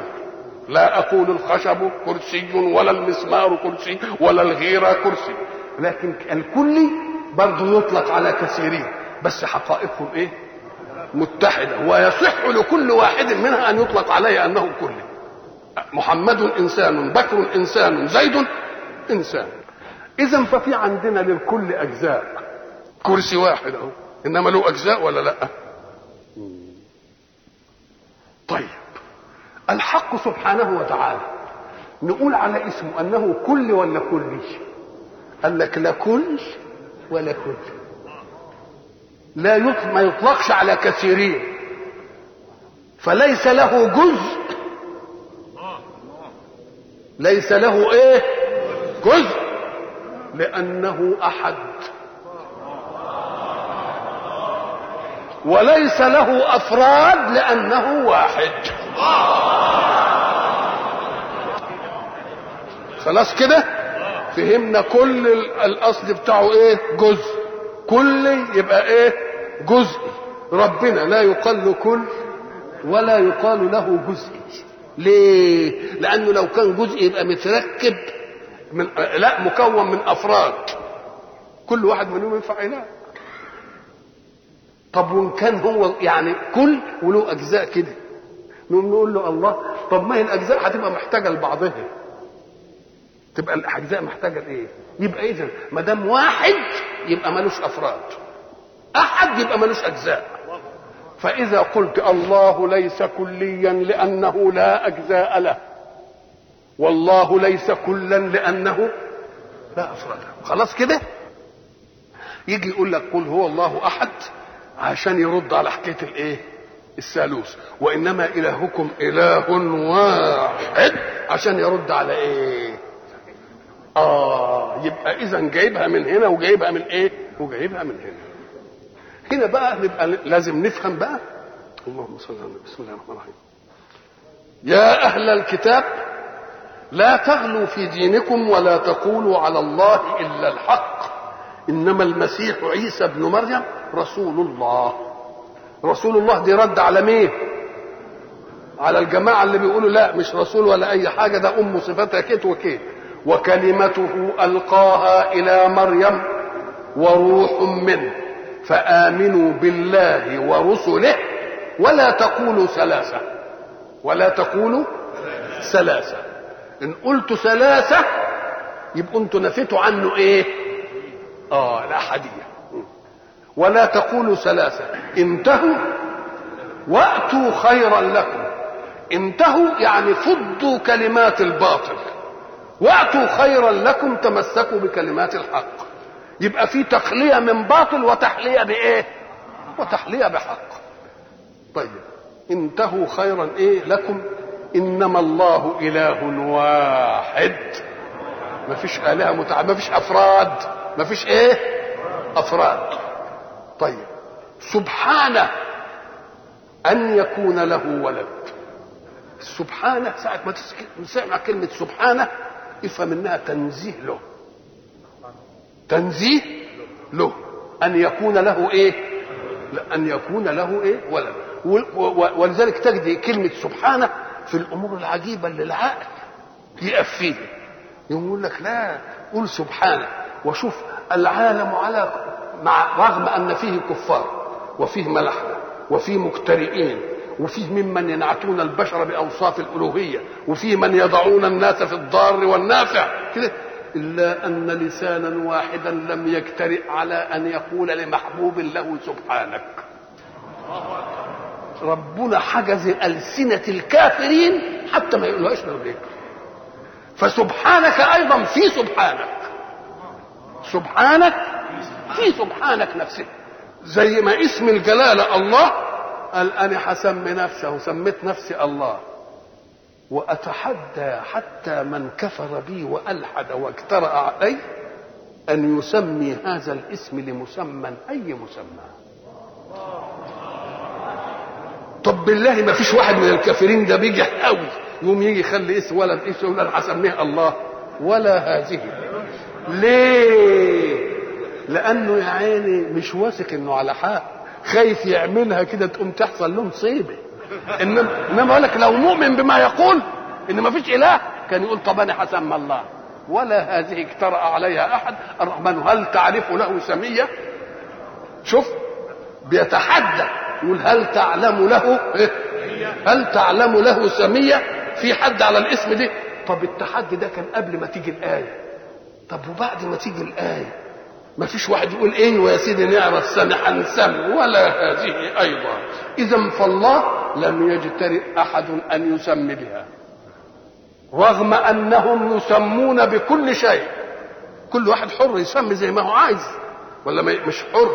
ولا دي حاجه يعني قهريه؟ لا يا اخويا يسمي زي ما يسمي. احنا كان عندنا واحد في بلدنا مسمي بنته سطر، بنته مسماها سطر بيتدلع، يسماها ورد انتشى في دندشه روح الفؤاد والملك واسع محمد محمود. كل دي اسم البنت، هو حر مش كده ولا لا؟ طب ما دام كل واحد كل حر يسمي، طب ما تسموا كده اسم الله ما حدش يجرؤ. ليه؟ لانهم فاهمين انهم على باطل ويخاف واحد منهم يجترئ على الحته دي فمش عايز يدخل نفسه في تجربه. يبقى ربنا بيتحدى وتحدى بالله وتحدى بايه؟ بسبحانك. يبقى تحدى بالذات وتحدى بايه؟ بسبحانك. ولذلك لما تقول كده سبحانك واطمئن وقل ولا تقال الا لك.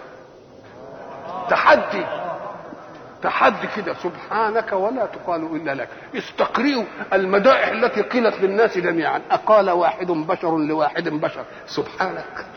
ما قالها ابدا. شوف ازاي كيف يتحكم الله في امر الانسان مختار فيه ان يطلقه مع ذلك لا يجترئ ولا.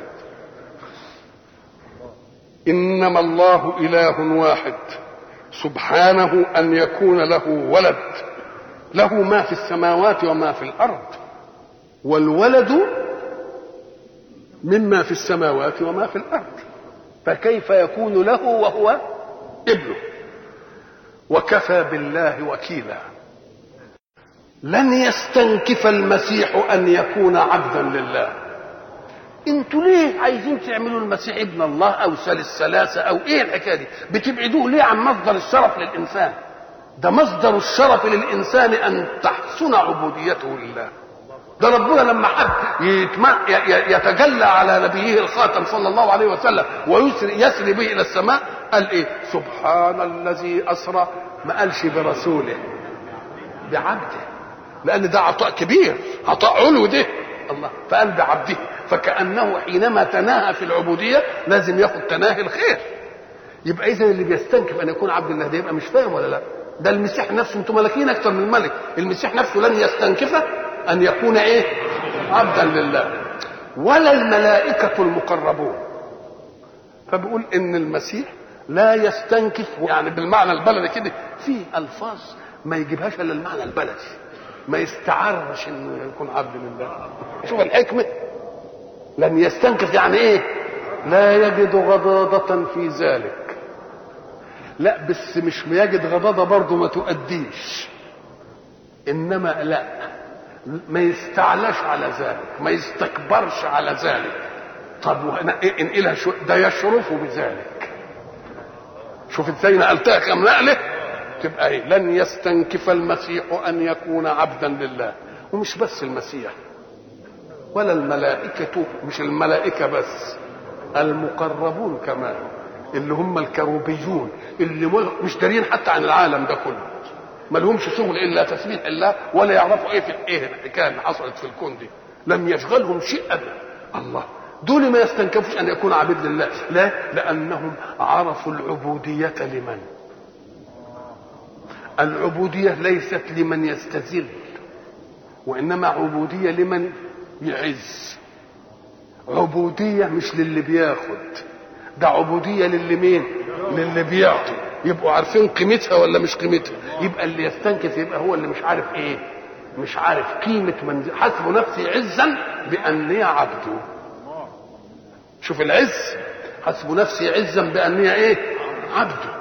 انت تحب تروح لربنا، انت بايدك المسألة، عايز تلقى الله، ايه كده؟ الله اكبر، اصبحت في حضرة الله، ولن يمل الله حتى تمل، لن يقف عشان ينهي المقابلة، انت اللي تنهيه، انت اللي تنهيه، وانت اللي تتكلم في اللي انت عايزه، وانت اللي تقابله في اي حته، في مصنعك وحزبك امر قوم صلي لله، تتواجدت في المسجد، في المزرعه، في الشارع، في اي حته، كلمه في اي وقت، في اي زمان، في اي مكان، في اي موضوع، وانت اللي تطول المقابله وتتاثر الانتهاء منه. يبقى في عز اكتر من كده ايه بقى؟ يبقى احنا هنقول يا ريتنا نبقى عبيد، حسب نفسي عزا باني عبد يحتفي بي بلا مواعيد ربه، هو في قدسه الأعز، ولكن أنا ألقى متى وأين أحبه على كيفي، أروح له في أي وقت أنا عايزه. تبقى أنت عايزه أحسن من كده إيه؟ لن يستنكف المسيح أن يكون عبدا لله ولا الملائكة المقربون، ومن يستنكف عن عبادته ويستكبر فسيحشرهم إليه جميعا. سيحشرهم إليه إيه؟ من هو المستنكف، واللي على طريقة المستنكف، واللي شجع المستنكف، واللي أعجبه المستنكف، كل دول يبقوا يروحوا إيه؟ إلى جهنم. فأما الذين آمنوا وعملوا الصالحات فيوفيهم أجورهم ويزيدهم من فضله. نقول له يا أخي التقسيم هنا فأما الذين آمنوا وعملوا الصالحات مش مناسب المقسم. طب الكلام في من يستنكف، الكلام في مين؟ في من يستنكف. كان يقول فأما الذين استنكفوا واستكبروا فيعذبهم عذابا أليما ولا يجدون لهم من دون الله وليا ولا نصير. ايه اللي قال لك؟ قال لك لا، شوف كيد الحق لهم ساعة ما يجي يتكلم عن جماعة خرجوا عن المنهج وهو إلى آخره، يقوم يجيب القسيم اللي ما خرجش على المنهج عشان تبقى الحسرة أشد. زي ما يكون واحد مثلا تلميذ مثلا خاب في اختبار قبول ولا في أي حاجة، اختبار مسابقة ولا أي حاجة، نقوم نقول له إيه أنت ما نجحتش، نقوم نجيب الجايزة كده ونديها دي أنت نجحت وأنت ما نجحتش. يبقى دي أنكة ولا مش أنكة؟ عشان يجي المقابل، والضد يظهر حسنه الضد. فأما الذين آمنوا وعملوا الصالحات فيوفيهم أجورهم ويزيدهم من فضله. الله قال لك يزيدهم الأجر على العمل والفضل على إيه؟ أم قال لك هو العمل ده النبي قال لن يدخل أحدكم الجنة بعمله، قالوا ولا أنت يا رسول الله؟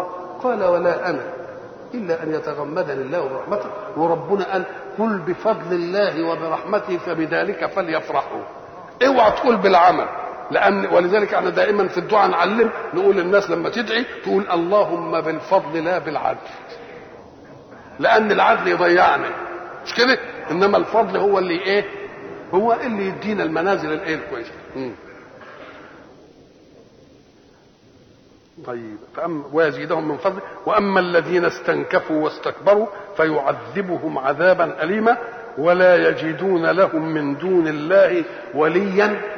يمكن هم يفتكروا اللي الهوه ده وعملوه اله هيبقى يجي الشد زي ما بيقولوا عندنا في الفرعين يشدد لهم، لا ولا شيء، لا حاجه ما يشدد. يا ايها الناس قد جاءكم برهان من ربكم. برهان يعني على صدق المبلغ الأخير عن الله، والبرهان هو الحجة الدامغة على صدق من أتى بشيء. قد جاءكم برهان من ربكم وأنزلنا إليكم نورا مبينا. الله، إيه البرهان وإيه النور؟ كل رسول يأتي بمعجزة تثبت صدق بلاغه عن ربه. المعجزة قد تكون بعيدة عن المنهج وبعدين يدي لهم المنهج. مثلا سيدنا موسى معجزته ايه؟ العصا، مش كده؟ طب لكن المنهج في ايه؟ في التوراة. يبقى المعجزة هي البرهان على صدق الرسول فيما بلغ عن ربه بس. قد لا يكون لها صلة بالمنهج ويبقى المنهج حاجة تانية. يبقى موسى معجزته البرهانية العصا وحكاية البحر. طيب ولكن منهجه في التوراة. وعيسى إبراء الأكمه والأبرص وإحياء الموتى ومنهجه في الإنجيل. عظمته صلى الله عليه وسلم وهو النبي الخاتم أن معجزته عين منهجه. المعجزة هي عين ايه؟ المنهج. المعجزة البرهان على صدق القرآن والمنهج القرآن. وده اللي ما انفصلتش المعجزة عن المنهج. ليه؟ أم قال لك لأن ده رسول عام، رسول للناس كافة، رسول إلى أن تقوم الساعة. فإذا كانت المعجزة من جنس المعجزات المرئية، أنحن نرى عصا موسى الآن ولا نسمعها خبر من الله؟ فصدقناه. إبراء الأكمه خبر من الله صدقناه لأن الله قال. إنما له وجود لأن دي رسالات منتهية على قد زمانها انتهت. لكن اللي مبعوث إلى العالم أجمع إلى آخر عمر الدنيا يبقى لازم المعجزة بتاعته تفضل مع منهجه. عشان تقول محمد رسول الله وتلك معجزته، ما تقدرش تقول عيسى رسول الله وتلك ايه؟ معجزته. ما تقولش موسى رسول الله وتلك، لأنها خبر. مش انت عارف زي عود الكبريت اللي ولع مرة انتهت. ولذلك كانت من ضمن الكونيات الحسية، انما ده من ضمن المعنويات. في آخر الدنيا انت ساعة قبل ما تقوم الساعة نقول محمد رسول الله وهذه معجزته. يبقى جاءكم ايه؟ البرهان على صدق الرسول وجاءكم النور الايه؟ النور المبين. كلمة النور المبين دي برضه من كلام حسي، لأن احنا بنعرف ان النور يمنع الإنسان من أن يتعثر في مشيته أو أن يخطئ الطريق أو أن يصطدم بالأشياء فيؤذيها أو تؤذيه. يبقى قال لنا النور ده ايه؟ النور ده علشان ايه؟ علشان يبين لنا حقائق الأشياء وأهمها حقائق القيم. لأن نور الله في الماديات أمر معروف لمين؟ أمر معروف للجميع. يا أيها الناس قد جاءكم برهان من ربكم وأنزلنا إليكم نورا مبينا فأما الذين آمنوا بالله واعتصموا به فسيدخلهم في رحمة منه وفضل. آمنوا بالله واعتصموا به. معنى الاعتصام يعني ايه؟ اصل الاعتصام دي المعصم ده كان زمان لما واحد يقع في هو ولا حاجه يقوم واحد يقول تعالى خد ايدي، يقوم يمسك ايه؟ اعتصام. ادي الاصل فيه. ده الاعتصام انك انت ايه؟ تستمسك بمن ينقذك من ايه؟ من هاويه او من ايه؟ ورطه. فاما الذين امنوا بالله واعتصموا به فسيدخلهم في رحمه منه وفضل. اعتصموا به قال لك صحيح هو يعطي الاسباب، ولما تيجي مثلا الشمس اعطانا اسباب اننا نستظل بشجره، مش كده؟ نزلت مطر اعطانا باننا نستتر بايه؟ بشيء. عطشت اعطانا سبب اننا ناخد كوبه ميه. جوعت قال لك لكن لو انك عاقل لذكرت عند كل سبب من اوجد السبب. اوعى تغتر باسبابك. ليه؟ علشان لما تجيلك امور في ظاهرها انها شر لك اوعى تقول كده. ما دام مجريها غيرك عليك اعرف انها خير قطعا، بس انت ما انتش عارف. انت عايز الخير من حيث تعلم انت انه الخير.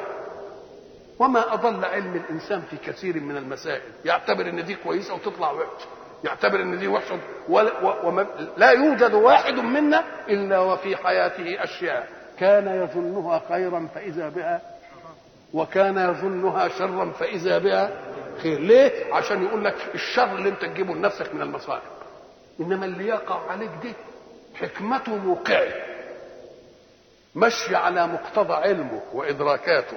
مش على مقتضى علمك وإدراكاتك. ولذلك كثير من الناس يقول لك أظل أدعو الله بكذا وأدعو بكذا وما يجيبش. يقول له يا أخي أنت مش بتدعي على أن ده الخير؟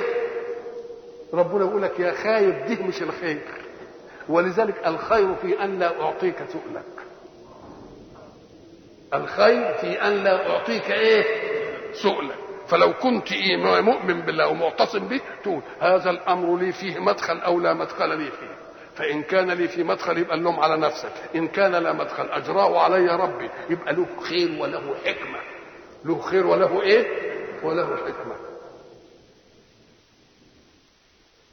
وحظي من الدنيا سواء لأنني رضيت بحكم الله في العسر واليسر.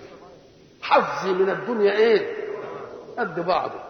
لأني رضيت بحكم الله في العسر، فإن أقبلت كان الجزاء على الندى، آخذ جزاء على إني بدل الناس. وإن أدبرت كان الجزاء على الصبر.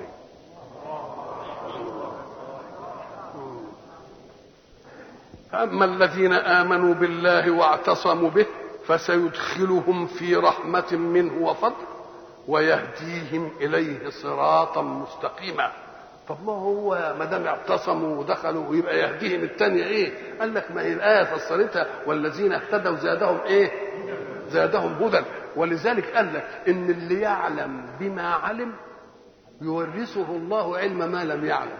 يقول له انت مأمون على العلم، لأن العلم اللي اديته لك وظفته مش عنته وعطلته، فخد بقى من عند دي وخد دي كمان، خد دي كمان. ما انت ايه؟ ما انت مأمون على العلم. ويهديهم إليه صراطا ايه؟ صراطا مستقيما. والذين اهتدوا زادهم هدى وآتاهم ايه؟ تقواهم. يستفتونك. استفتى يعني طلب الفتية. استفتى طلب الايه؟ الفتية. والفتية معناها إرادة معرفة حكم شرعي لله في أمر لا يجد المستفتي فيه علما له. اسمه ايه؟ يستفتونك. حين يستفتي صحابة رسول الله رسول الله، مع أن الرسول قال له اتركوني ما تركتكم، لا تكونوا كبني إسرائيل شددوا وشدد عليهم. يعني ما دام ما اقولكوش حاجه ما تقولوش. وزي ربنا يقول يسالونك يسالونك يسالونك يسالونك، ليه ما تركوش لحد هو ما ايه؟ أم قال لك لا، هو يريد رغم أن الرسول قال له اتركوني ما تركتكم، سألوه ليثبتوا أنهم أحبوا منهج الله، فهم يريدون أن يبنوا حياتهم كلها على منهج الله. ولو أنهم كرهوا منهج الله كانوا يقول لك ما دام ساكت اسكت بس، اعمل اللي تعمله، ما دام ما عندكش حكم اسكت. لكن ده دليل على إيه؟ أما قال لك لأنهم وجدوا أن الإسلام حينما جاء وجد أشياء في الجاهلية فأقرها وأشياء غيرها، فما لا يريدون أن يصنعوا الأشياء على أنها امتداد لخلع الجاهلية، ولكن يريدون أن يصنعوها على أنها حكم للإسلام. يوم يسألونك يسألونك يسألونك يسألونك، هذا من ضمن إيه؟ يستفتون. لازم الفتوى تكون في حكم، والسؤال يكون في حكم وفي غير حكم. يستفتونك، هم استفتوا رسول الله قل الله يفتيكم في الكلالة، كأن المستفتى عنه ايه؟ ما هي الكلالة، لكنهم قال ايه؟ يستفتونك في الكلالة، مش كده؟ قل الله يفتيكم في الكلالة. لكن شوف دقة الأسلوب بقى، ما دام المسألة تتعرف يبقى التكرار ملوش ايه لازم. يستفتونك قل الله يفتيكم في الايه؟ في الكلالة. الكلالة كانت تقدمت، وإن كان رجل ايه؟ يورث كلالة، إلا أن التقدم هناك كان الجواب عن الصلة من ناحية الأم، وسؤال جابر ابن عبد الله كان عن الصلة من ناحية الايه؟ من ناحية الأب. ديكها الأخ والأخت إن كانوا من مين؟ من أم. لكن هنا الأخ والأخت إمتى؟ إن كانت شقيقة أو أخت لمين؟ أو أخت لأب. كلمة كلالة العلماء لما يحبوا بقى يشوفوا اللفظ ده جاي من إيه؟ يقعدوا كل واحد بقى يشوف أقرب شيء إلى المأخذ إيه. فمثلا بعضهم يرى إن كلمة كلالة مأخوذة من كلا، من الكلال التعب. كلا يعني إيه؟ تعب. طب ودي إيه علاقتها؟ أم قال لك لأن الكلالة في الشرع اللي لا له ولد ولا له إيه؟ والد. لأن الإنسان بين حياتين، حياة يعولها والد ولما يكبر حياة يعولها ولد. فيبقى اللي ملوش لا والد ولا ولد يبقى منين؟ من ناحيتين، لا له والد يعني سابق الرعاية ولا له ولد يحمله في ساعة الايه؟ فسموه الكلالة. من لا ولد له ولا ايه؟ ولا ولد. طيب ده سهل. وقالوا انه مش من الكلل والكل التعب. بعضهم قال لك لا ده من الاكليل، كلله. والاكليل اللي احنا بنشوف اللي هو التاج ده، اما قال لك الاكليل ده بيبقى يحيط بايه؟ محيط بالايه؟ بالراس. محيط بالراس، انما مش جاي لا من فوق ولا من ايه. فدي للاقارب المحيطين بالانسان وليس لهم نسب من فوق ولا من تحت، يبقى المحيطين بالايه؟ بالانسان. كلام كويس قوي. يستفتونك قل الله يفتيكم في الكلاله ان امرؤ هلك يعني عارفين انه مات، يعني هلك ليس له ايه؟ ولد وله اخت يا شقيقه يا تكون من اب. لان الاخت اللي من ام تقدم حكمها في اول الايه؟ ولو انها كانت المقصوده ما كانوش سالوا ايه؟ ما كانوش سالوا عنها. طيب ولو اخت فلها نصف ما ترك وهو يرثها ان لم يكن لها ولد، فان كانت اثنتين فلهما الثلثان مما ترك. طيب وان كانوا هناك كتير يبقوا ثلث واحد مش كده؟ وان كانوا إخوة رجالا ونساء فللذكر مثل حظ الأنثيين، ديك هم شركاء في إيه؟ في الثلث. هذه المخالفات كده. يبين الله لكم أن تضلوا والله بكل شيء عليم. يبين الله لكم أن تضلوا يعني مخافة أن إيه؟ مخافة أن تضلوا والله بكل شيء عليم. هنا في آية الكلالة وفي آيات المواريث يلاحظ أن القرآن لم يتعرض إلى كل عمليات المواريث، وإنما تكلم عن أصول الإيه؟ المواريث. نقول له إيه؟ ولأن القرآن مش نزل كتاب منهج، إنما نزل معجزة وتكلم في أصول المنهج. ثم أعطى لرسول الله صلى الله عليه وسلم مهمة تشريع ما لم يشرعه الله. وما دام أعطي مهمة تشريع ما لم يشرعه الله يبقى كأن شرع مين؟ شرع الله. وما آتاكم الرسول فخذوه وما نهاكم عنه فانتهوا. فتلك أثبتت لرسول الله مهمة تشريعية، وهو بهذه المهمة التشريعية يمتاز عن بقية الرسل جميعا، لأنه ليس لرسول أن يشرع إلا بلاغا عن الله.